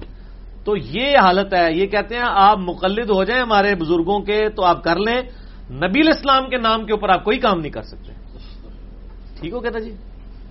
تو ویسے مشرکین عرب میں بھی اس طرح کی نٹوریس چیزیں پائی جاتی تھی. سورۃ النام میں ہے نا, وہ جو ذبیحہ اپنے بتوں کے لیے چھوڑتے تھے نا, وہ کہتے تھے یہ خاص بتوں کے لیے ہے, اس میں اللہ شریک نہیں ہوگا. اور جو اللہ کے نام کا ذبیحہ کرتے تھے اس میں کہتے تھے بت بھی شریک ہے. اللہ فرماتا ہے مجھے اس لیول پہ تم لے آئے ہو. دیکھا, جو خاص اللہ کے لیے کرتے تھے اس میں کہتے تھے ہمارے بت بھی شریک ہے, اور جو بتوں کے لیے کرتے تھے وہ کہتے تھے اس میں اللہ شریک نہیں صرف بت ہے. یہ بھی یہی کہتے ہیں کہ آپ امام شافی کا نام لے کے کر سکتے ہیں رفع الدین, آپ نبی الاسلام کا نام لے کے نہیں کر سکتے. یہ وہی بیماری ایک دوسری شکل میں نکلی ہے. بیماری تو ایک ہی ہوئی ہے نا, وہ مختلف شکلوں میں نکلتی ہے. لک وشکاری ہے, بیماری وہی ہے. یہ کہ وہ نبی الاسلام کو کیا کہتے تھے, اس نے اتنے خداؤں کا ایک خدا کر دیا. قرآن کی آیت ہے, ہم تو اتنے خداؤں کو مانتے ہیں, یہ کہتا ہے ایک ہے. ہمیں بھی یہ کہتے ہیں اتنے بزرگ بابوں اماموں کا ایک ہی امام کر دیا محمد رسول اللہ. بھائی اس لیے کیا کہ کلمے میں ان کا نام پڑا ہے, تو کیوں نہ کریں. باقی سارے اماموں کو ہم احترام دیتے ہیں, ان کو نبی الاسلام کا امتی اور ان کا سچا خادم مانتے ہیں. لیکن اگر آپ کہیں گے ہم ان کے بارے میں یہ کلیم کر دیں ہم کلمے کے ساتھ پڑھنا شروع کر دیں. شیعہ کو کہتے ہیں نا علی ولی اللہ ساتھ پڑھتے ہیں, حالانکہ نماز میں نہیں پڑھتے, عام حالت میں وہ پڑھ دیتے ہیں. ہم زیادہ اس کو کہہ سکتے ہیں کلمے کے ساتھ ایڈ کرنا بدعت ہے. باقی کلمہ کفر تو نہیں, علی رسول اللہ تو نہیں کہتے, علی ولی اللہ کہتے ہیں. میں نے یوٹیوب پہ کلپ بھی لاکھوں لوگ دیکھ چکے ہیں شیعہ کا کلمہ, اس میں نے بات کی. یار وہ تو چلے بول کے کہہ رہے ہیں علی ولی اللہ, آپ تو دل میں کہہ رہے ہو شافی رسول اللہ نعوذ باللہ, آپ محمد رسول اللہ, کیونکہ آپ کہتے ہو کہ اس کا نام لے کے آپ کر سکتے ہو. اس کا مطلب محمد رسول اللہ کو تو مان ہی کوئی نہیں رہے ہو. آپ اس کی جتنی مرضی توجیحات پیش کریں, یہ اتنی بڑی بونگی ہے کہ آپ انٹرنیشنل عدالت میں ہمارا مقدمہ لے جائیں تو آپ کو تو کافر ڈکلیئر کر دیا جائے کہ یار یہ تو اس کو کچھ مانتے ہیں اس کو تو کچھ مانتے ہی نہیں ہے جس کا کلمہ پڑھ رہے ہیں. ظالم ہے. چلے جی آگے. علی بھی نماز میں سورہ فاتحہ اور اس کے علاوہ جو سورت پڑھی جاتی ہے اس میں تعوذ اور تسمیہ بھی پڑھا جاتا ہے, یعنی شروع میں اعوذ باللہ پڑھی جاتی ہے اور بعد میں بسم اللہ. تو کیا یہ جو ہم تعوذ اور تسمیہ ہے یہ رکوع سجود اور تشہد کے آغاز میں بھی پڑھ سکتے ہیں؟ نہیں, وہاں نہیں پڑھیں گے, وہ قرآن کا پروٹوکول ہے اور وہ بھی صرف پہلی دفعہ ہے. پہلی رکعت میں جب پہلی دفعہ فاتحہ پڑھتے ہیں نا تو اعوذ باللہ سے پڑھیں گے, باقی جتنی دفعہ فاتحہ پڑھتے ہیں تو بسم اللہ کے ساتھ پڑھیں گے. وہ بخاری مسلم میں موجود ہے کہ نبی علیہ السلام دوسری رکعت کو بسم اللہ سے شروع کرتے تھے. قرآن میں حکم ہے جب قرآن پڑھے تو اعوذ باللہ پڑھ لیا کرو, ٹھیک ہے نا جی. تو وہ پہلی دفعہ ہوگا.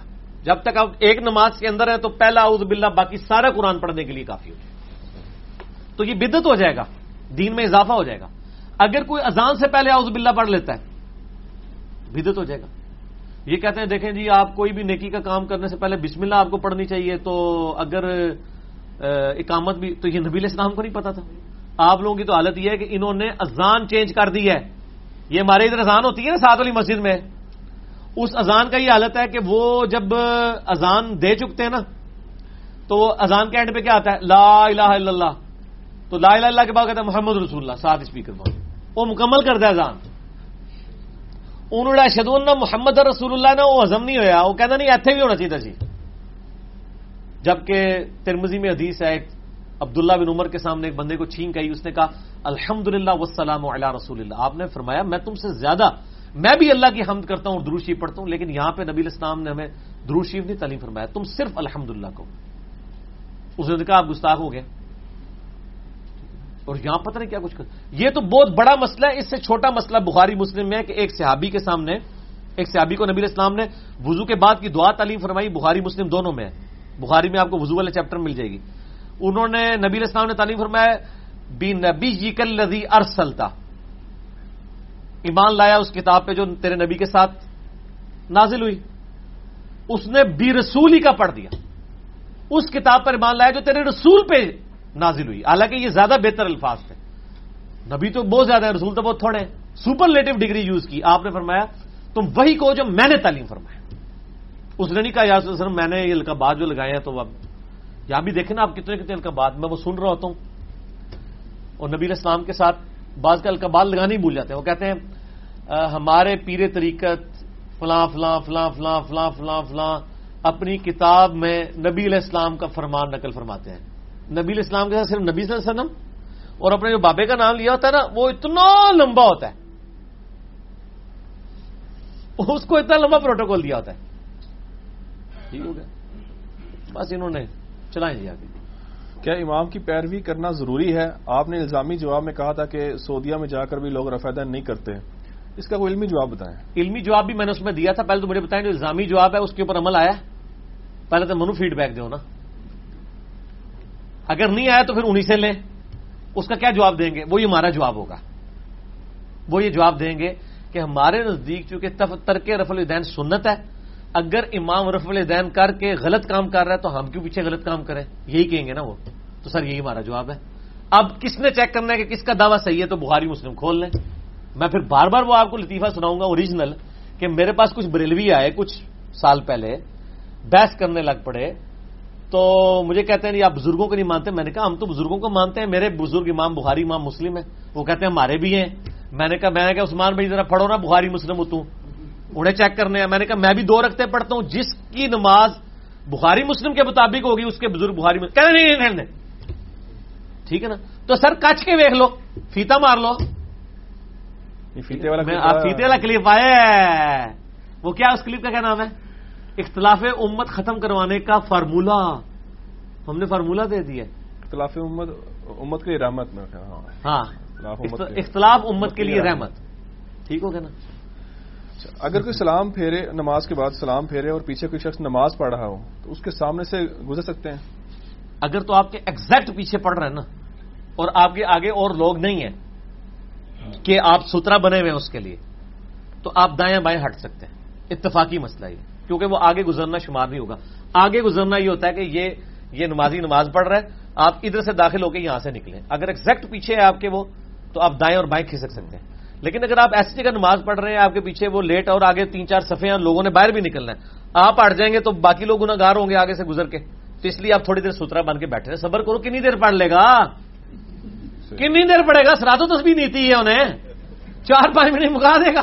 تو کیڑی جلدی ہے. عمومی طور پہ یہ بھی دیکھا جاتا ہے کہ وہ جب نماز ختم ہوتی ہے نا تو پیچھے جو لوگ اپنی نماز مکمل کر رہے ہوتے ہیں تو وہ ان کے بیچ میں سے گزرنے کی کوشش کرتے ہیں. تو یہ بھی کیا ٹھیک ہے یا غلط ہے؟ نہیں غلط ہے, نہیں, انتظار کرنا چاہیے. یہ امام کا کام ہے ایجوکیٹ کرے. کیا اذان ہونے سے قبل یا جب اذان ہو رہی ہو تو اس وقت سنت ادا کر سکتے ہیں؟ اچھا اس سے مجھے یاد ہے ہمارے آفس کی جو مسجد ہے نا اس میں انہوں نے بڑا اچھا انتظام کیا ہوا ہے. انہوں نے یہ کیا ہوا ہے کہ سب سے پہلی جو صف ہے نا، سب سے پہلی صف، یہ میں اس لیے فارمولا آپ کو سولوشن بھی دے رہا ہوں، صرف لاہور دا راہ نہیں دس رہے، کرایہ بھی دے رہے ہیں تمہیں کہ یہ سولوشن کیا ہے. ہر مسجد میں آپ نمازی کے آگے گزرنے سے بچ سکتے ہیں. انہوں نے یہ کیا ہوا ہے کہ جو پہلی صف ہے نا، پہلی صف جہاں سجدہ کرتی ہے وہاں سے امام کا مصلی شروع ہوتا ہے. وہ جہاں سے امام کا مصلی شروع ہوتا ہے نا اس کو تھرو آؤٹ انہوں نے ایک سترا بنا دیا ہوا ہے 1.5 فٹ کا نا، لکڑی کا انہوں نے لے کے نا چپ بورڈ تھرو آؤٹ نا انہوں نے بڑا خوبصورت ڈیزائن کروا کے نا محراب کی شکل کا نا ٹکڑے جوڑے ہوئے 2-2 3-3 فٹ کے. پوری مسجد کی تقریباً آپ سمجھ لیں کوئی 60 فٹ لینتھ ہے نا. تو پہلی صف کے جہاں پہ سجدہ کرتے ہیں اور امام کا مصلی شروع ہوتا ہے 60 فٹ انہوں نے پورا سترا لگایا ہوا ہے. وہ اینڈ تک چلتا ہے. اینڈ پہ جا کے وہ موڑ کاٹتا ہے ایک مصلی کی جگہ کے برابر اور پھر آگے سترا ہے. ٹھیک ہے، سائڈ پہ بھی، یعنی وہاں کو نمازی نہیں کھڑا ہو سکتا. اب آپ جس مرضی جگہ پہ موجود ہیں آپ امام کے آگے سے گزرنے والے شمار ہی نہیں ہوں گے. آپ سلام پھیرا، آپ نے پیچھے جانا، پیچھے 2 صفحے اسلام کے بعد نماز پڑھ رہی ہے تو کیا کرتے ہیں لوگ اگلی صف میں، اس سے اگلی میں، اور جو بیٹھے ہیں ان کو پتا ہے کہ آپ کو پتا ہے سنت بھی یہی ہے کہ آپ جیسے ہی اسلام پھیرے تھوڑے سے سکیٹرڈ ہو کے بیٹھ جائیں. تو لوگ سکیٹرڈ ہو کے بیٹھے ہوتے ہیں تو وہ بندہ پچھلے 3 نمازیوں کو ڈسٹرب کرنے کے بجائے نا وہ 3 صفحے آگے آ کے اس سترے کو کراس کرتا ہے، اس کے آگے سے یوں کر کے یوں باہر نکل جاتا ہے، ادھر سے یوں کر کے یوں باہر نکل جاتا ہے. سمپل سولوشن ہے. آپ نمازی کے آگے سے گزر ہی نہیں سکتے، پاویں پیچھے 50 صفحہ بے نمازی جڑی لیٹ والیاں ایڑیاں کھلوتیاں ہونی، کوئی فرق نہیں پڑتا. کرایہ لگ گیا. اذان ہونے سے قبل یا اذان ہو رہی ہو جس وقت اس وقت سنت ادا کر سکتے ہیں؟ ہاں کر سکتے ہیں، کوئی مسئلہ نہیں، کر سکتے ہیں. یعنی اگر ظہر کا ٹائم داخل نہیں ہوا تو اس سے پہلے جو نوافل پڑھیں گے وہ سنت موقدہ اس کی ٹائم کا داخل ہو گیا تو سنت موقدہ ہوگی نا. ٹائم سے پہلے پڑھیں گے تو ظاہر ہے وہ پھر نوافل ہوں گے اشراق اور چاشت وغیرہ کے. لیکن اذان اگر شروع ہوئی ہے نا اب آپ نماز نہ نیت کریں. اذان کا جواب دینا وہ تھوڑا ثواب ہے. صحیح مسلم کی حدیث ہے کہ جو اذان کا جواب دے، درود شریف پڑھے، پھر الوسیلہ والی دعا مانگے تو اس کے لیے میری شفاعت واجب ہو جائے گی. ٹھیک ہے نا جی، اللہ ہے کہ اس نے کرتوت بھی صحیح کیے ہوئے تو شفاعت اسی کے لیے حلال ہوگی نا. تو یہ کام کریں نا. ہاں البتہ اذان شروع ہوگی اور آپ نماز پڑھ رہے تھے تو آپ کو اذان کے لیے توڑنے کی ضرورت نہیں نماز. اس طریقے سے اذان شروع ہوئی، آپ کو پیشاب آ گیا، اب پیشاب کرنا ضروری ہے آپ کے لیے کیونکہ پیشاب تو آپشنل چیز نہیں ہے نا، جان بچانا تو فرض ہے نا. تو بعض لوگ میں نے دیکھا بیچارے وہ اذانوں کی وجہ سے پیشاب لیٹ کر دیتے ہیں، وہ کہتے ہیں کہ بے ادبی نہ ہو جائے. نہیں کوئی مسئلہ نہیں، وہ تو آپ کی بیسک نیڈ ہے، کوئی نفلی کام تو نہیں ہے نا، وہ تو فرائض میں شامل ہے. نماز استسقاء میں نبی علیہ الصلوۃ والسلام نے الٹے ہاتھ سے بارش کی دعا کی.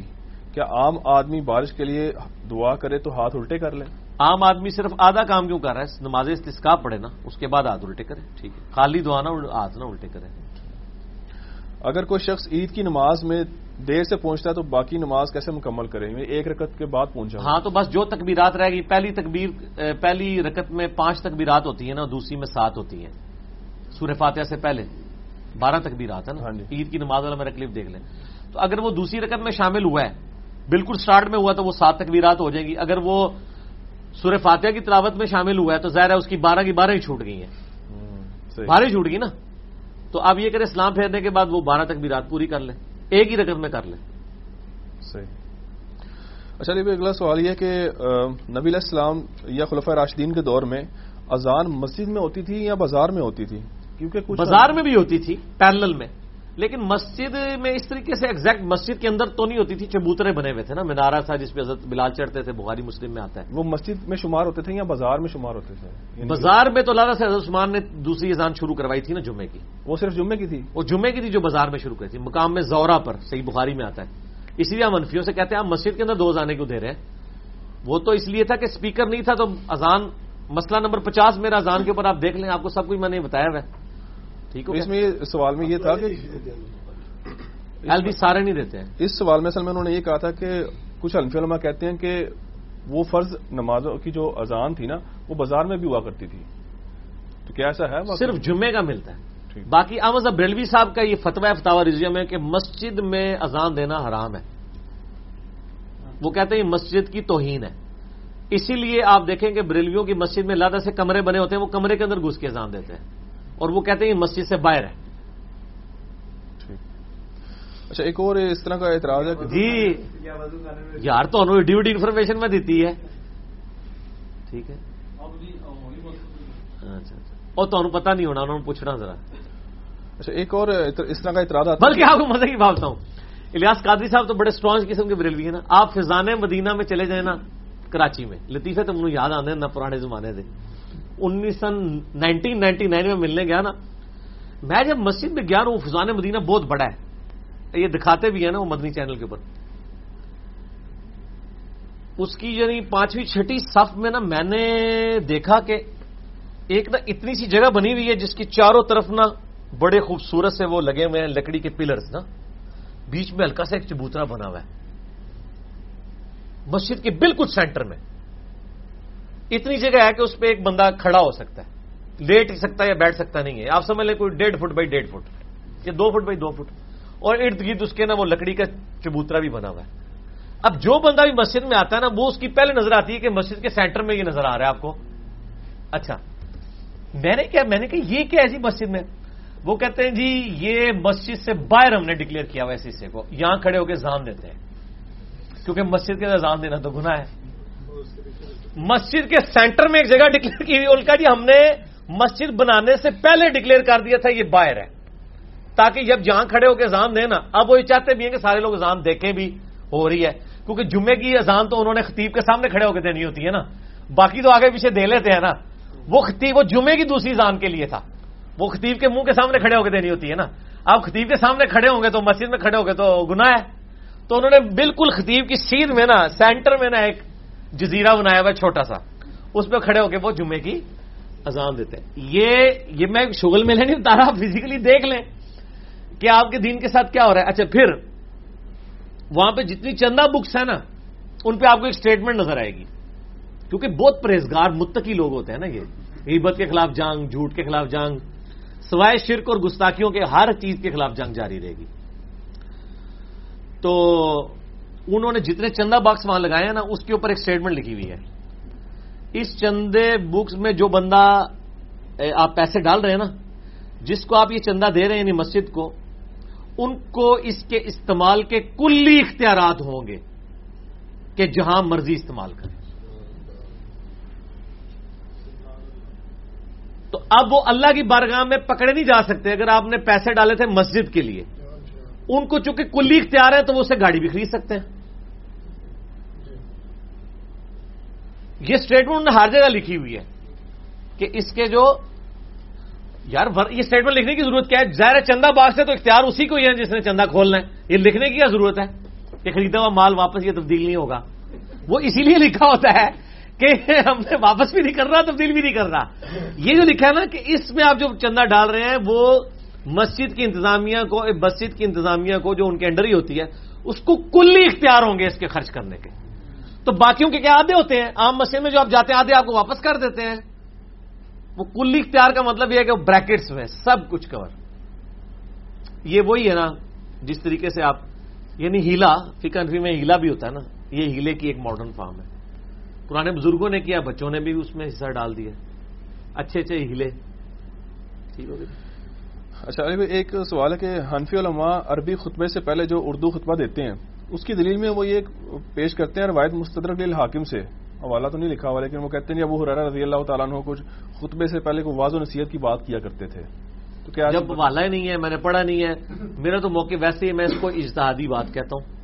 ہم یہ کہتے ہیں اگر وہ پہلے بھی کر رہے ہیں نا، ہمارا اختلاف ہے کہ وہ کھڑے ہو کے خطبہ تھے. جمعے کا خطبہ بیٹھ کے نہیں ہونا چاہیے، یہ بدعت ہے. اور کس نے شروع کرائی ہے یہ اپنے علماء سے پوچھیے گا. ٹھیک ہو گیا. تو یعنی آل امیہ کے دور میں شروع ہوئی ہے یہ. تو یہ میرا یوٹیوب پہ کلپ ہے جمعے کے خطبے کا اہل کون، اس میں میں نے یہ ساری باتیں ڈسکس کی ہیں.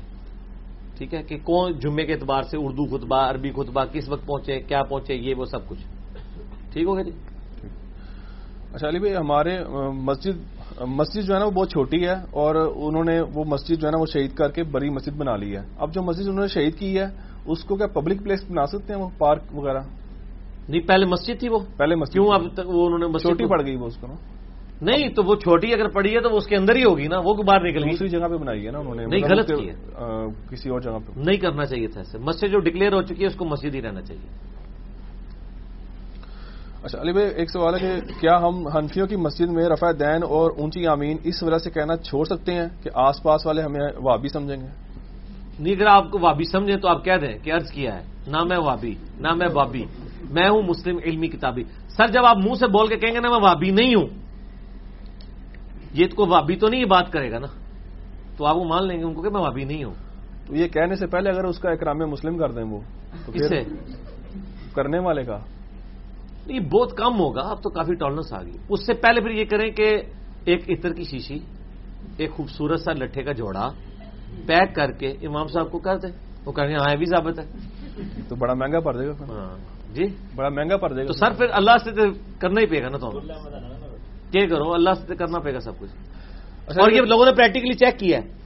کیوں نہیں, ہمارے یہاں پہ میں نام نہیں لیتا چونکہ میں جیلم شہر میں رہنا بھی ہے, یہاں پہ ایک بہت بڑا مزار ہے اور بڑے اسٹرانگ قسم کے ان کے فالوورز ہیں, بڑے نمازی بھی ہیں, سب کچھ ہے. اس گاؤں میں ان کی مسجد میں جو بندہ نماز پڑھتا تھا وہ باہر کے ملک میں تھا, میرے لیکچرز دیکھتا تھا, انہوں نے سنت کے مطابق نماز شروع کر دی. وہ کہتے ہیں اب میں ڈر رہا تھا کہ میں واپس جاؤں گا ادھر نماز پڑھوں گا تو وہ پیروں کا تو گڑھ ہے وہ, تو مجھے کیسے, میں تو پہلے کہتا میں تو بچپن سے اس مسجد میں جانے دیتا تھا, ہوں تو انہوں نے نماز بھی نہیں پڑھنے دینی, جڑا جانا دینا سی. کہتے میں نے کہا جی مجھے, کہتے مجھے علی بھائی آپ کی بات یاد آئی, کہتے میں نے پیسے اتر یہ وہ سب گفٹ خریدے جاتی مولانا صاحب کو دے دیے. ٹھیک ہو گیا جی.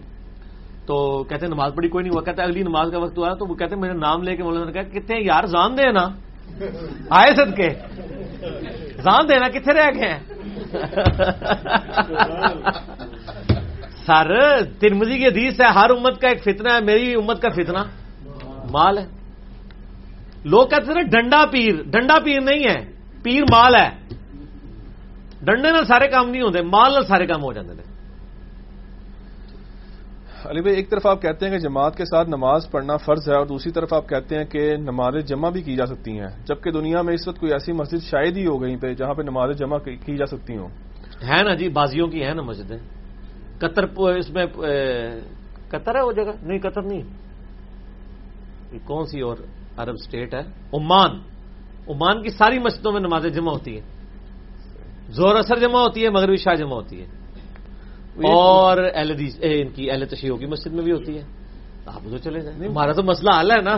میجورٹی کی بات ہو رہی ہے نا, میجورٹی تو ایسے نہیں ہے نا, اکثریت جو ہم پوری دنیا میں دیکھ لیں. سر پوری دنیا میں اکثریت تو ایسی نہیں ہے کہ جو یالی مدد کو شرک سمجھتی ہو, تو کہنا شروع کر دیں آپ, علمی بات کریں. میجورٹی کو چھوڑتے ہیں, میجورٹی از ناٹ اتھارٹی. وہ سوال یہی کر رہے ہیں کہ پھر اگر ہم نے جمع کرنی ہے, ہم نے کرنی ہے تو آپ خود اپنی جماعت کرا لیں. ہم ہے نا, میں نے تو نہیں ہے نا, خود کروا لیں جماعت. دوسرا حل بھی میں بتا دیتا ہوں کہ آپ زور کی نماز جماعت سے پڑھیں, ٹھیک ہے, اور ساتھ اثر اپنی ساتھ ہی پڑھ لیں. اگر دو سے ساتھ کھڑا کر لیں, کسی کی سنتیں زور کی پہلے کی رہ گئی ہیں اس کو امام بنا کے اس کے پیچھے کھڑے ہو جائیں, وہ سنتے ہو جائیں گے, آپ کے فرض ہو جائیں گے, جماعت کا ثواب آپ کو مل جائے گا. بڑے طریقے ہیں, اور سب سے بہتر یہ کہ آپ اہل حدیث کی مسجد میں چلے جائیں. وہاں کئی نمازی لیٹ ہو رہے ہوتے ہیں اور وہاں دوسری جماعت کرنا کوئی جرم نہیں ہوتا. جب نمازی لیٹ ہوا ہو نا کوئی, اس کو سر اگے ہو اور زور پڑے تو اثر پڑھ لو, کیونکہ نیت میں فرق سے نماز ہو جاتی ہے. میں نے بتایا صحیح بخاری سے سولوشن دے دیا. اور عرب ملکوں میں تو بہت ہے, وہاں تو 50-50 جماعتیں ہوتی ہیں, اس کو کیا ٹینشن ہو گئی ہے. انہیں اسلام پھیرنا ہے تو ایک جماعت اور تیار ہونی ہے, یہ پیچھے زور پڑے ہوتے پیچھے اثر پڑے, مسئلہ حل. لاہور کا کرایہ بھی دینے اسی نال. عشاء کی نماز دیر سے پڑھنا افضل ہے, تو کیا عشاء کی نماز آخری پہر میں گھر میں پڑھ سکتے ہیں؟ افضلیت میں اور واجبیت میں فرق دیکھیں نا. جماعت تو واجب ہے نا, اگر کسی مسجد میں ڈلے جماعت ہو رہی ہے آپ وہاں جا کے پڑھ لیں. آپ واجب کے پیچھے افضلیت کو نہیں پکڑیں گے. افضلیت تو جسٹ ایک بہتری ہے نا, واجب تو نہیں جوڑنا نا. جماعت سے ہی نماز پڑھیں. اگر آخری پہر میں کہیں جماعت ہوتی ہے وہاں جا کے کروائیں. کیا ایسے امام کے پیچھے نماز ہو جائے گی جو نماز کے بعد دعا میں کہتا ہو یا رسول اللہ انظر حالنا, اس طرح کی کلمات کہتا اس کو سمجھائیں میرے بھائی, کیا کریں حل. یہ تو رشید احمد گنگوئی نے بھی لکھا ہے فتاوی رشیدیہ میں کہ اگر کوئی یا رسول اللہ انظر حالنا اس نیت سے کہے کہ اللہ تعالیٰ میری بات نبی علیہ السلام تک پہنچائے گا, یا رسول اللہ میرے پہ نظر کرم کریں, اور نبی علیہ السلام اپنی قبر مبارک میں اللہ سے دعا کریں گے, تو یہ جائز ہے. تو یہ تو دیوبندیوں کے نزدیک بھی جائز ہے. تو حالانکہ دونوں ہی غلط ہیں ہمارے نزدیک. تو ایسا نہیں کرنا چاہیے، نہ صحابہ سے ثابت ہے. بخاری مسلم میں موجود ہے جب ایک جو ہے وہ دھوکے سے شہید کیا گیا کچھ صحابہ کو، تو انہوں نے مرتے وقت دعا کی تھی اللہ ہمارے نبی کو ہمارے حال کی خبر کرتا. تو اس کو کہ یا رسول اللہ حالہ نہ کہیں، آپ یہ کہیں کہ اللہ جو ہمارے نبی نے ہمارے لیے دعائیں کی ہیں ہمیں ان دعاؤں میں سے حصہ عطا فرما. اس کو ایجوکیٹ کریں. باقی کس کس چیز کا رونا روئیں گے یار، ہم کس کس چیز کا رونا روئیں گے، سمجھا ہی سکتے ہیں نا یار. کیا نماز وتر میں دعائے قنوت کے علاوہ کچھ اور دعائیں بھی پڑھ سکتے ہیں؟ ہاں پڑھ سکتے ہیں. دروشی بھی پڑھنا ہوگا آپ نے، اور دعائیں بھی پڑھیں کافی لمبے. قنوت نازلہ میں تو بے شمار دعائیں آپ پڑھ سکتے ہیں، نبی اسلام نے بھی پڑھی ہیں. قنوت وتر میں، قنوت وتر میں بھی پڑھ لیں، کوئی مسئلہ نہیں ہے. دعا ہے نا، دعا تو آپ پڑھ لیں. اچھا، ایسا دوپٹہ جس میں سر کے بال نظر آتے ہوں، خواتین کے لیے سوال ہے، تو ایسے دوپٹے میں اوڑھ کر نماز ہو جائے گی؟ ہاں جی، اس کو ڈبل کر کے اوڑھ لیں، نماز ہو جائے گی انشاءاللہ. عورتیں ایسے ہی کرتی ہیں، ان کو پتہ ہے یہ بات. جو باریک چادریں ہوتی ہیں نا اس کو ڈبل کر کے اوڑھتی ہیں. اس میں اگر بال نظر آ رہے ہیں اس خاص جو ایک سر ڈبل کر کے جب اوڑھیں گے نا تو اس میں سے بالوں کی صحیح بار نہیں نظر آتی. ٹھیک ہوں گے جس طریقے فزیکلی، تو ان کو پتہ ہے. دوسرا نماز کے لیے لادہ رکھ لیں اسکارف وغیرہ، اس میں کیا مسئلہ ہے. اچھا، اہل حدیثوں کی غالب اکثریت نماز کے بعد دعا نہیں کرتی، جبکہ فرض نماز کے بعد دعا کا حکم ہے. کدھر دعا کا حکم ہے؟ دعا کرنی چاہیے، ترغیب ہے کافی. نہیں، کیا ترغیب ہے کہ فرض نماز کے بعد دعا کرنا؟ تو صرف اہل حدیث ہی کرتے ہیں، باقی تو کرتے ہی کوئی نہیں. اللہ اکبر استغفر اللہ استغفر اللہ کون پڑھتا ہے؟ یہ دعائیں ہیں نا. سنت اذکار جو گرین کارڈ پہ 17 لکھے ہوئے ہیں، یہ تو اہل حدیث ہی کرتے ہیں. جو بندی بریلویوں کے تو مفتیوں کو بھی اذکار نہیں آتے ہیں، تو اہل حدیث تو دعائیں کر رہے ہیں. آپ یہ کہیں کہ اہل حدیث دعا کرتے ہیں ہاتھ اٹھا کے نہیں کرتے، تو وہ دعا کے لیے ہاتھ اٹھانا ضروری نہیں ہے. آپ ٹوائلٹ میں جاتے وقت یوں دعا کرتے ہیں اللہم انی اعوذ بک من الخبث والخبائث، نالی اندر نہیں. روٹی کھانے سے پہلے یوں کہتے ہیں بسم اللہ الرحمن الرحیم، یا ایسے ہی کہہ لیتے ہیں. تو دونوں طریقے جائز ہیں. افضلیت غیر افضلیت کا فرق. جو بند بریلوی تو دعا کرتے ہی نہیں ہیں، وہ تو انہوں نے چاند ایک جو باتیں سیکھی ہوئی ہیں وہی کرتے ہیں. اجتماعی دعا جو ہے وہ تو ویسے ہی ثابت نہیں. کیا وضو کی ترتیب ضروری ہے؟ کیا صرف وضو کے فرائض ادا کرنے سے وضو رہتا ہے؟ ہاں ہو جائے گا. قرآن میں تو صرف فرض ہی آئے ہیں، ہو جائے گا. ترتیب بھی ضروری ہے، اسی ترتیب سے ہی کرنا ہوگا. کیا جسم کے غیر ضروری بال جو ہیں وہ بلیڈ کے علاوہ بھی کسی چیز سے آپ رموو؟ ہاں جی، اس کے علاوہ کریمز ملتی ہیں، اس کے ذریعے بھی کر سکتے ہیں. باقی جو تیسرا طریقہ ہے وہ آپ افورڈ ہی نہیں کر سکتے، وہ بال اکھیڑنے والا ہوتا ہے، وہ پرانے لوگ ہی کر سکتے ہیں. اس کا فائدہ یہ ہوتا تھا کہ وہ بال اکھیڑے جب جاتے تھے تو وقت کے ساتھ وہ بال کم ہو جاتے تھے. اس طرح لگانے سے بال بڑھتے ہیں. اس طریقے سے بال صفا جو کریمیں ملتی ہیں ان سے بھی بال کم ہو جاتے ہیں. وہ ہم لوگ تو چونکہ یوز نہیں کرتے ہیں، عورتیں زیادہ یوز کرتی ہیں، ان کو پتہ ہے وہ مل جاتی کریم. بال اکھیڑنے والا کوئی اسلاف سے ملتا ہے ہمیں کہ وہ اکھیڑا کرتے تھے بال؟ بخاری مسلم میں الفاظ اکھیڑنے کی تو ہیں، مونڈنے کے الفاظ تو کہیں نہیں ہے. اکھیڑنا، بالوں کے بغلوں کے بال اکھیڑنا، اکھیڑنے کا لفظ ہے. مسلم شریف میں جو 10 چیزیں فطرت میں سے ہیں، ناخن کاٹنا، مونچھیں پس کرنا، اس میں بغلوں کے بال اکھیڑنا ہے ہی اکھیڑنا ہے. لیکن صاف کرنا بھی ثابت ہے. صحیح بخاری میں ہے وہ جو ایک صحابی تھے جن کو قید کر لیا گیا تھا، تو بعد میں ان کا کیا نام تھا، عاصم نہیں اور تھے کوئی، عاصم یا زید بن عاصم بن ثابت تھے ان کو. تو وہ انہوں نے پھر اس طرح مانگا تھا بال ریموو کرنے کے لیے. تو جواز ہے اس طرح سے. کیا ایسی کوئی حدیث ہے کہ قربانی اپنے وطن میں کرو؟ نہیں، ایسی کوئی حدیث نہیں ہے. ایسی کوئی شاید حدیث ہو کہ قربانی کی کھال اپنے فرقے میں دو، ہو سکتا ہے یہ والی کوئی ہو، وہ والی تو کوئی نہیں میرے لیے. اجتماعی قربانی کی شرعی حیثیت کیا ہے؟ ٹھیک ہے. یہ جو اہل حدیث نے جو تماشا بنایا نا کہ جی اگر ایک بھی بریلوی دیوبندی شریک ہو گیا باقی ساروں کی قربانی گئی، کیونکہ وہ مشرک ہیں اور مشرک قربانی نہیں ہوتی. باقیوں نے بھی بنایا ہوا یہ والا مسئلہ؟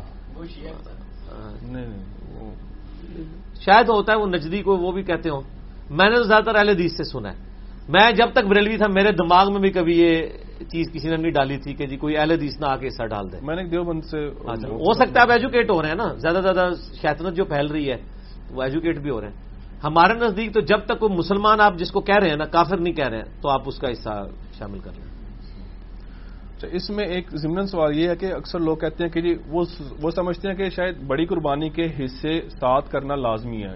گائے ہے مثلا, وہ کہتے ہیں جی 3 میں نے ڈالے ہیں اور 3 میرے ایک دوست نے ڈالے ہیں, تو وہ نہیں وہ یہ نہیں کہتے. میں نے پچھلی دفعہ بتایا تھا, آپ نے ضروری وہ لطیفہ دوبارہ سننا ہے. ان کا موقف یہ ہے کہ قربانی میں 7 حصے ہیں نا, گائے میں زیادہ سے زیادہ 7 ہیں. ایک بھی بندہ پوری گائے دے سکتا ہے, یہ مانتے ہیں وہ. 2 بھی دے سکتے ہیں, 3 بھی دے سکتے ہیں. وہ صرف یہ کہتے ہیں کہ اگر 3 بندے ایک گائے دے رہے ہیں نا, تو آپ اس کے 7 حصے کریں. 7 حصے کر کے 3 کو ایک ایک حصہ دے دیں, باقی کتنے بچ گئے؟ 4 کو کہتے ہیں دوبارہ سے مکس کریں, اس کے پھر 3 کریں. تھی ہس رہے ہو, یقین کرو یہ گورا سنے نا, میں کہنا ہے سارے مولویاں دیا فقہ دیا کتاباں تے تقریراں اللہ کا شکر ہے کہ انگریزی میں نہیں ہے. وہ کہے گا تو کڈیا گیا ہے بجائے کہ آپ پوری گائے کے آپ نے 3 حصے کر کے برابر تقسیم کر لیے. یہ بھی وہی ہے. اور یہ ہے کہ آپ نے 7 حصے کیے, 3 ایک ایک کو دیے, باقی جو 4 تھے ان کو دوبارہ مکس کر کے اس کے 3 بنا کے پھر تینوں کو ایک ایک دے دیا. ٹھیک ہے, اتنے ہی ہے بھائی میرے. 250 نوٹ ہو 10 جہاں 100 روپے ہی بنے گا, 10 نوٹ ہونے تبھی 100 ہی بنے گا. ٹھیک ہے نا جی, اینڈ رزلٹ تو وہی ہے نا. لیکن اب وہ فقہ کی کتابیں انگلش میں آنا شروع ہو جائیں گی. کیوں؟ آپ کو دیکھ کر نہیں, وہ نہیں کریں گے آپ, کیونکہ پہلے انگریزوں کو میں نے اتنا متنفر کر دیا, وہ کہیں گے اچھا یہ وہ ہے, چھوڑ دو. کیا ہم پیسے دے کر اپنی غیر حاضری میں قربانی کر سکتے ہیں؟ ہاں کروائیں, کیوں نہیں, نیابت ہوگی, کیوں نہیں کروائیں. کیا دمبا یا بکرے کی قربانی کے لیے گفٹ کیا جا سکتا ہے؟ کیا دمبا یا بکرا قربانی کے لیے گفٹ کیا جا سکتا ہے؟ کس کو گفٹ کرنا ہے؟ کسی کو بھی, غریب آدمی کو, کہ بھی ٹھیک ہے آپ. ہاں ٹھیک ہے, کریں, کیوں نہ کریں, بالکل کریں. حج عمرہ بھی کروا سکتے ہیں آپ, کروائیں. قربانی کا گوشت کتنے عرصے کے لیے اسٹور کیا جا سکتا ہے؟ بخاری مسلم میں آتا ہے کہ نبی علیہ السلام نے 3 دن سے زیادہ منع کیا تھا, پھر آپ نے اجازت دے دی. اور اس میں آتا ہے بخاری مسلم میں الفاظ ہیں کہ ان دنوں مطلب وہاں پہ قحط سالی تھی, لوگوں کے پاس غریب تھے, تو نبی علیہ السلام نے ترغیب دیا کہ 3 دن کے اندر بانٹو. تو میں نے اس پہ یہ کہا تھا مسئلہ 52 میں کہ آج بھی اگر گورنمنٹ یہ اناؤنسمنٹ کرے کہ فلاں جگہ ایسی آفت آئی ہوئی ہے کہ لوگ جو ہیں وہ بھوکے مر رہے ہیں زلزلے یا سیلاب کی وجہ سے, 3 دن سے زیادہ کوئی سٹور نہیں کرے گا, تو یہ ایگزیکٹو حکم آج بھی ہو سکتا ہے کہ آپ وہ اس کو کریں. بلکہ یہ گورنمنٹ تو, میں تو گورنمنٹ کو مشورہ دیتا ہوں, نئی گورنمنٹ آئی ہے, کہ یہ ایگزیکٹو آرڈر دے سکتے ہیں کہ قربانی کی کھالیں صرف حکومت کے اکاؤنٹ میں جمع کروائی جائے. وہ پھر اور متنازع ہو جائیں گے. پھر کریں گے نہیں نا, مجھے بھی پتہ نہیں کریں گے, میں مشورہ تو دوں نا. کبھی اسلامی حکومت آ رہی, کیونکہ اسلام میں بیت المال تو ایک جگہ ہوتی.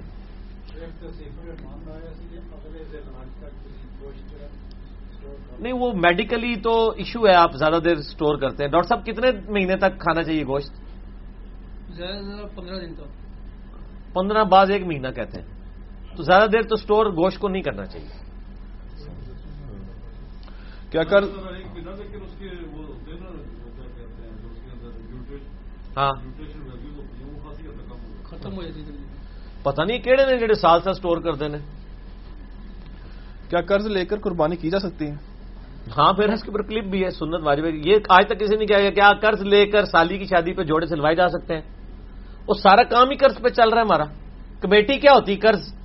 آپ موٹر سائیکل بھی قرض پہ ہی اٹھاتے ہیں, جب آپ کمیٹی ڈال کے اٹھاتے ہیں یا قسطوں پہ اٹھاتے ہیں. تو دنیا میں کون سا کام آج کل ماڈرن ایج میں قرض کے بغیر ہو رہا ہے؟ کروڑ پتی لوگ بھی مقروض ہیں, پھر تو قربانی کسی پہ نہیں بنتی. کریں گے جو اتار سکتا ہے آسانی سے وہ قرض لے کرے, وہ باقی اپنی ضرورتیں بھی تو قرض سے ہی پوری کر رہا ہے نا, کوئی عرض نہیں. وہ تو غریب بندے کے لیے تھا جس نے کبھی اپنے کام کے لیے بھی نہیں قرض لیا, زندگی موت کی کشمکش بن, اس کے اوپر نہیں ہے. یہ آج جو کروڑ پتی مقروض ہیں ان کے اوپر کہاں سے وہ مقروض ہو گئے؟ اکثر یہ بھی سوال آ جاتا ہے کہ پاکستانی جو ہر بندہ ہے وہ تقریباً 1.25 لاکھ کا مقروض ہے, تو اس پہ قربانی نہیں. تو 1.25 لاکھ اگر وہ مقروض ہے تو ماشاءاللہ پاکستان میں کروڑوں تو چلے نہیں, لاکھوں لوگ ایسے ہیں جو یہ 1.25 لاکھ کا قرضہ اتار سکتے ہیں. تو اتارا ہے ابھی تک کسی نے؟ کسی پراپرٹی ڈیلر نے, کسی سیاسی لیڈر نے؟ ہمارے سیاسی لیڈر یہ تو کہہ رہے ہیں کہ جی ہم جو ہے وہ گورنر ہاؤس کو جو ہے وہ فلاں بنا دیں گے, لیکن اپنے گھر کا تو ذکر نہیں کرتے کہ اس کو بھی ہم, اتنا بڑا گھر تو ہماری ضرورت نہیں تھی, ہم بیچ کے اسے بھی قومی خزانے میں جمع کرواتے ہیں. یہ بھی تو ہونا چاہیے نا سٹانس. اسی طریقے سے پرانی حکومتیں بھی جو ہیں کتنے کتنے ہزار کنال کے گھروں میں وہ رہتے رہے, قوم کا درد کھائی جاتا ہے ان کو, اپنے گھر تو وہی ہیں. کیا حاجی دو قربانی کرے گا، ایک حرم میں اور دوسرا؟ نہیں، حاج کی قربانی کا تو اس عید قربان سے تعلق ہی نہیں. حاجی پہ تو عید قربان ہے ہی نہیں ہے. وہ تو حج تمتع کے ساتھ وہ والی قربانی ہے. اگر کوئی دینا چاہتا ہے ضرور دے، اس کی مرضی ہے اپنی. نبی علیہ السلام سے کوئی ثابت نہیں ہے کہ آپ علیہ السلام نے یعنی اس کو اسپیسیفائی کیا ہو کہ جو حاجی ہے وہ دو قربانیاں دے. اگر قربانی کا جانور مر جائے، وہ یار قربانی ختم ہوگی، ان سوال لے کے بیٹھے ہو تو اور گل کرو، چھڑ دو. پچھلے تھے نا. اور سر میں کہنا مسئلہ 52 میں سب کچھ بیان کیتے ہیں، یہ بھی آپ جتنی پوچھیں میں نے بیان کیے ہوئے. چھوڑ دیں قربانی کے سوال، اور کوئی سوال کرو. یہ نکال دیں پھر. دیکھو نا تسی محرم وچ جڑا ہے روزے دے مسئلے پوچھ رہے ہو، کسی کا کیا انٹرسٹ ہے؟ ٹھیک ہے،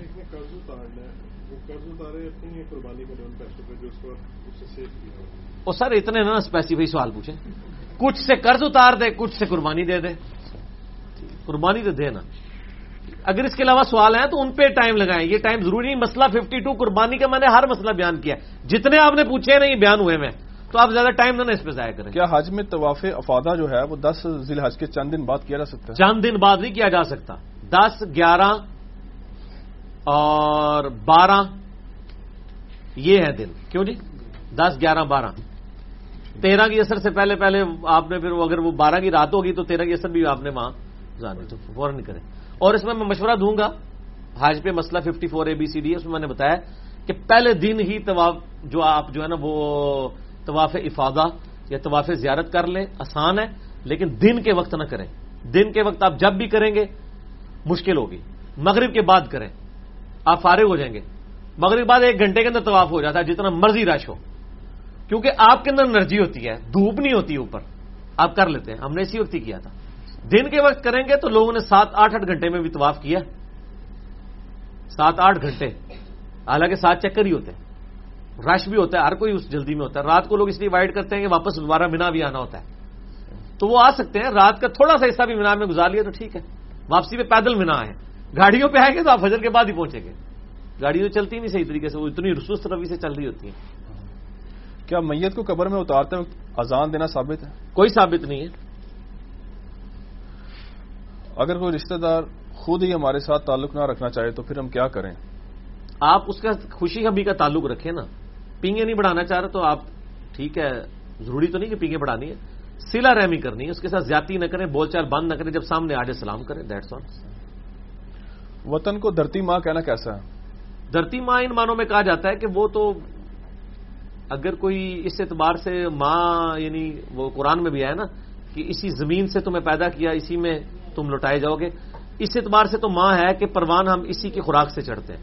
ان معنوں میں اگر وہ کہہ رہا ہے تو ٹھیک ہے. اور تو دوسری والی ماں تو کوئی نہیں کہتا نا. یہ اصطلاحی معنوں میں کہہ رہا ہوتا ہے نا، لغت کے معنوں میں تو نہیں کہہ رہا ہوتا. ایون جو گاؤں ماتا بھی کہتے ہیں، ان سے بھی اگر پوچھیں کہ آپ کی ماں ہے، وہ کہیں گے نہیں. جس طرح ماں رزق پورا کرتی ہے تو خدا کا شکر ادا کر بھائی جس نے ہماری گائے بنائی. سر گائے تو آدھا رزق ہے. گائے کے دودھ سے دہی بنتا ہے، دودھ آپ پوری غذا ہے. دیسی گیہوں سے بنتا تھا، پھر گائے کے گوبر تھاپیاں لگانے سن، وہ ایندھن کہنے سن جیسے کار گاں ہے تو ادھا رزق ہے. اور آپ کو کیا چیز چاہیے؟ گائے اگر موجود ہے تو اسی لیے کہا جاتا ہے خدا کا شکر ادا کر بھائی جس نے ہماری گائے بنائی. ٹھیک ہے نا، سب کچھ ہی اس کے اندر رکھ دیا. اور پھر وہ بچے دیتی ہے اور آگے سلسلہ چلتا رہتا ہے. کھیتی باڑی بھی دیکھ لیں. ٹھیک ہے نا. گائے کے بڑے فضائل ہیں جناب. گاڑی کی بیک سائڈ پر یا فرنٹ پر قرآن آیات یا حدیث لکھنا کوئی ضرورت نہیں لکھوانے کی. کیا کریں گے اس میں سے؟ کیا نکالیں گے آپ؟ کیوں لکھوانا چاہ رہے ہیں؟ برکت کے لیے. برکت اس سے کوئی نہیں ہونی ہے. آپ اپنے گلے میں بھی لٹکا لیں، کوئی برکت نہیں ہونی. پڑھنے سے ہونی ہے. ہاں یہ ہو سکتا ہے کہ آپ ونڈ سکرین کے اندر کی طرف جو شیشہ ہوتا ہے بیک مرر، اس کے ساتھ آپ سبحان الذی سخر لنا لٹکا لیں تاکہ آپ بیٹھتے ہی آپ کو دعا پڑھنا یاد آ جائے. ٹھیک ہے نا. باقی وہ جو آپ نے ونڈ سکرین کے پیچھے جو لگایا ہوا ہے وہ کس نے؟ آپ نہیں پڑھ رہے، آپ نے پڑھنا ہے اس کو. کسی نے نہیں. وہ ہوتا ہے پیچھے سے آنے والا پڑھ لے. کون پڑھے گا؟ کوئی نہیں پڑھے گا. اس طرح کوئی نہیں پڑھتا. اذان ہو رہی ہے، لوگ مسجد میں نہیں جا رہے، جو پیچھے سے آنے والا پڑھنے ذہن والا ہے وہ آپ کو دیکھے بغیر پڑھے گا. جائز ہے اگر لکھوا لیں. ہم نہیں کہتے نہیں جائز، لکھوا لیں. میرا تو خیال ہے آپ نے لکھوانا ہے تو آپ لکھوائیں ہاذا من فضل ربی، یہ میرے رب کا فضل ہے. کیا آپ لکھوائیں نام ہے بابی، نام ہے بابی، میں ہوں مسلم علمی کتابی. یہ تبلیغ کا ایک ذریعہ ہے. جیسے وہ الیاس قادری صاحب نے اناؤنسمنٹ کی تھی نا کہ سارے جو ہمارے دعوت اسلامی والے اپنے پیچھے لکھوائیں گاڑیوں کے مجھے دعوت اسلامی سے پیار ہے. ٹھیک ہے, تو اس طرح یہ بھی لکھوایا جا سکتا ہے. تو گاڑی کا نقصان کون بھرے گا پھر؟ کون سا؟ لکھوانے کے بعد. کیا بڑا بھائی چھوٹے بھائی کو مار سکتا ہے؟ کس وجہ سے؟ مطلب اکثر یہ ظلم و ستم والا معاملہ چلتا رہتا ہے نا, بڑے بھائی نہیں مارنا چاہیے. اگر مار دیتا تو چھوٹا جواب میں نہ مارے, بدلہ نہ لے. شریعت میں کس حد تک اجازت ہے؟ شریعت میں یہ ہے کہ مطلب باپ اولاد کو مار سکتا ہے, اور اگر باپ فوت ہو گیا اور بڑا بھائی ہے, چھوٹے بھائی چھوٹے ہیں, واقعی اس کی سرپرستی میں تو کبھی ضرورت کے تحت اگر ہاتھ لگا لے اولاد ہے, وحشیوں کی طرح پٹائی تو نہ کرے. بالوں کی خرید و فروخت کا کاروبار کرنا کیسا ہے؟ کس لیے؟ کمائی کے لیے. کیا کون سے بال کس کے؟ بالوں کی وگ اور سر وہ تو مردہ عورتوں کے بال مونڈ کر کے تو بیچ رہے ہیں, تو چوری کا کام چل رہا ہے. میرا خیال ہمارے ملک میں تو یہ بین ہے, شاید ہے بھی غلط ہی ہو رہا ہے اور غلط ہے. صحیح مسلم میں حدیث ہے, حضرت معاویہ رضی اللہ تعالیٰ عنہ جب شام سے مدینہ شریف آئے نا, تو انہوں نے ایک خطبہ دیا, اس میں انہوں نے ایک بڑی سی گت اٹھائی ہوئی تھی اور انہوں نے کہا کہ تم لوگوں کے بڑے بزرگ کدھر گئے ہیں, تم کو نہیں بتاتے ہیں کہ نبی علیہ السلام نے عورتوں کے اوریجنل بال کا جوڑا کرنے سے منع کیا ہے دوسری عورت کے بالوں میں, یہ کہ تم لوگ یہ کیوں گتیں بیچ رہے ہو یہاں پہ. یہ صحیح مسلم میں. تو اس سے یہ بات پتہ چلی کہ اوریجنل بالوں کی وگ اور جوڑا جو کسی دوسرے کے ہوں یہ حرام ہے. ہماری عورتیں اس لیے پرانگدہ وہ استعمال کرتی ہیں, وہ ٹھیک ہے. اس طریقے سے آپ اپنے بال ہی یہاں سے اتروا کے اوپر لگوا لیں, جس طرح نعمان علی خان صاحب نے لگوائے ہیں, وہ بالکل گنجے تھے نا, انہوں نے اپنے بال ہی لگوائے ہیں. اور اپنے بال آپ لگوا سکتے ہیں, کسی دوسرے کے نہ لگوائیں. ویسے دوسرے کے لگتے بھی نہیں, بڑی اوقت ہے, جسم قبول ہی نہیں کرتا. ٹھیک ہے نا, وہ ٹرانسپلانٹ والا تو ایشو ہی بہت خطرناک ہے. آپ پتہ ہے دوسرے بندے کی ذرا سی چیز آپ کے جسم میں داخل کر دی جائے نا, تو وہ جسم اس کو ایسے ریئیکٹ کرتا ہے کہ آپ سوچ بھی نہیں سکتے. ٹھیک ہے, اذان میرا خیال ہے کتنے رہ گئے اب؟ بس پھر اس کو میرا اگلی بار پہ ابرار بھائی کر دیں. ہاں کافی ٹائم ہو گیا, تو کیونکہ اگلی مجلس کے لیے بھی کچھ نہ کچھ تو رکھنا ہے نا. ٹھیک ہو گیا نا جی. ٹھیک ہے جی, اللہ تعالیٰ سے دعا ہے جو حق بات میں نے کہی ہمارے دلوں میں راسخ فرمائے. اگر جذبات میں میرے منہ سے غلط بات نکل گئی, اللہ تعالیٰ ہمارے دلوں سے معاف کر دے. ہمیں کتاب و سنت کی تعلیمات پر عمل کر کے دوسرے بھائیوں تک پہنچانے کی توفیق عطا فرمائے. سبحانک اللہم و بحمدک اشہد ان لا الہ الا انت استغفرک و اتوب الیک وما علینا الا البلاغ المبین. جزاکم اللہ خیرا.